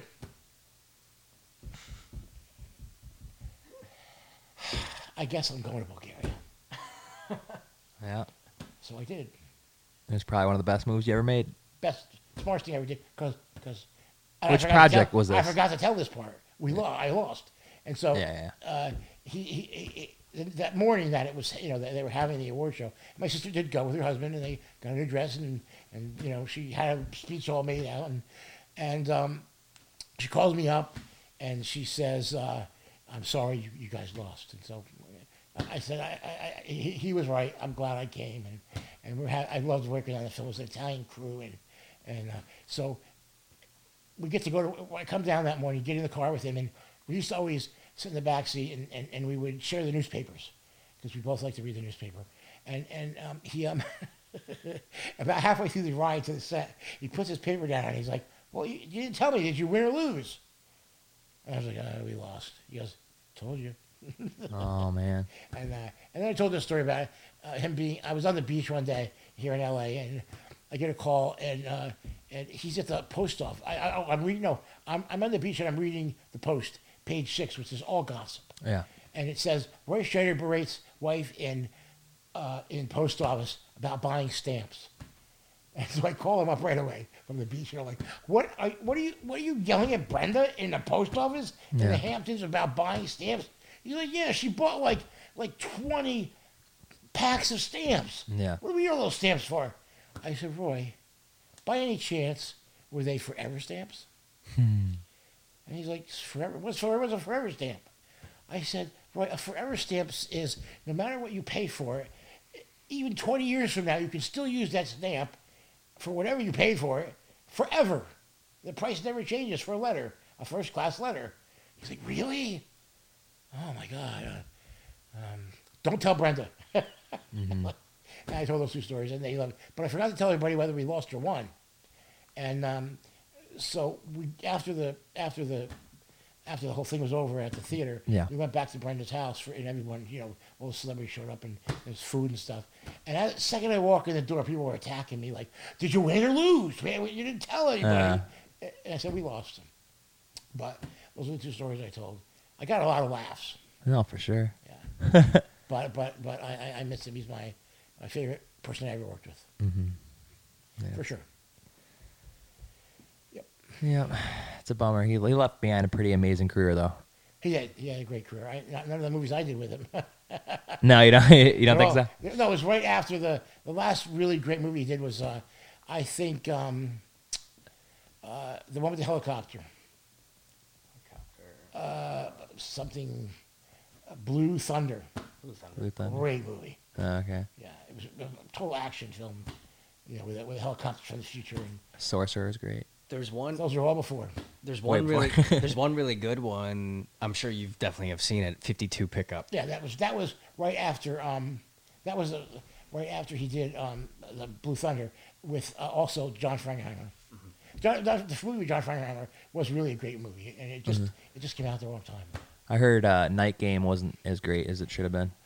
Night Game had a great script. Roy told me right when I first met him, because we were doing Cohen and Tate. He said, had I known, I looked at Cohen and Tate and I thought, okay, Cohen and Tate, it could happen anytime. But if you're doing a movie called Night Game, you're shooting all nights. So I was like, okay, don't take a movie with night in the title. Oh no. And Nightmare on Elm Street. Anyway, so we're shooting Night Game. It's all nights. Yeah. And the script was amazing. And the director was pretty good. It was he had directed Best of the Whorehouse in Texas. Oh, that's the same director? Same director, yeah. Dolly Parton? No, not the Dolly Parton. The theater version. Oh, okay, And he got okay. Pulitzer for it, and because he wrote it and I directed see. it. I mean, it was amazing, the stage play. His wife was in the film too, Carlin Glynn. Yeah. She played the madam in the show. Okay. And she got a Tony Award, and it was brilliant. And the whole family was there. Yeah. Mary Stuart Masterson is his daughter. Oh, She was okay. an actress. Yeah. Yeah, it was Pete Masterson, Mhm. and their son was in it, and it was great. But there was an actress in it who was just not nice, and Roy was so nice to her throughout filming. And the last day of filming, and Karen Young was her name, she walked up to him. Last day we were just leaving to get in the car to go back to the hotel, and we're done filming, Yeah. and we already had the on set wrap party, Yeah. and Roy says it was a pleasure working with you. And he shook her hand, and she said, gave her a hug. And she said, well, I thought you were the most condescending man I've ever met in my entire life. What? I swear to God. And she said it to him, and I'll never forget that. And we just giggled because he turned to her and he said, I thought you were a peach.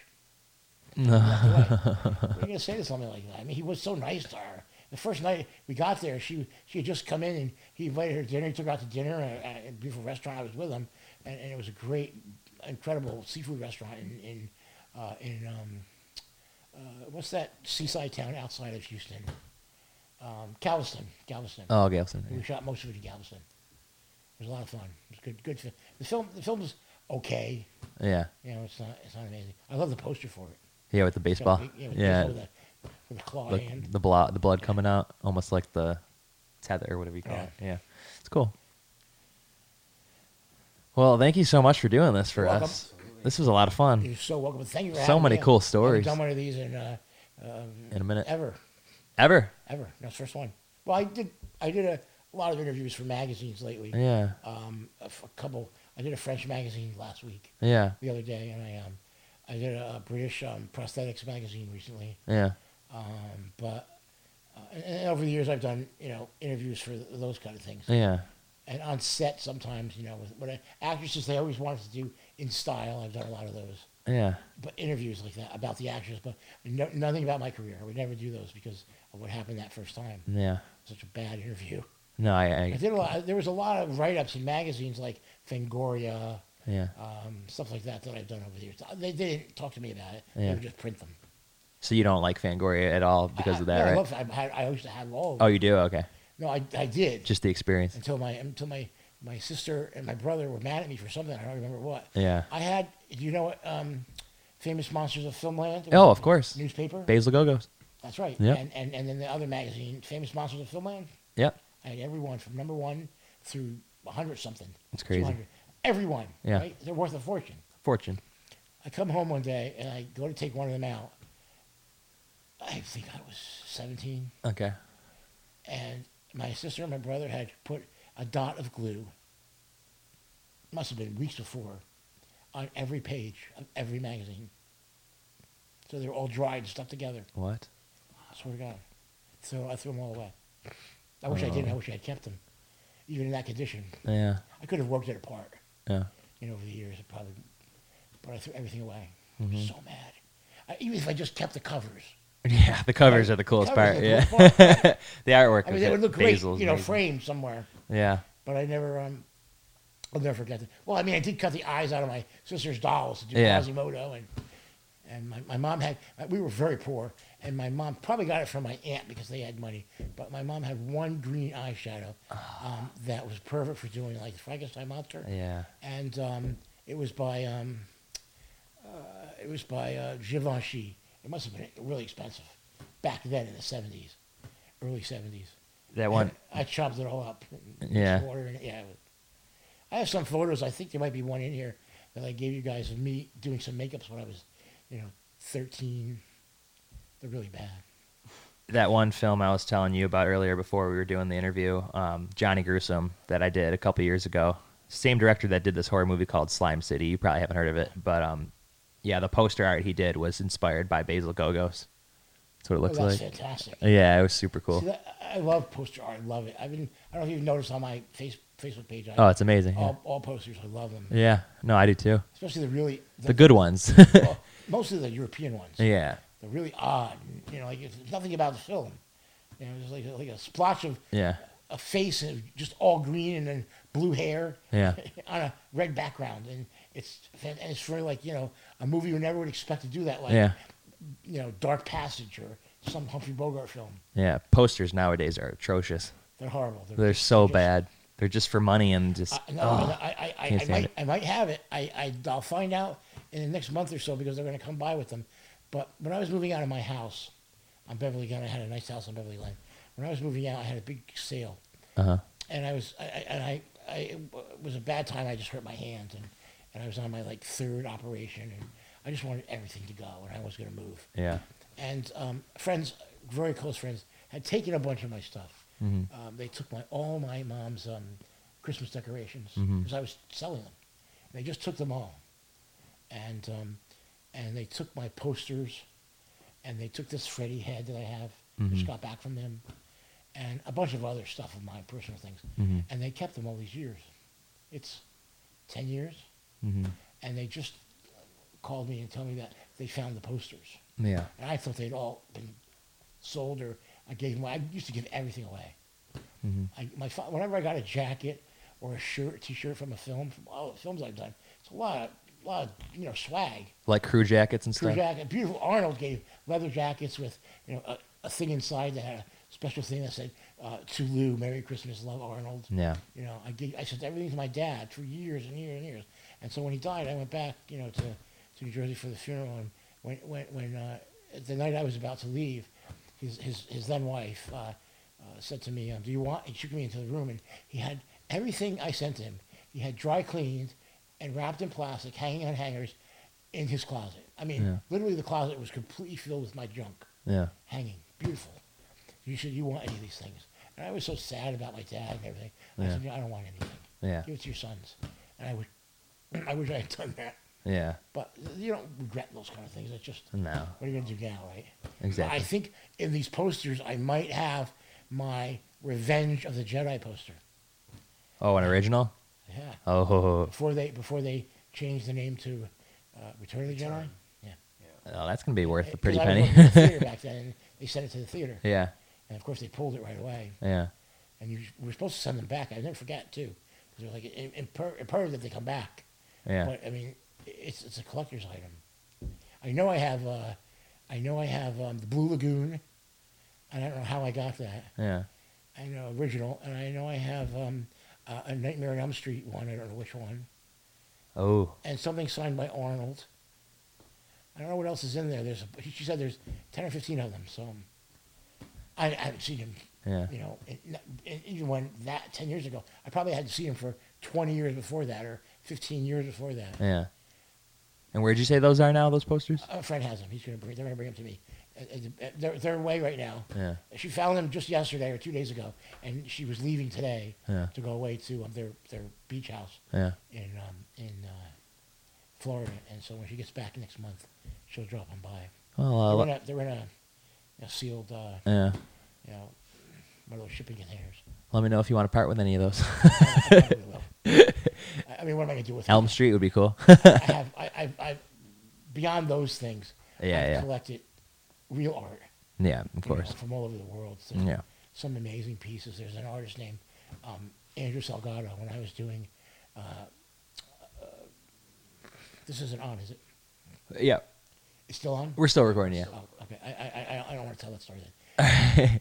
But like I said, Andrew Salgado, I went to his studio. I walked into it was for a Tooth Fairy, and they had this beautiful condo for me. And we were going to be there like 3 or 4 months. Yeah. And it was a gorgeous condo. It was a glass building. It was stunning. And on the counter when I walked in, there was one of those like L.A. Weekly kind of newspapers, but for Vancouver.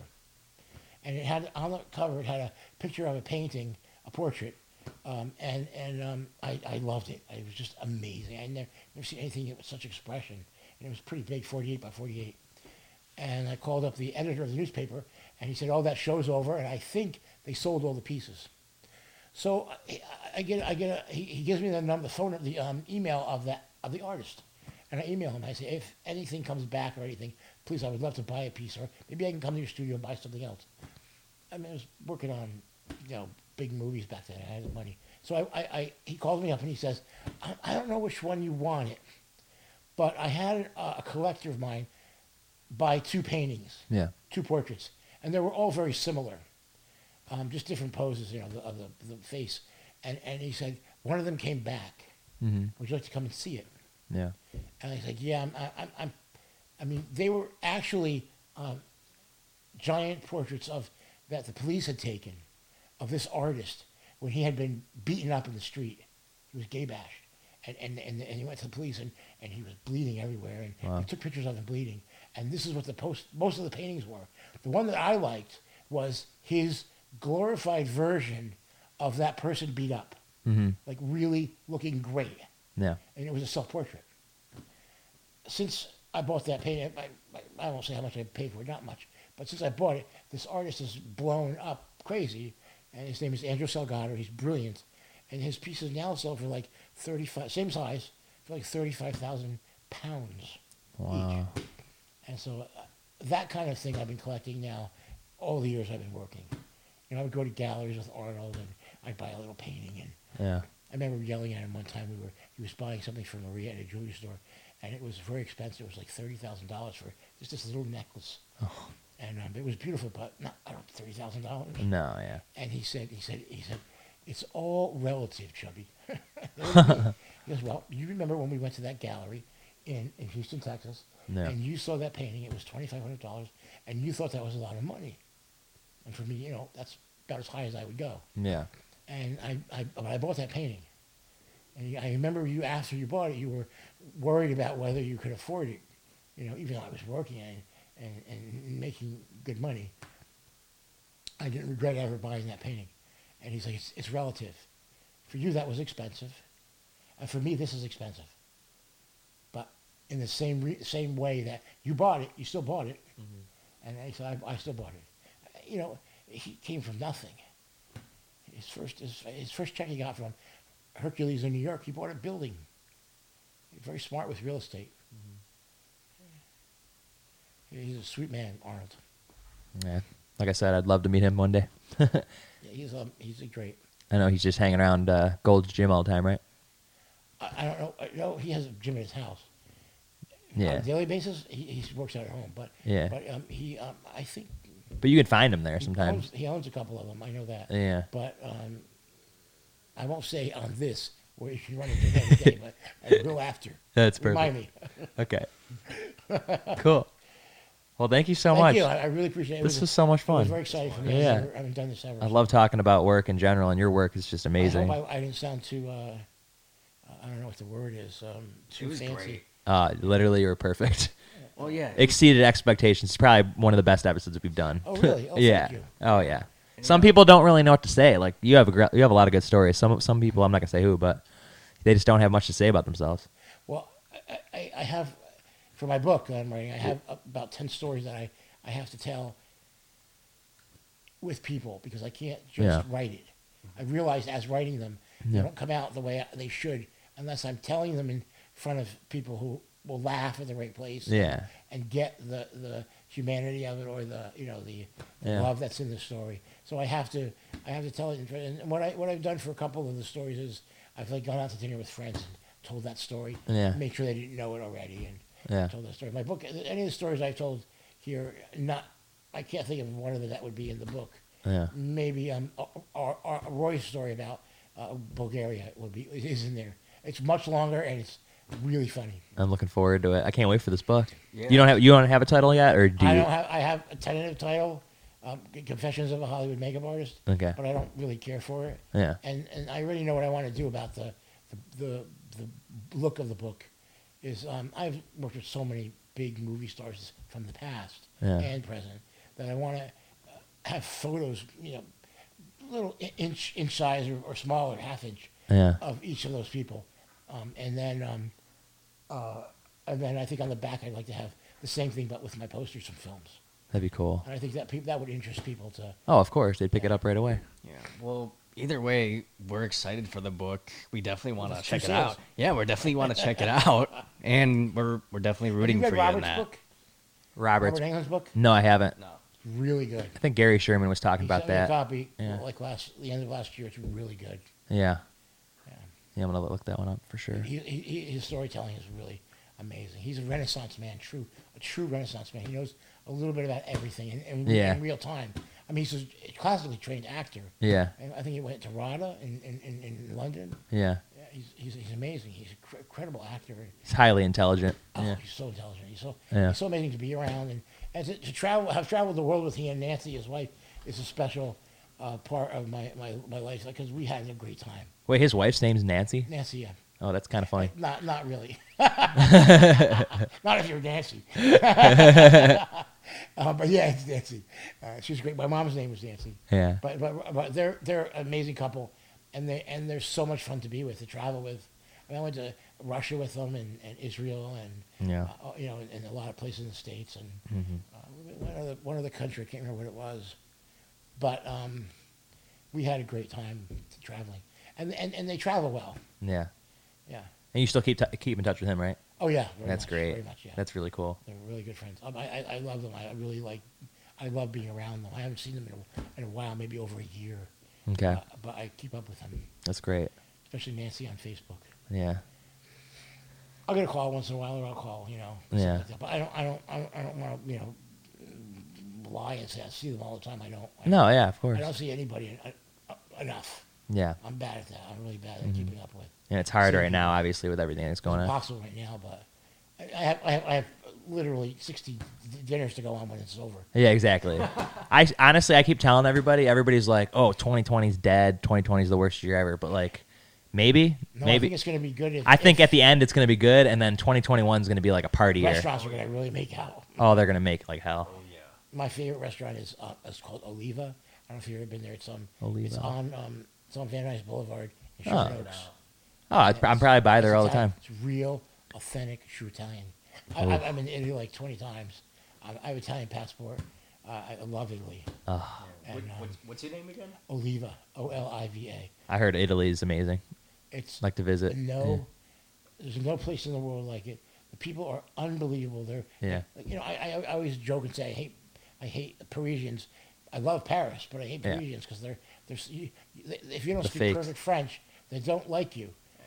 Yeah. But in Italy, if you just try, if you say grazie, like thank you, or prego, or where's the dove il bagno, where's the bathroom? Just say one or two things in Italian, Yeah. and they'll be ecstatic. Yeah. And they don't care about the rest. But Italians are, the food in Italy is, Oh, I heard it's insane. it's insane. And it's incredible. France, on the other hand, I heard is horrible. No, it's not. It's not? Well, if you like French cooking, here's But the here's people I'm interesting- talking about, like I don't- heard no, the no. The No? French people in most of France are unbelievable. Oh, They're okay. wonderful. It's just Paris, Parisians. I see. They're what you're very snooty. saying. Okay, But the rest of France, it's nice. it's gorgeous. Yeah, But beyond that, it's the people are really wonderful and sweet and loving and yeah, in Germany, they're nice. People are fantastic, but the place runs perfectly on time. The buses and the trains are on time. Yeah. And the place is unbelievably clean. Yeah. And it makes me a little nervous. yeah. You go to Italy, it's just the opposite. Mm-hmm. But you can walk up to the crappiest little place to buy a piece of pizza or a calzone or a Still sandwich. unbelievable. And it's unbelievable. Yeah, pizza here sucks. I can't stand that There's LA pizza. try there is actually a place not far from here that I used to go to, but it's on one of the side streets right off San Fernando.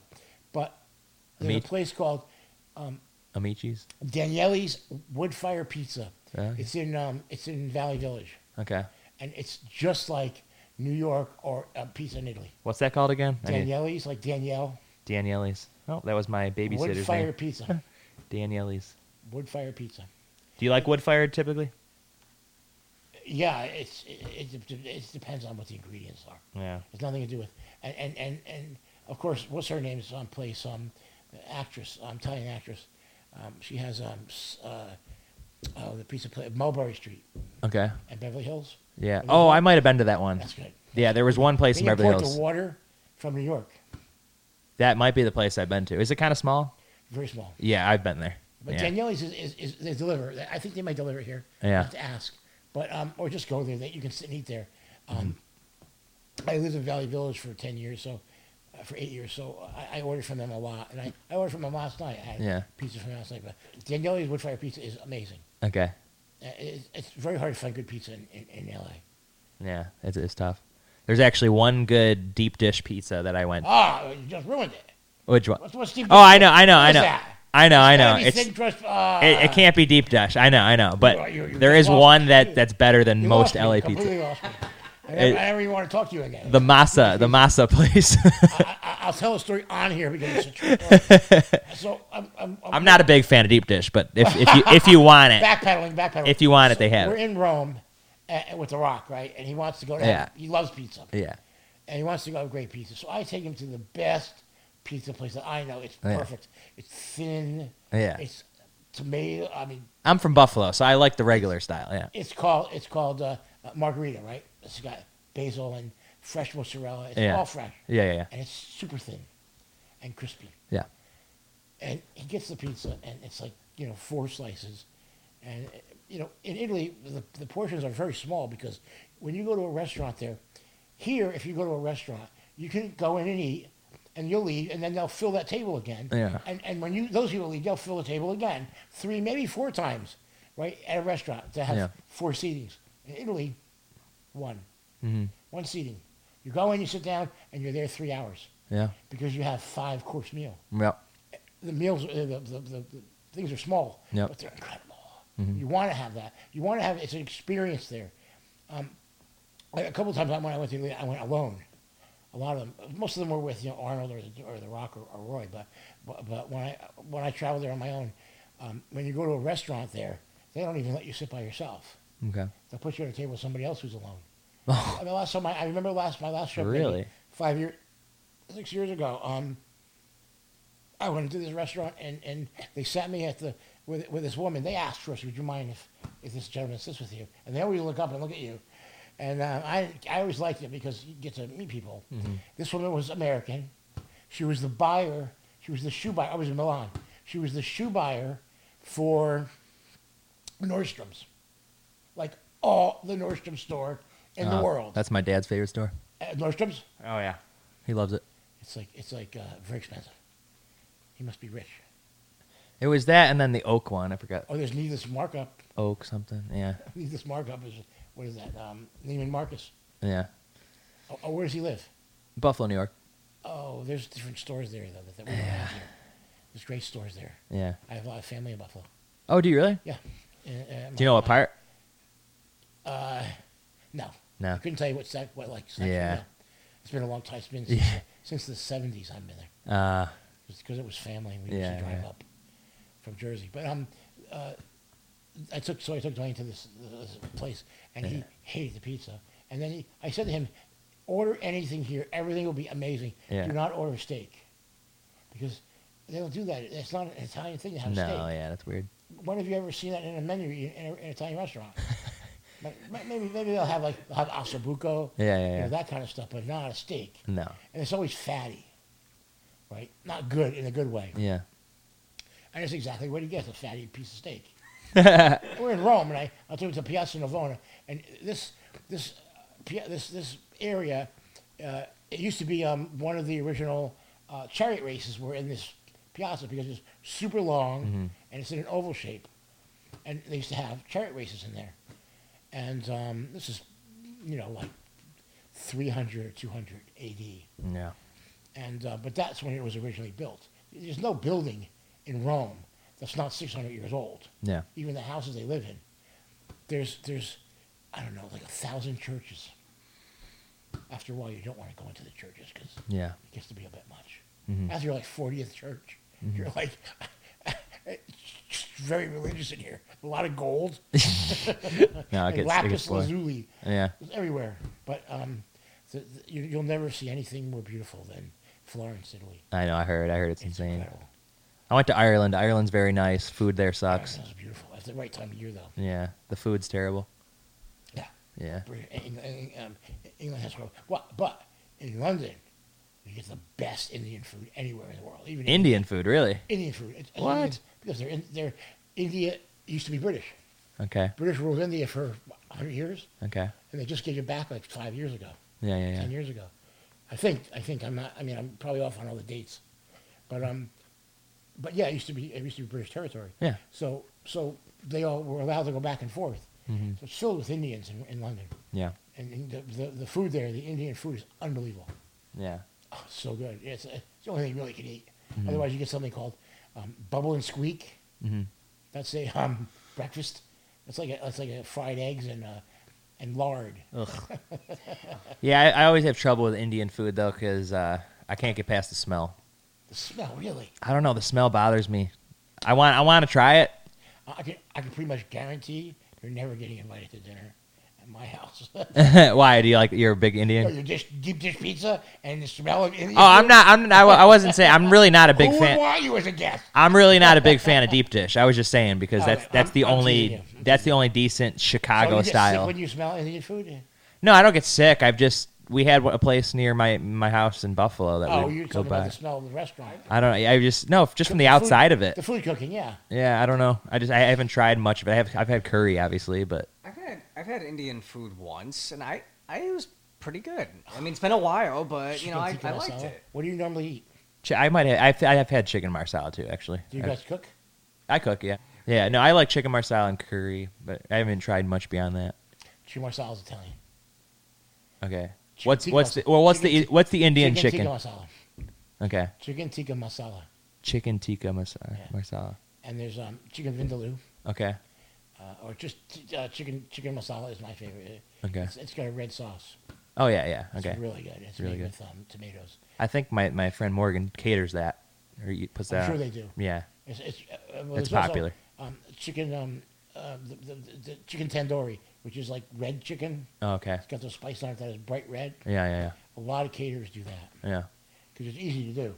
Mhm. I used to have these parties at my house in Sherman Oaks. I had a giant pool, and it was really set up for party. We're like Yeah. big, I'd have these Italian party every year, and like 600 people, and I missed that a lot. Yeah. And a couple of friends would come, and we would cook everything, Yeah. all the food, all the pastas, and we just put it out a giant buffet. And it started out with 200 people, and by the fourth one, there was 600 people. I didn't even invite 600. I only invited. They just all 200. showed up. Yeah, they just show up. I had one guy that I didn't even know he was doing this. He'd come to the first party and loved my pool so much. He lived up the street from me on Beverly Glen. I caught him in my pool one day. What? Just came A year over? later, he was jumping my fence like nearly every day, and I didn't even know it. Oh my god. It was a beautiful pool. I'll send you a picture of it. It was a gorgeous house Yeah. pool, but it was too expensive. I couldn't keep it anymore. Yeah. Yeah. The cost of what you're paying here, you get a 5-bedroom house in South Carolina, brand new 5-bedroom house with a pool. It's crazy. Seriously, Yeah. 2,100. I just saw it the other day. Really? Gorgeous house, Oh my god. stunning Yeah. for 2,100 With a pool. with a giant pool, a big brick house, beautiful brick house, Yeah. like a mansion, 5 bedrooms, 3 bathrooms. Yeah, it's typical California for you with the crazy prices. Not here, you're not gonna get that. My apartment is just 2,300, and it's only 1 bed, 1 bath. Yeah. But it's a cute place. It's a bungalow, a 1940s bungalow. You don't see yourself ever leaving California, right? or do you? I have two granddaughters who are twin 8-year-olds, and I love them so much I could never leave because of them. But Yeah. they live in Torrance. But I'd like to live near the water someday again. Yeah. I'm Pisces and I love water. Yeah, And to sit on the beach every day, it's the best. I have nothing to do. I could just as much watch, Bones at the beach than Yeah, right. sitting in my apartment. Yeah, for sure. So, and I miss having I don't miss my house. I miss the pool. Yeah. Yeah. Well, maybe when your book comes out, it'll sell 1 million copies, and we'll get you a pool. I don't know how that would work. I don't picture that. I picture 200 copies to my friends. Well, I'm gonna That's- share it that's around how I like crazy. I'm gonna make sure everybody gets one. Well, I hope Yeah. so. I hope it does well. I think it might. I'm looking forward with to the it. intro and the forward that I'll have, and Yeah. and I think the stories will be interesting. They will be interesting, and how it's being structured around Roy Scheider. I mean, amazing things we would get to, and it's not in the book, but I'll tell you a quick story. We were doing Sequest. We worked late sometimes, and Yeah. Roy and I used to like to go after work to get something to eat, a bite to eat. And Roy had the whole family there with him, so going home and getting in the kitchen and cooking something would wake everybody up. So he'd always say, let's go to the Italian restaurant we like. And well, one night it was really late. It was like 11:30, and they were closed already. But we went up to the door, and he's peeking in, and he sees people sitting at a table eating. Yeah. So, after at a restaurant, people make food for themselves or eat what's left over, whatever they do. And so he saw them in there, and he said, "They're all sitting eating. They'll serve us." And I said, "Roy, they're not gonna let us in." He goes, an original size of a movie theater screen is 60 by 40, right? Probably about that. But Yeah. but that shape at 60 by 40. And he pointed to his face. He banged on the door, and he waited a little bit, and he banged more, and I saw them get up. I said, "They're getting up." He goes, "When they get a load of the 60 by 40, they'll let us in." That's hilarious. And we did. We went in and we ate. And that was like the first time we had done that. Yeah. But we would do that after that, because we were there almost a year and a half Yeah. in Florida, in Orlando. We shot originally here in LA at Universal, and then the second season was in Florida. And we went to this restaurant a lot. Mm-hmm. And we got to know everybody who worked in there, and it was fun. We ate whatever they were eating, and sometimes I think they would wait. They knew we would come there around 11:30, so they would wait to eat. We'd get there, and they were just sitting down, and we would eat whatever they made. Yeah. We didn't even order anything. In Italy, you can do that. There's a lot of restaurants where you go in and they have a set, whatever they're making that day. Yeah. That's all you get, Yeah. and they just there's no menu, and you walk in and it's especially out in the when you go into those little towns in Tuscany, and Yeah. they don't even have a restaurant. No. No, you have to go and knock on somebody's door. Somebody will tell you. Just ask. Get into a little town. Like I rented a car on my second trip there, and I went all through Tuscany by myself. Oh, that's and cool. I would get to a town like late at night, Yeah. and check into my hotel, and I would say to the hotel, where can I get a meal at this time of night? And they say, go down to 21, just down, turn left, the yellow house, knock on the door, and they'll feed you. Yeah. And when you're done eating, they'll feed you amazing food. And when you're done, you ask them how much do I owe you, and they're like, pay whatever you think it's worth. Yeah. In Italian, they'll say it to you, and you're like, you gotta be kidding me. Of course, you pay more than you would ever have paid anyway, because it was amazing always. But I ate a lot of times like that. That sounds amazing. You can't be shy. No, you Yeah. can't be. No. Well, the other side of that is you don't eat. Yeah. No, exactly. And a lot of those hotels also don't even have hotels. Mm-hmm. They'll just say, you can go knock on the door. You just ask anybody, they know where to send you. Mm-hmm. And you could stay there. Or if a little bit nicer if you go to this house, or they'll say, don't go there, she's not nice. Italians are so open that way. Yeah. But traveling that way is so amazing. No, I'm definitely looking forward to getting out there at least at some point.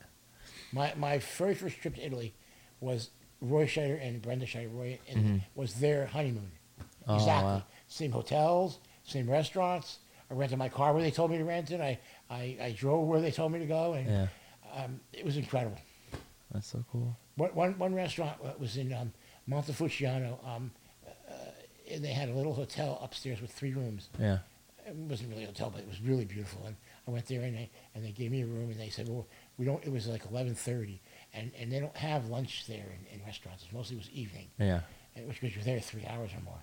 So they said, well, but come down when you're done, showering, whatever. Come down and we'll see what we can find you. And as they were cooking whatever they were cooking for that night, they would bring out to you three little meatballs or Yeah. one ravioli, and like 20 things by the time you're done, and wine. It was almost always in unmarked bottles because it would be their wine, Yeah. the house wine, and from the vineyard up the street. So crazy. And how they can tell, how they tell you to, how they know how to charge you Yeah. is they'll just point on the bottle. They'll have the bottle in front of you and they'll just go right there. Right When you there. get to there, when you drink the bottle down to there, and they'll come back and they'll go, okay, now it's here. And we're not even speaking to you. It took me a while to figure this out because they would come over and do that to my bottle because they just put a bottle on your table, always funny. a filled bottle. Yeah. And my favorite wine that I learned from being all over Italy is called Tignanello. It's amazing. It's like eating a steak cooked in butter. Really? Oh, it's so smooth and Oh. it's a little expensive. It's like 100 something. But here it's like $20. Yeah. But here it's like very expensive. But I would always, whenever I go, I always bring back a couple bottles. Yeah. But I miss Italy a lot.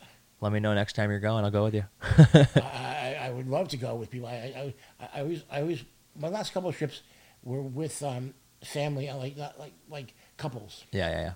and we would go like 6 couples or so. We did the Orient Express in the original cars from, like, you ever see Murder on the Orient Express? I saw the remake. I saw the original like maybe once. And even the remake, they use the same cars. But Yeah. the Orient Express, they have these cars from the 1920s.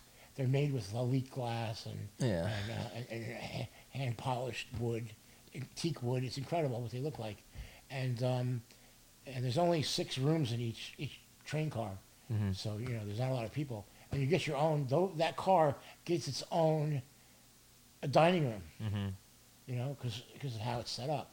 Yeah. And then it's a cordon bleu meal cooked by a cordon bleu chef, which is like 6 courses, and the trip from Rome to Venice is like 5 hours only by car. Yeah. But on the train, it's overnight. Because once you're on the car, they go so fast, like maybe 30 miles an hour. But then in the middle of the night when you're sleeping, they're going like 5 miles an hour only. But it feels the same as because it's moving. Yeah. But it's going so slow. But you're in the Orient Express, and it was incredible to do that. Oh, that's so cool. Yeah, we did a murder mystery. We did a Agatha Christie type murder mystery. Yeah. We all played characters. I was Hercule Poirot. I had a mustache. And That's a cool. Tuxedo. Yeah. Everybody. The story.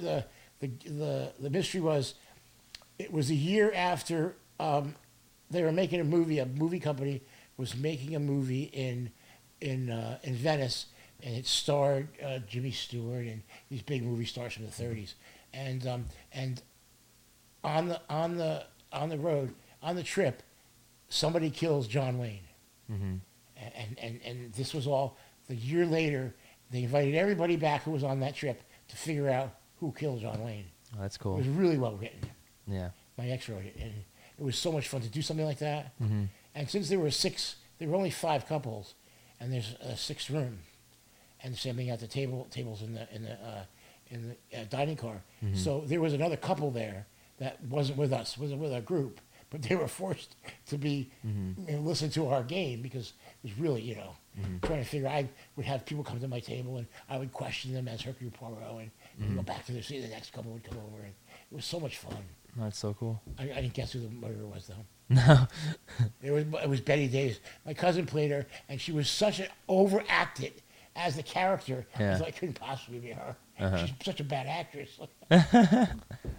We had a good time.